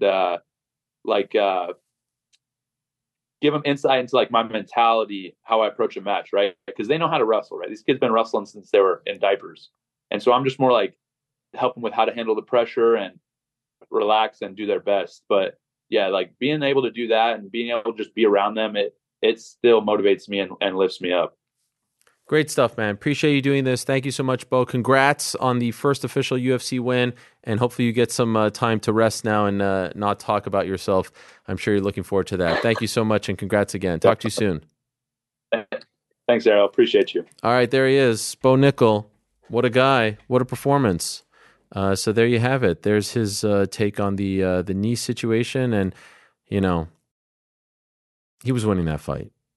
He was winning that fight. You want it to be fair, and it's hard to truly tell. But that's sport. Sometimes you miss things. It's like you watch basketball and the ref misses a traveling call. You watch soccer and the guy's offside, and they that's obviously every moment matters in fighting, and it could be detrimental to your health. You can't continue all that and more. But that was a fight that was set up for Bo Nickal to win. And what about that spin on the Michael Chandler quote? You got to like that. As we said, this man, he's used to this stuff, yes? Just what he does, man. Just what he does. That's just what he does. Professional. It's rare for people to actually take things at face value, right? Because he's right. If you listen to what Michael Chandler is saying, he's not discrediting him. He's just suggesting XYZ, one thing or another. But many people would take that as offense. I think it's a feather in his cap, to be honest. Yeah, people are talking about him. He's 4-0. Yeah. But I also think I don't agree with Michael Chandler, if I'm being honest. In what respect? Like, one of the main reasons people talk about him is because they care about what he has to say about those matchups. And I'm okay with him being confident enough to say, 1,000%. I want to fight Khamzat Chimaev. I don't agree with that. This is why I like him. Yeah. By the way, if you say this stuff and you back it up and you keep winning in the first round, then God bless. Yeah. Khamzat Chimaev was once the guy saying these things. Yeah. That's how he became Khamzat Chimaev. So I'm okay with Conor that. McGregor was once the guy saying these things, and that's how everyone fell in love with him. There's nothing But wrong. I'm saying even the guy that you're talking about as Sure. like this shining example is literally the guy who in his first fight said, I'm going to smash everybody, line up the champions both on the same night. I'm going to smash them. And now, he's there. And if Bo Nickal gets there, he'll be just as popular. So I don't necessarily agree with Chandler, but I do respect Bo Nickal for being able to parse out the words that he was saying and not take it as offense. Because I don't think Michael Chandler meant to offend him anyway. but I don't agree. If you're driving the Bo Nickal hype train, I'm sitting passenger. I'm sitting shotgun. Yeah, Love Bo Nickal. What a guy. Although I didn't mention, he was tied. I didn't mention the hair, but I do wish the hair was. You did say let your hair down. Like come 8 back. I times, did. Yeah. You know what? It's clear that it was on my mind, right? No, I was like, I think he's signaling to him right now to bring up the hair. By the way, did you guys see this Aljamain Sterling Henry Cejudo clip? Yeah. Yes. Fake? Probably, yeah. Work is Fake is relative. Wow. Pro wrestling. Yeah, I'm jargon. fine with that. Did you see the Henry Cejudo training John Jones clip? Oh, that's great stuff. That was great. That is stuff. amazing stuff. Especially when you put like the side by side of him having Cyril gone on the fence. Oh, our old ESPN colleague Michael Wansover doing great stuff with Cejudo. Yes. Can I say I love these types of clips? By the way, I'm not trying to disparage these clips. He's about to I love these Let's clips. go. I love these types of clips. Out of it. Come on. But it kind of implies that like John Jones wouldn't have done this unless he was sitting in that room with Henry Cejudo, and like that specific thing was, of course, Never quote know. unquote Tata. It's Never like know. John Jones is the best fighter who's ever lived. I'm confident that he could have figured out that position. No chance. By the way, someone at the press conference I think asked John about Cejudo, and he's like, "Yeah, he's all right, but can I give credit to my actual coaches?" Yeah. It was a very, you know what's one of my favorite examples of this? It's GSP and Freddie Roach. Remember when we always used to ask GSP about Freddie Roach, and he was like, "Yeah, cool, like I went to him twice, but what about these guys that I actually train with?" I don't want to go too far the other direction. All right, fine. Henry Cejudo is a really good coach, I think. Like, I think the proof is in the pudding. A lot of the fighters he's working with are showing real success and skills. But also, like, he's John freaking Jones. He's John Jones. Yeah. Like, Someone was like, "Is Cejudo him?" It's like, well, he was a double champ and an Olympic gold medalist. He probably knows what he's talking about. if you listen to Henry Cejudo when it comes to fighting, you're probably going to be pretty good off. Yes, like, well you'll off. probably Like, be better off than if not. He knows how to fight. That's for damn sure. Fake is relative. I don't know about this Aljamain and Henry thing. Selling the fight. Selling the fight, I guess. Just don't try too Selling hard. Well, it just comes from a place. Does anybody actually believe that these two don't like each other? Hey, and can we stop with the names? No, that's the gimmick. Henry Cejudo and all this stuff. Like, stop with it. That's the gimmick. Stain, whatever he says. Stop. Are you going to do a watch party for Tough? Yeah, oh, for sure. What do you think of the... From my couch. By the way, I don't think anyone would care. What do you think of the... Can I be on that? The cast. Yeah, love it. Jason Knight, Roosevelt Roberts, Kurt Hollabaugh, Austin Hubbard, Lee Hammond, Cody Gibson... Yeah, Roosevelt Roberts. Brad Katona, Timur Valiev. I think Brad Katona is on Team Timur Chandler, Valiev is huge. even though he's an SBG guy. Anyway, honestly, whoever you put on there, I'm going to be excited. I like the fact that it's a lot of ex-UFC guys. I was just, I guess, hoping for some bigger names, right? But wouldn't they be in the UFC? Yeah, they were bigger names. I'm cool with it. I love it. Not necessarily. I love it. The UFC. Imagine it was Platinum Perry type of guys. No, come on, man. I hope we do like a reaction roundtable, like some outlets do for like The Bachelor. Like you react to each episode. This of the is what I'm reality TV suggesting show. you That's do. what I want. I'm suggesting. Well, I know this. AK Lee does something. I don't want to completely broach into him. I'd like to work with him. Something. Yeah. I'd really like to do a reaction thing with him. Wow. Because I'm going to be locked in. I'm like You're locked summer, in. Summer reality show, every episode, yeah. Everything. Absolutely. 100%. Hijinks included, not just the fights. Because there's some people who are like, I just watch the fights. Oh, no, I'll watch everything. There are people who just watch the fights. I'll watch the hijinks more than I will the fights. Oh, my God. Who are the people? I feel like I know these people off the top of... Also, one quick thing, like the Cejudo Aljamain Sterling fight, isn't that supposed to be happening on the May 6th Jersey card? Yes. So what is everyone talking about the Cinco de Mayo Yeah, weekend? I don't understand. Unless they're going to pull the plug on it, which would be really bad form, and I don't think Feels they like would. they're already booked, right? Or would they do like a Friday night fights thing and double UFC weekend? Yeah. Feels like a lot. Yeah, I wonder if they regret it now. But you can't do that to Jersey. Jersey stood by. I mean, honestly, Jersey's been spat in the face all these events going to MSG. Yeah. They used to go to Jersey all the time when New York wasn't legalizing MMA. I'm making my first trip to the Rock tomorrow night. What are you going to see? For what? The Devils. Devils against? Oh, nice. Leafs. Wow. Big matchup in the NHL. Yeah, why? One of my boys is a diehard Leafs fan. Really? Yeah, from Toronto. Wait, is this the guy that I used to work with at ESPN? Yeah. Ryan? That's him. Yeah, wow. Yes, that's my Nice guy. memory. That's my That's guy. him. He used to text me about hockey all the time. Oh yeah, diehard Leafs fan. He's got the hookup at the Rock, so I'll be in attendance, cheering for the Devils, of course. Of course. Got to support Jersey or no my jersey? own. No jersey, hat. Haven't gotten the jersey for jersey yet. Right.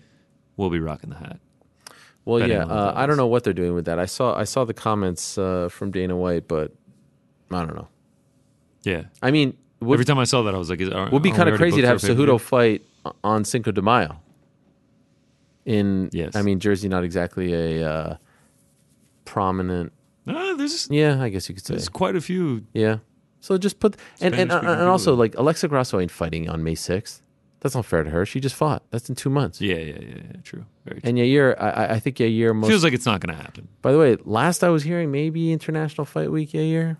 Maybe. Can you imagine that? Yair Volk. Yair Volk. Yeah, against Volk. Down. Yeah. The Islam, 3 title fights on that one? possible, but Islam's not fight. And by the way, useless. Why? Honestly, Jones versus Stipe could do the whole. You don't need to put anything else. And and the Yair thing might have been even before Jones won. So now that I'm thinking, like, you don't need to put another title fight on that card.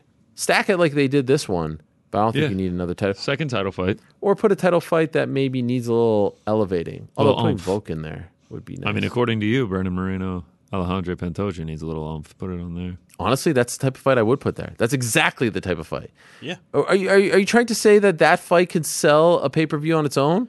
No, I never said that. Seems like you're saying that. First of all, you're moving the goalposts, changing the come narrative here. We were talking about say, local Mexican interests. I say I like pancakes. You're saying I hate pay-per-views. waffles. Come on, man. Grasso, they did a mural for her. Fast. Yeah, I love I think she won, and the dude immediately walked outside and started paying. They love a good mural over there. They did one for Yair too. I don't know if it was in the same spot, but it was also in Mexico. We're in America. Where's the John Jones mural? That's the We have thing to go about to New American Mexico? fans, by the way. They don't embrace. Why don't they embrace the fighters like they do in other places? That's what I was wondering, because I was sitting there when I was cheering for Gane. I was like, man, am I kind of a fraud for not supporting the American here? But like, I don't know. Like, are we oversaturated with how many Americans there are? I think it's partially that. I think there's also there's such a drastic difference between the states and things. I think there's much more unity between other parts of other countries. I feel like the states are where we have our pride. Yeah, the states seem to get the pride for sure. I don't know. Mia maybe, but I don't feel. I've never felt. Who's the most popular American fighter of all time? Muhammad John Ali. Jones, no? No, I'm talking UFC. Okay. Wait, what?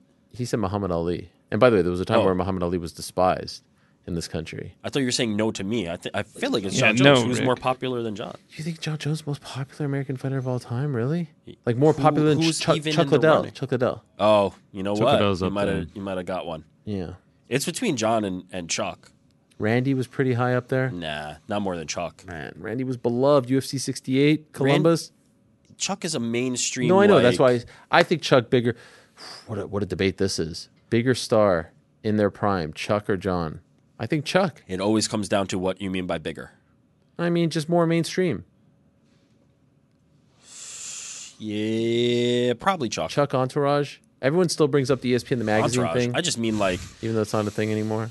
there was a time where people like would be asking about Chuck Liddell, would be asking about UFC. Didn't someone That's make a the thing. fake Chuck Liddell mascot Oh, thing that looks so lifelike? Casey raises a really good one. Ronda's up there in terms of biggest American Okay, stars. so was Ronda bigger than Chuck? Maybe. I mean, there's an argument. Yeah. She might have been the biggest. She might have been the biggest. Just made it under Raid. She was literally going to be in this Roadhouse movie that She was also on Entourage. is now happening. Yeah, she beat up Turtle, right? I think I remember that. Or his car. Ronda bigger than John. I think Ronda's the answer. Yeah. See, Chuck gets the love because he was a catalyst in the explosion. Sure. Ronda came after the explosion, but definitely took it to greater heights and also exposed the sport to a new audience. Ronda also benefits from the Conor thing happening at a similar time. So the sport was exploding, and now Ronda and Conor are the faces of it. So, yeah, it's probably Ronda. But I will just say, and it's not fair to Ronda, her pushing the sport away for the last few years, I think, in the end, will hurt her legacy in that she won't be one of those people. Like Conor, I think will always kind of just be around MMA in some way, shape, or form. I think she has pushed MMA away. So as time goes on, her impact will fizzle. Like it will be, you know how people think like, oh, Rampage Jackson was a bum, you know, because they see him now. It will be harder to remember her impact. Do you get what I'm saying? I do, but I don't think especially that's for the up newer to fans. Her. No, I don't think that's up to her to carry the torch for. I think people will always remember Ronda, and they will be the ones that carry her legacy. I don't think it really has much of an impact from her. Like the fans will still remember Ronda Rousey, and they will still talk about Ronda Rousey, regardless of how she. And for some good and some bad, the things that they say about Ronda Rousey, I think, will change based on what you're saying. I wish she wouldn't push the sport away so much. Sure, you know, I agree with that. That's all. But yeah, I think she will be. I think her legacy is pretty secure. One last thing, pleasantly surprised, and hopefully we see more of this as we approach November. I saw Mark Coleman out there, Don Fry out there. Hopefully the UFC leaning more and more into this. Let's celebrate the legends who made this sport, who made this organization what it is as we approach the 30th anniversary. Love that stuff.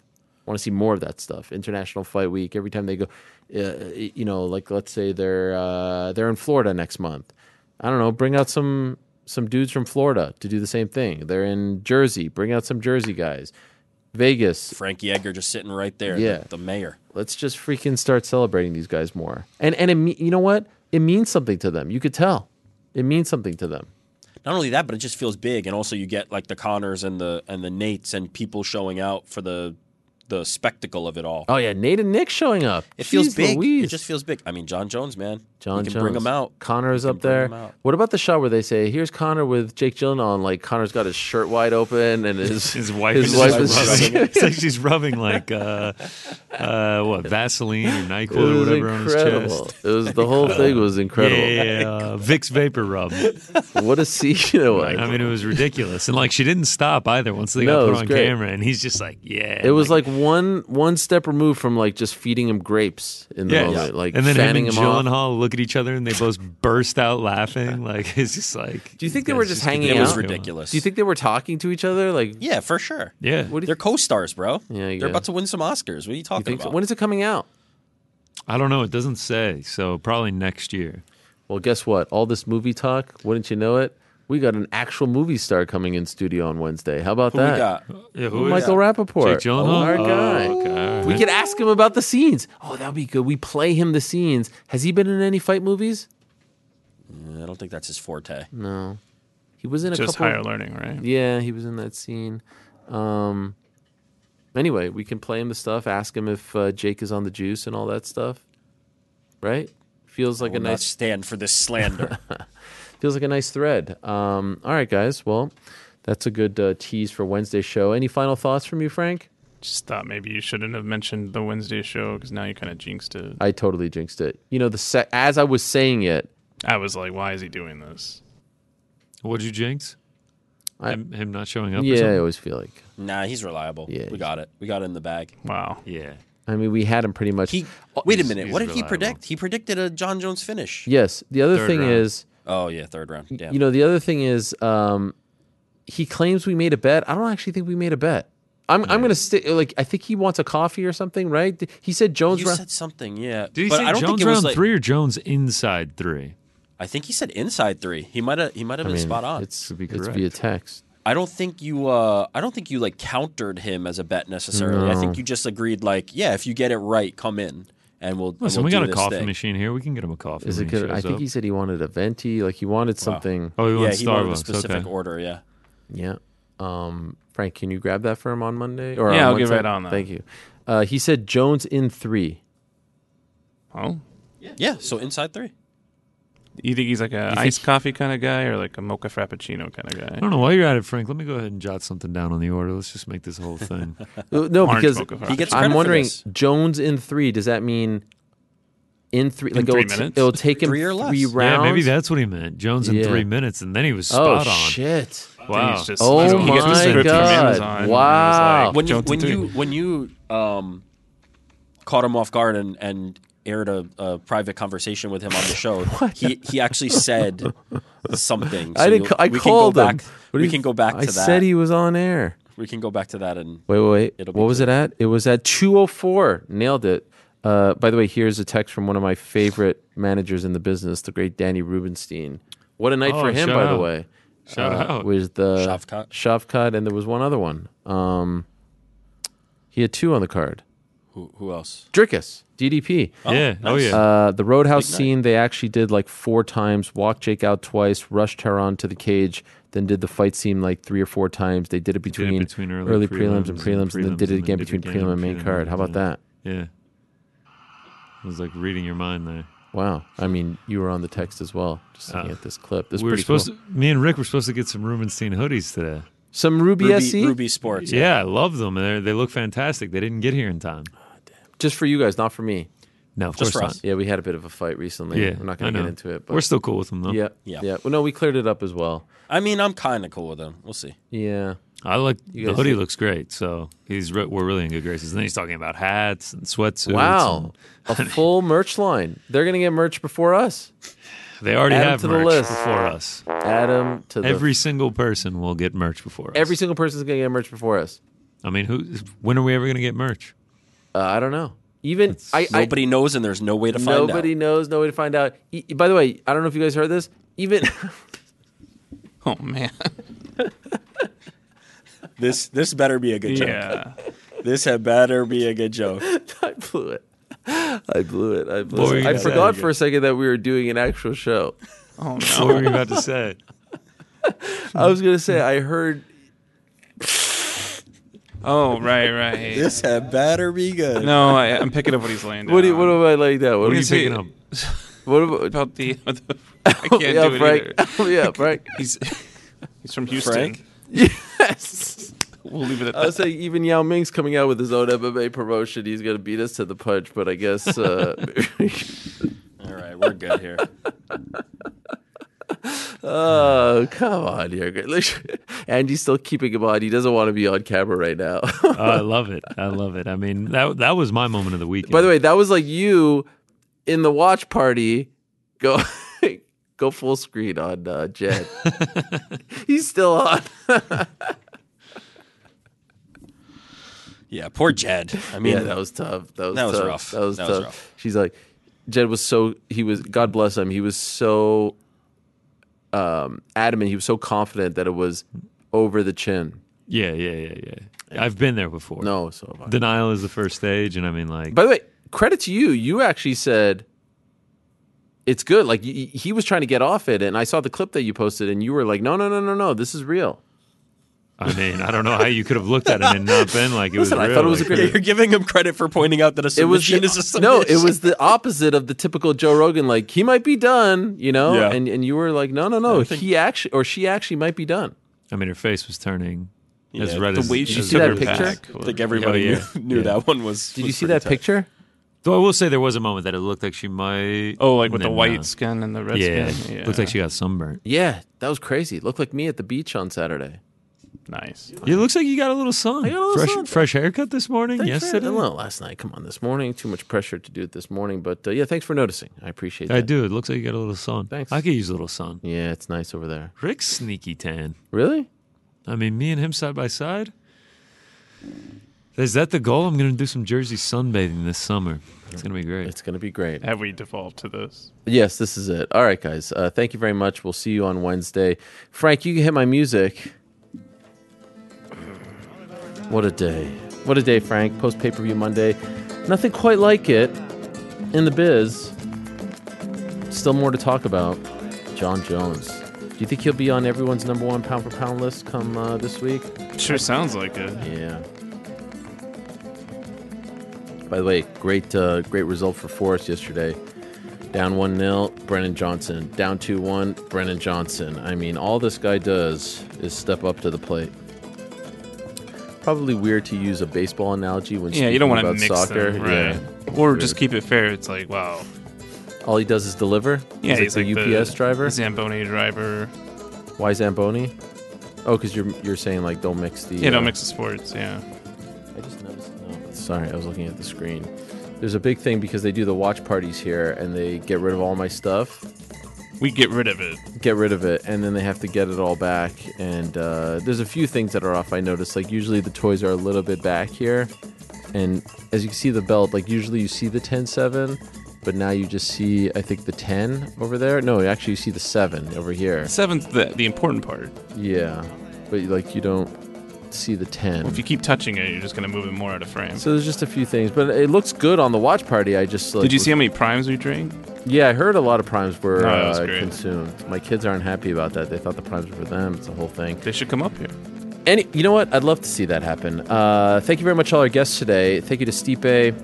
Thank you to Bo Nickal. Thank you to Anthony Smith. Thank you to Ian, Machado Garry. Thanks to them. Thanks to all of you. Back on Wednesday, same time and place. Until then, I say peace. I'm out of here.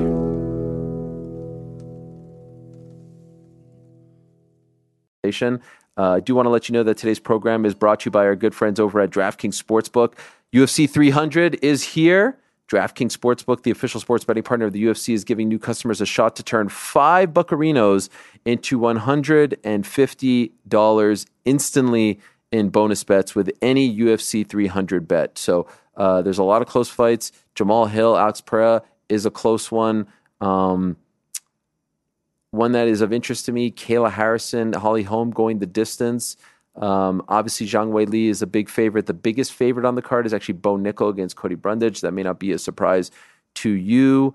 So there's a lot of interesting things on this card, and the place to be for it all is DraftKings Sportsbook. So go to the DraftKings Sportsbook app now. Use the code THEMMAHour. New customers can bet $5 to get $150 instantly in bonus bets. Only at DraftKings Sportsbook with the code THEMMAHour. The crown is yours. Gambling problem, call 1-800-GAMBLER, or in West Virginia, visit www.1800gambler.net. In New York, call 877-8-HOPE-NY or text HOPE-NY. That's 467-369. In Connecticut, help is available. For problem gambling, call 888-789-7777 or visit ccpg.org. Please play responsibly on behalf of Boot Hill Casino Resorts in Kansas. 21 plus, age varies by jurisdiction. Void in Ontario. Bonus bets expire 168 hours after issuance. See dkng.com/MMA. .com, yes. For eligibility and deposit restrictions, terms, and responsible gaming resources